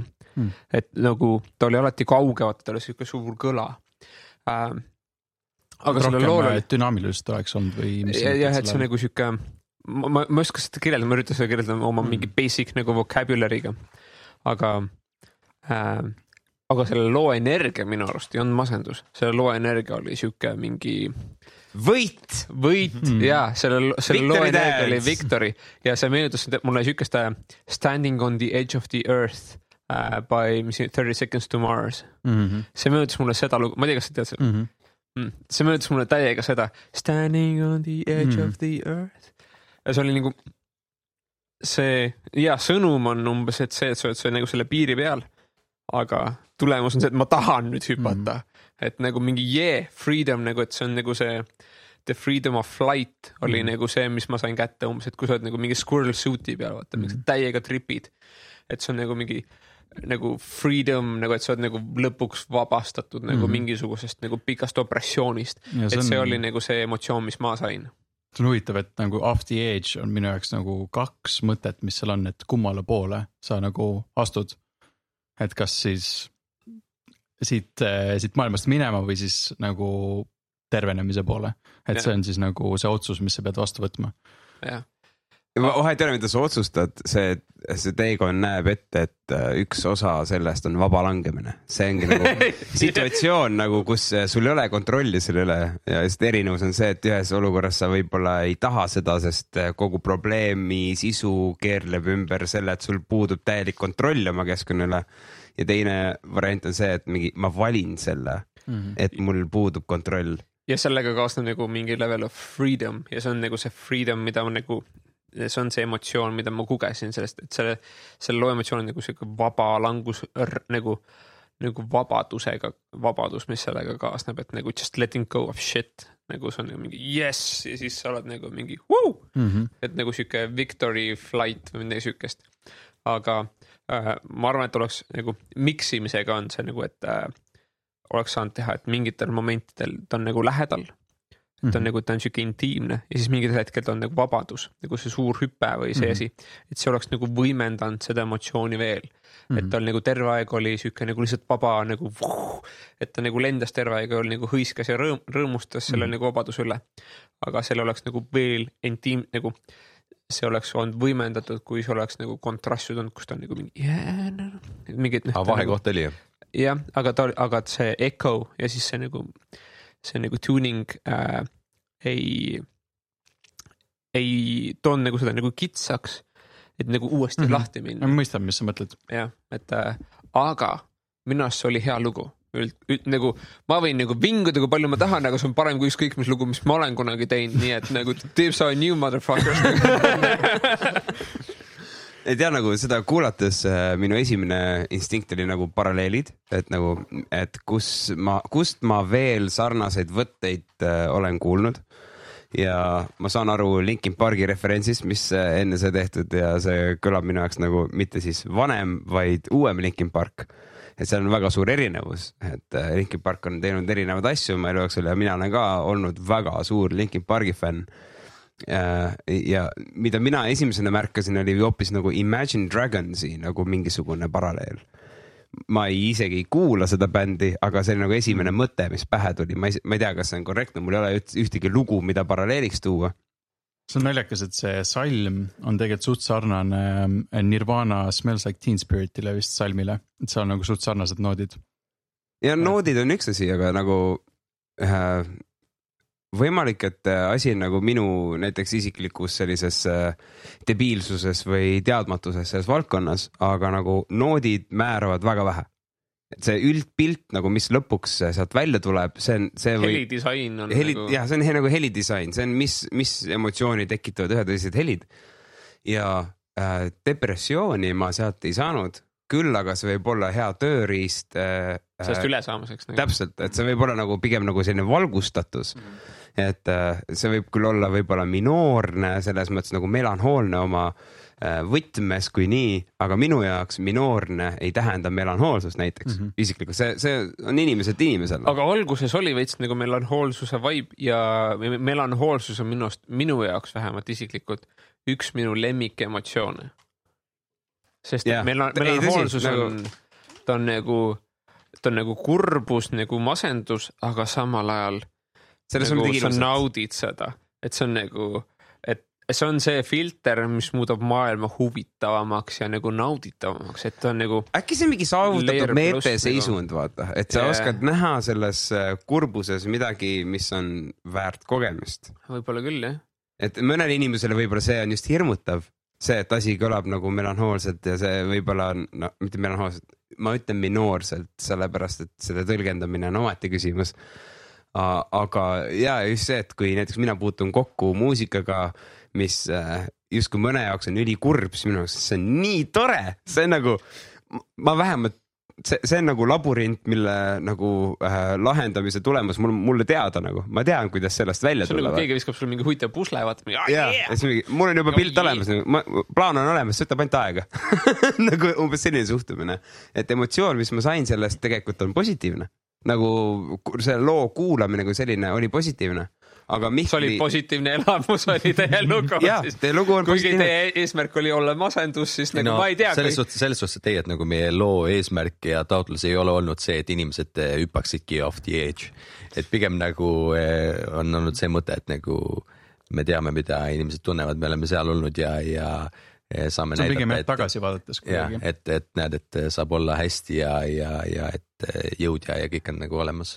Ja see on midagi sarnast, mida ka hiljuti näiteks Royal Blood oma viimase albumiga Typhoons on teinud. Nad igas intervjuus rõhutavad seda, et miks see album kõlab selliselt nagu ta kõlab, mis on suhteliselt optimistlik ja selline positiivne oma sõnumilt, aga jällegi tihti minoorses võtmes ongi see, et tagasi vaadates perioodidele, mis on olnud rasked. Et see nagu kuidagi see harmoniseerub, see töötab. See ongi võib-olla kogu selle asja point ongi nüüd siis see, et kui sa lood midagi sellist, mis on võib-olla et oma olemuselt veits kurb või nukker, aga sa teed seda positsioonist, mis ei ole siis tagaigatsev, vaid pigem tagasi vaatav. aga mulle tundub, et sa oled nagu, sulle tundub meeldivat uus Royal Bloodi album täiega. Ja. Aga minu arust nad on sitemaks läinud. Selle audid või? Nagu, nad on nagu, nende nagu emotsioon on nagu läinud huvitavamast, nagu kus on äkilisem. Nad veits nagu mainstreamaks hakkab bländimaks. Need on nagu siuke täiskasvanulikumaks.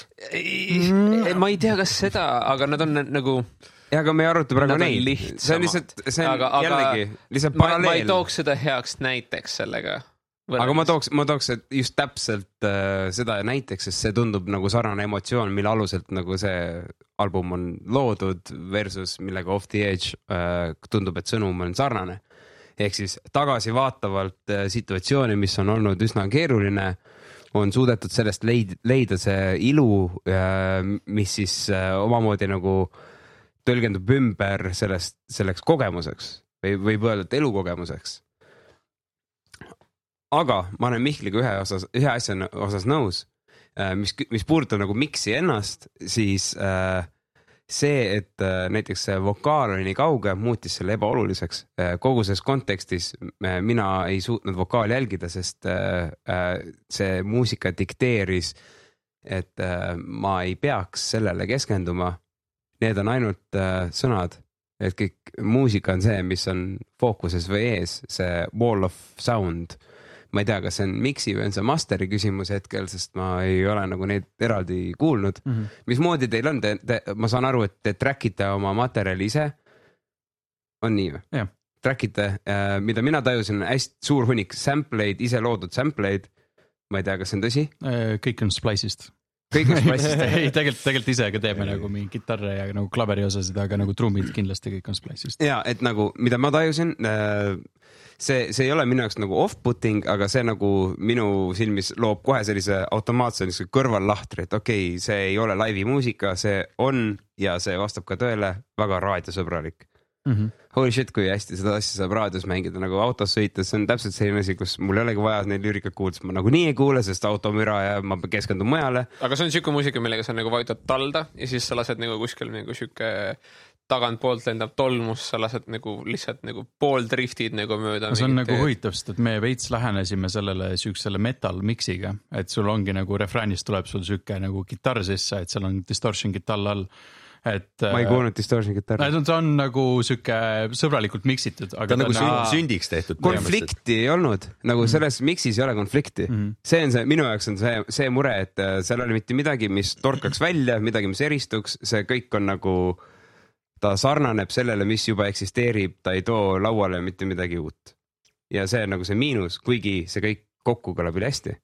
Aga ütleme, et kui sa üritad olla võimalikult objektiivne 1-10, 5 on nagu nagu tavaline, mida rohkem 5 allapoole seda sitemaks läheb ja 10 on nagu perfect ja 1 on nagu räme pask. Kuhu sa paneksid sellisel skaalal? Ma annaks vähemalt 7, sest ma tean, et kui mina oleksin produtsent ja minu eesmärk on see, et ma tahan, et see lugu müüks. Ma tahaks, et võimalikult paljudele inimesteni jõuaks see lugu. Siis see on hea suund, see on igal juhul turvaline suund, mida võtta, sest ma tean, et seda lugu ei häbeneks mängida mingi, ma isegi ei tea, mis populaarse raid on, Star FM näiteks. Ma ei tea, kas see Star FM-i laul on, seal on pigem siuke, no palju popilkum asi. Ma arvan, et sellel on popi nagu, sa saaks olla siukses. Ma ei näinud seal muud igatahes. Aga see, ütleme, lihtsus ja selline, ongi mõnele meeldib, mõnele ei meeldi, mõnele midagi väheks, aga see on kind of see, millised me oleme, kuidas me räägime, et me räägime ka nagu päris, ma ütleks nagu pigem konkreetselt, et ei räägi niimoodi, et hakkad mingist asjast rääkima, aga jõhkralt paned sinna mingisugust nagu mulje asju juurde, hästi palju erinevaid detaile ja nii edasi, et nagu kui meil on emotsioon, tahame konkreetselt seda edasi anda, siis me annamegi selle kõigile lihtsamalt ja arusaadavalt edasi, et nagu teie tundsite selle looga sama emotsiooni, järelikult nagu meie missioon nagu selle koha pealt on täidetud. Ja mõni inimene näiteks, ma ei tea, progemuss näiteks, need, kes progemussi kuulavad, nad tahavadki mussi kuulates, et kogu lugu oleks nagu mingi matemaatika ülesanne, mida ära lahendada, et mingi võtad lahti siit, okei, siin mingid taktimõõdud, mingid asjad muutuvad, tempo muutub, what the fuck, ja mingid sellised asjad, et nagu mõni inimene tahabki sellist asja, aga nagu meie pakumegi pigem lihtsalt emotsiooni ja tükikese nagu seda nagu sellest lihtsalt, kuidas meie oleme seda emotsiooni tundnud ja tahame nagu teistele edasi anda, et. Ja see on väga hea, selles mõttes, et see, minu meelest see kõla on väga professionaalne. Nagu mida iganes te teete, ma ei tea, kes teil lõppmiksi teeb? Mr. Sander Sadam, kes on nagu tõsisem. Aga master, sama inimene. Täpselt sama ja ta on nagu kindlasti Eestis nagu top end nagu päriselt ja ta on Saaremaalt. Kuradi saarlased, nahhui. I'm telling you, man. Okei, nagu ühesõnaga. Mis sa ütlesid, 7 või? Ma 7, julge 7. Ma paneks mingi 7,8, 7,9 nagu, et ta on nagu, ta on lähedale sellel asjal ka, mida ma muidu kuulaksin. Mitte alati, aga nagu ütleme, et sellisel muusikal on nagu minu elus nagu koht. Ja see on siuke, kus ma ütleme, et sõidan suuskadega mäest alla või lumelauaga kuskil või see on siuke, ta on nagu liikuv või voolav, et või lendan drooniga kuskil, et ta on nagu voolav. Vot see on hea näide, mida ma nagu mõtlesin tol hetkel on see, et seal ei ole seda punchinessi, seal ei ole seda rütmika meeletut sellist, et ta paneks minu südant teistmoodi tiksuma, küll aga voolavus. Voolavus eksisteerib väga hästi seal. See on huvitav ka, sest et minu meelest minule ja Klausile meeldib voolav muusika, et meil on nagu suht süke, et kui on nagu me nagu tegelikult ise kirjutaks sellist muusikat, kus oleks mingi orkester ainult viiulitega. Me oleme X-aga mõlemad väga emotsionaalsed inimesed ja nagu seda ajab igalt poolt üle ääre kogu aeg ja sellepärast ongi niimoodi, et kui on kurbus, siis peab olema niimoodi, et see peab olema 5 mingit viiulikvintetti, suur orkester, mingi 3 koori laulab, mingi selline värk on ju, kuigi nagu reaalsus on see, et tegelikult nagu piisab 2 klaverdinoodist on ju. Et noh. Dramaatilised olete. Me oleme nagu, me kirjutame reaalselt nagu täiesti seinast seina mussi, et me oleme filmimussi teinud, mis on nagu väga hea filmimuss ja me oleme teinud, nagu X enne rääkis mingi funky asja, et hakkame mingi funky bändi tegema siin ja samas popmussi siis sellist veits alternative pop musicut nagu see praegu nüüd oli off the edge. No metal mussi on ju, mulle väga meeldib country mussi teha, sellist nagu USA country järki on ju ja tõesti nagu nii seinast seina nagu vähegi olla saab, et ei ole nagu ainult see, et mingi me teeme seinast seina mussi ja siis on see, et ma teen black metalit ja siis mingi death metalit on ju, et nagu I have a massive range. How about some Scandinavian melodic death metal?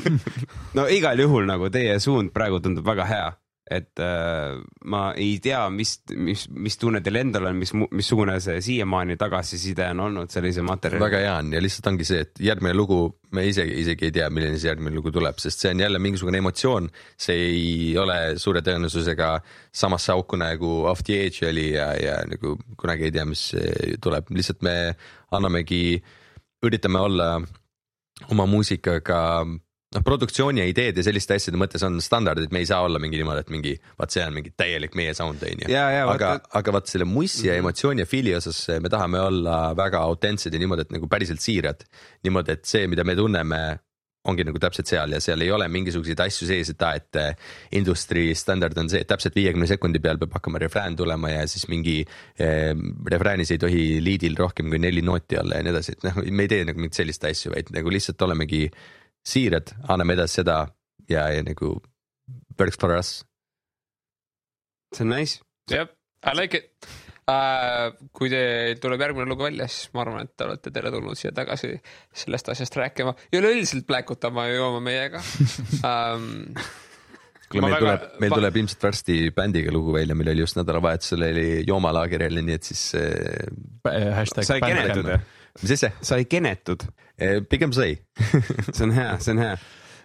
Räägi natuke sellest bändist. Metal. Nagu, ei ole nagu nii väga metal enam. Me alustasime 2014 ja siis me tegime sükest väga generic metalcore'i, sükest Asking Alexandria ja Attack ja nagu sellist mussi on ju. Ja siis me oleme aastatega vanaks saanud ja normimaks tõmmanud ja nagu selles suhtes oleme aru saanud, et emal ja isal oli õigus ja ei ole nagu seda sükest teen angsti enam sees, mida välja elada. Ehk siis meie muska sellega kasvab täiskasvanulikumaks ja nüüd näiteks kogu Tepreka keskel me andsime välja ühe loo siis bändiga, millel praegu on nüüd Spotify's 375,000 striimi midagi, siis nagu suht fine on sellega.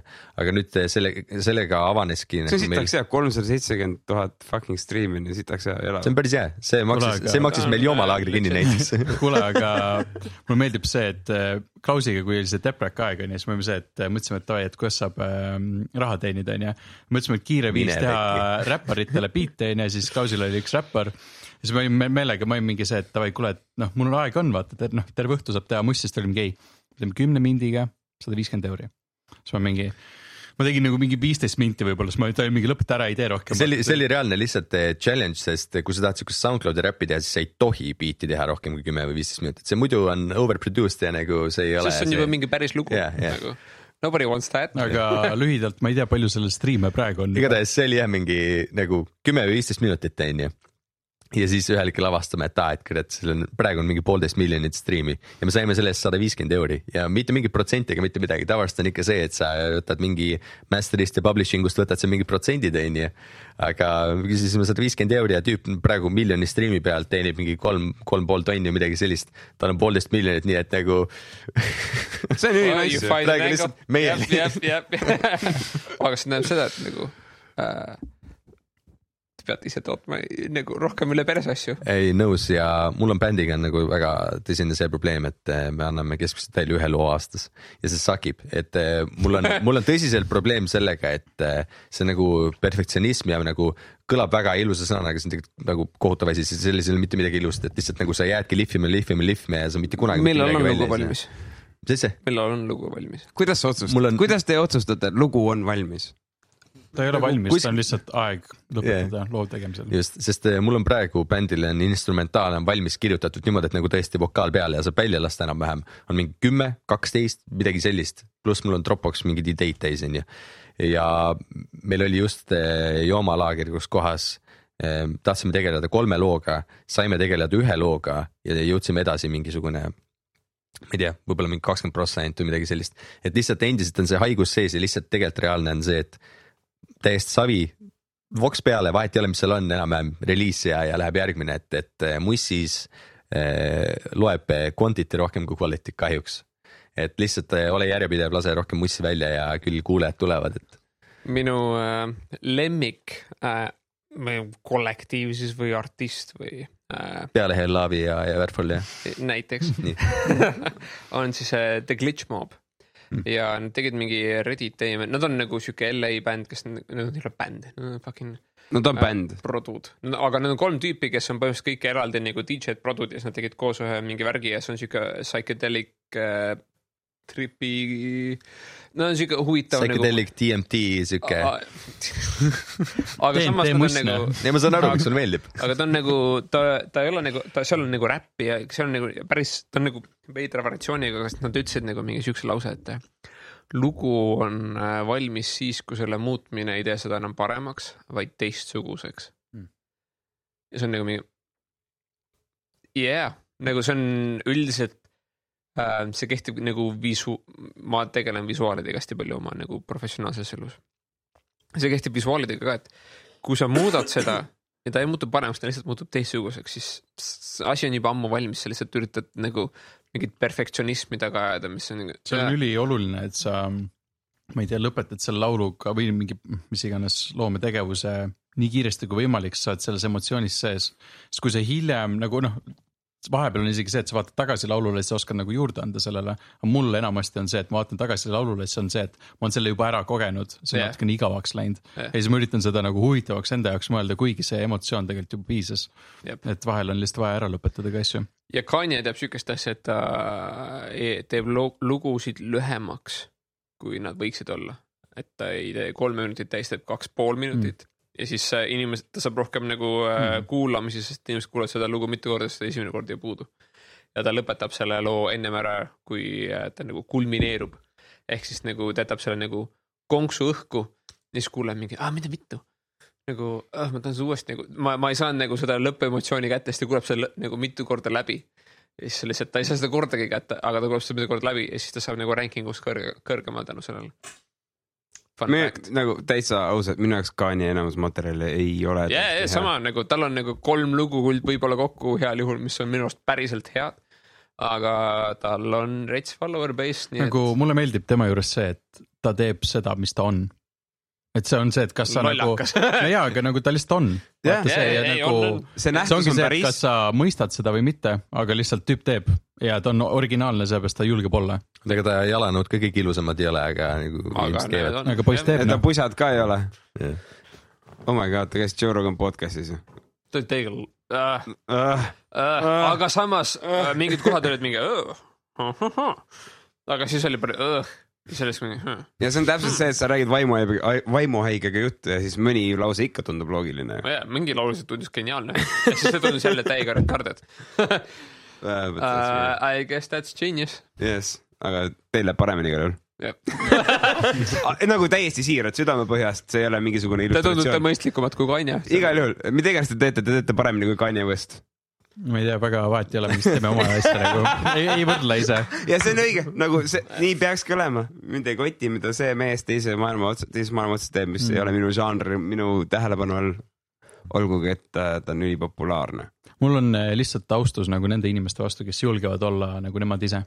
Nagu, ja väljendada seda rohkem endal nagu loomingus. See on minu jaoks nagu, sest et nagu mul vahepeal oli see, et kui ma kuulasin nagu mingid uusi artiste või niimoodi, siis kohati kuuled, et see on mingi häälest ära ja siin on nagu see lüürika on siuke generic ja ta on võtnud selle kuskilt sealt, aga nagu tegelikult lõppkokkuvõttes on see, et nagu inimene võib-olla ei oska nagu nii palju väljendada seda nagu loomingu oskust.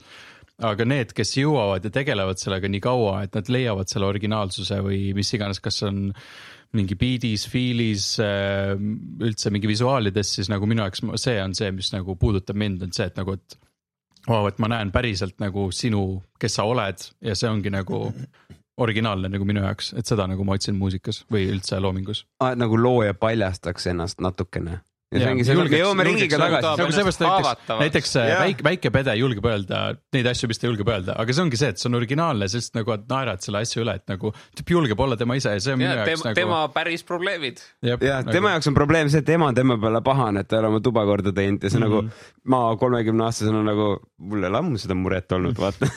Aga ma suudan assotsieerida ja see on aus emotsioon, sest me võiks seal läbinud. Ja, selles mõttes, see on geniaalne, aga see ongi see havatus, see on, mis iganes on hetkel reaalne probleem ja see point on väga õige, et kui ma lihvin seda ühte sita õnne mingi kurdi 3 aastat või, et äkki oleks aeg lihtsalt asi valmis teha välja lasta siis, kui see emotsioon, moment on aktuaalne. Ja päriselt pühkida. Jah, aga see ongi päris pühkida. Aga nii, tõmbame selle asja kokku, sest see asi on kestnud 3,5 tundi peaaegu. Nii, kust kohast me saame teie asju jälgida? Hellove. Instagram, Facebook, Hellove, aga samas mingega offstage.world, seal on siis meie need intervjuud ja muud asjad siis selle vaimse tervise suhtes, et kui tunnete, et pakub huvi, siis võite silma peale visata. Ja Iksa Instagram, Hellove Music, minu Instagram, Claus. Wow, that's genius. Fucking, that's smart thinking right there. Big brain move. Mis see SoundCloud on? Mul ei ole SoundCloudi käiks. Sul ei idee vahepeal Santa Claus teha ju. Aga suured tänud, et te tulite. Suured tänud meie kuulajatele, et te kuulasite. Ja käige kõik perse. Jah. Olge tublid. Me armastame teid. Pidage vastu. Thanks. Mega tore oli tõesti. Davai, tšau. Peace. Tublit. Tšau.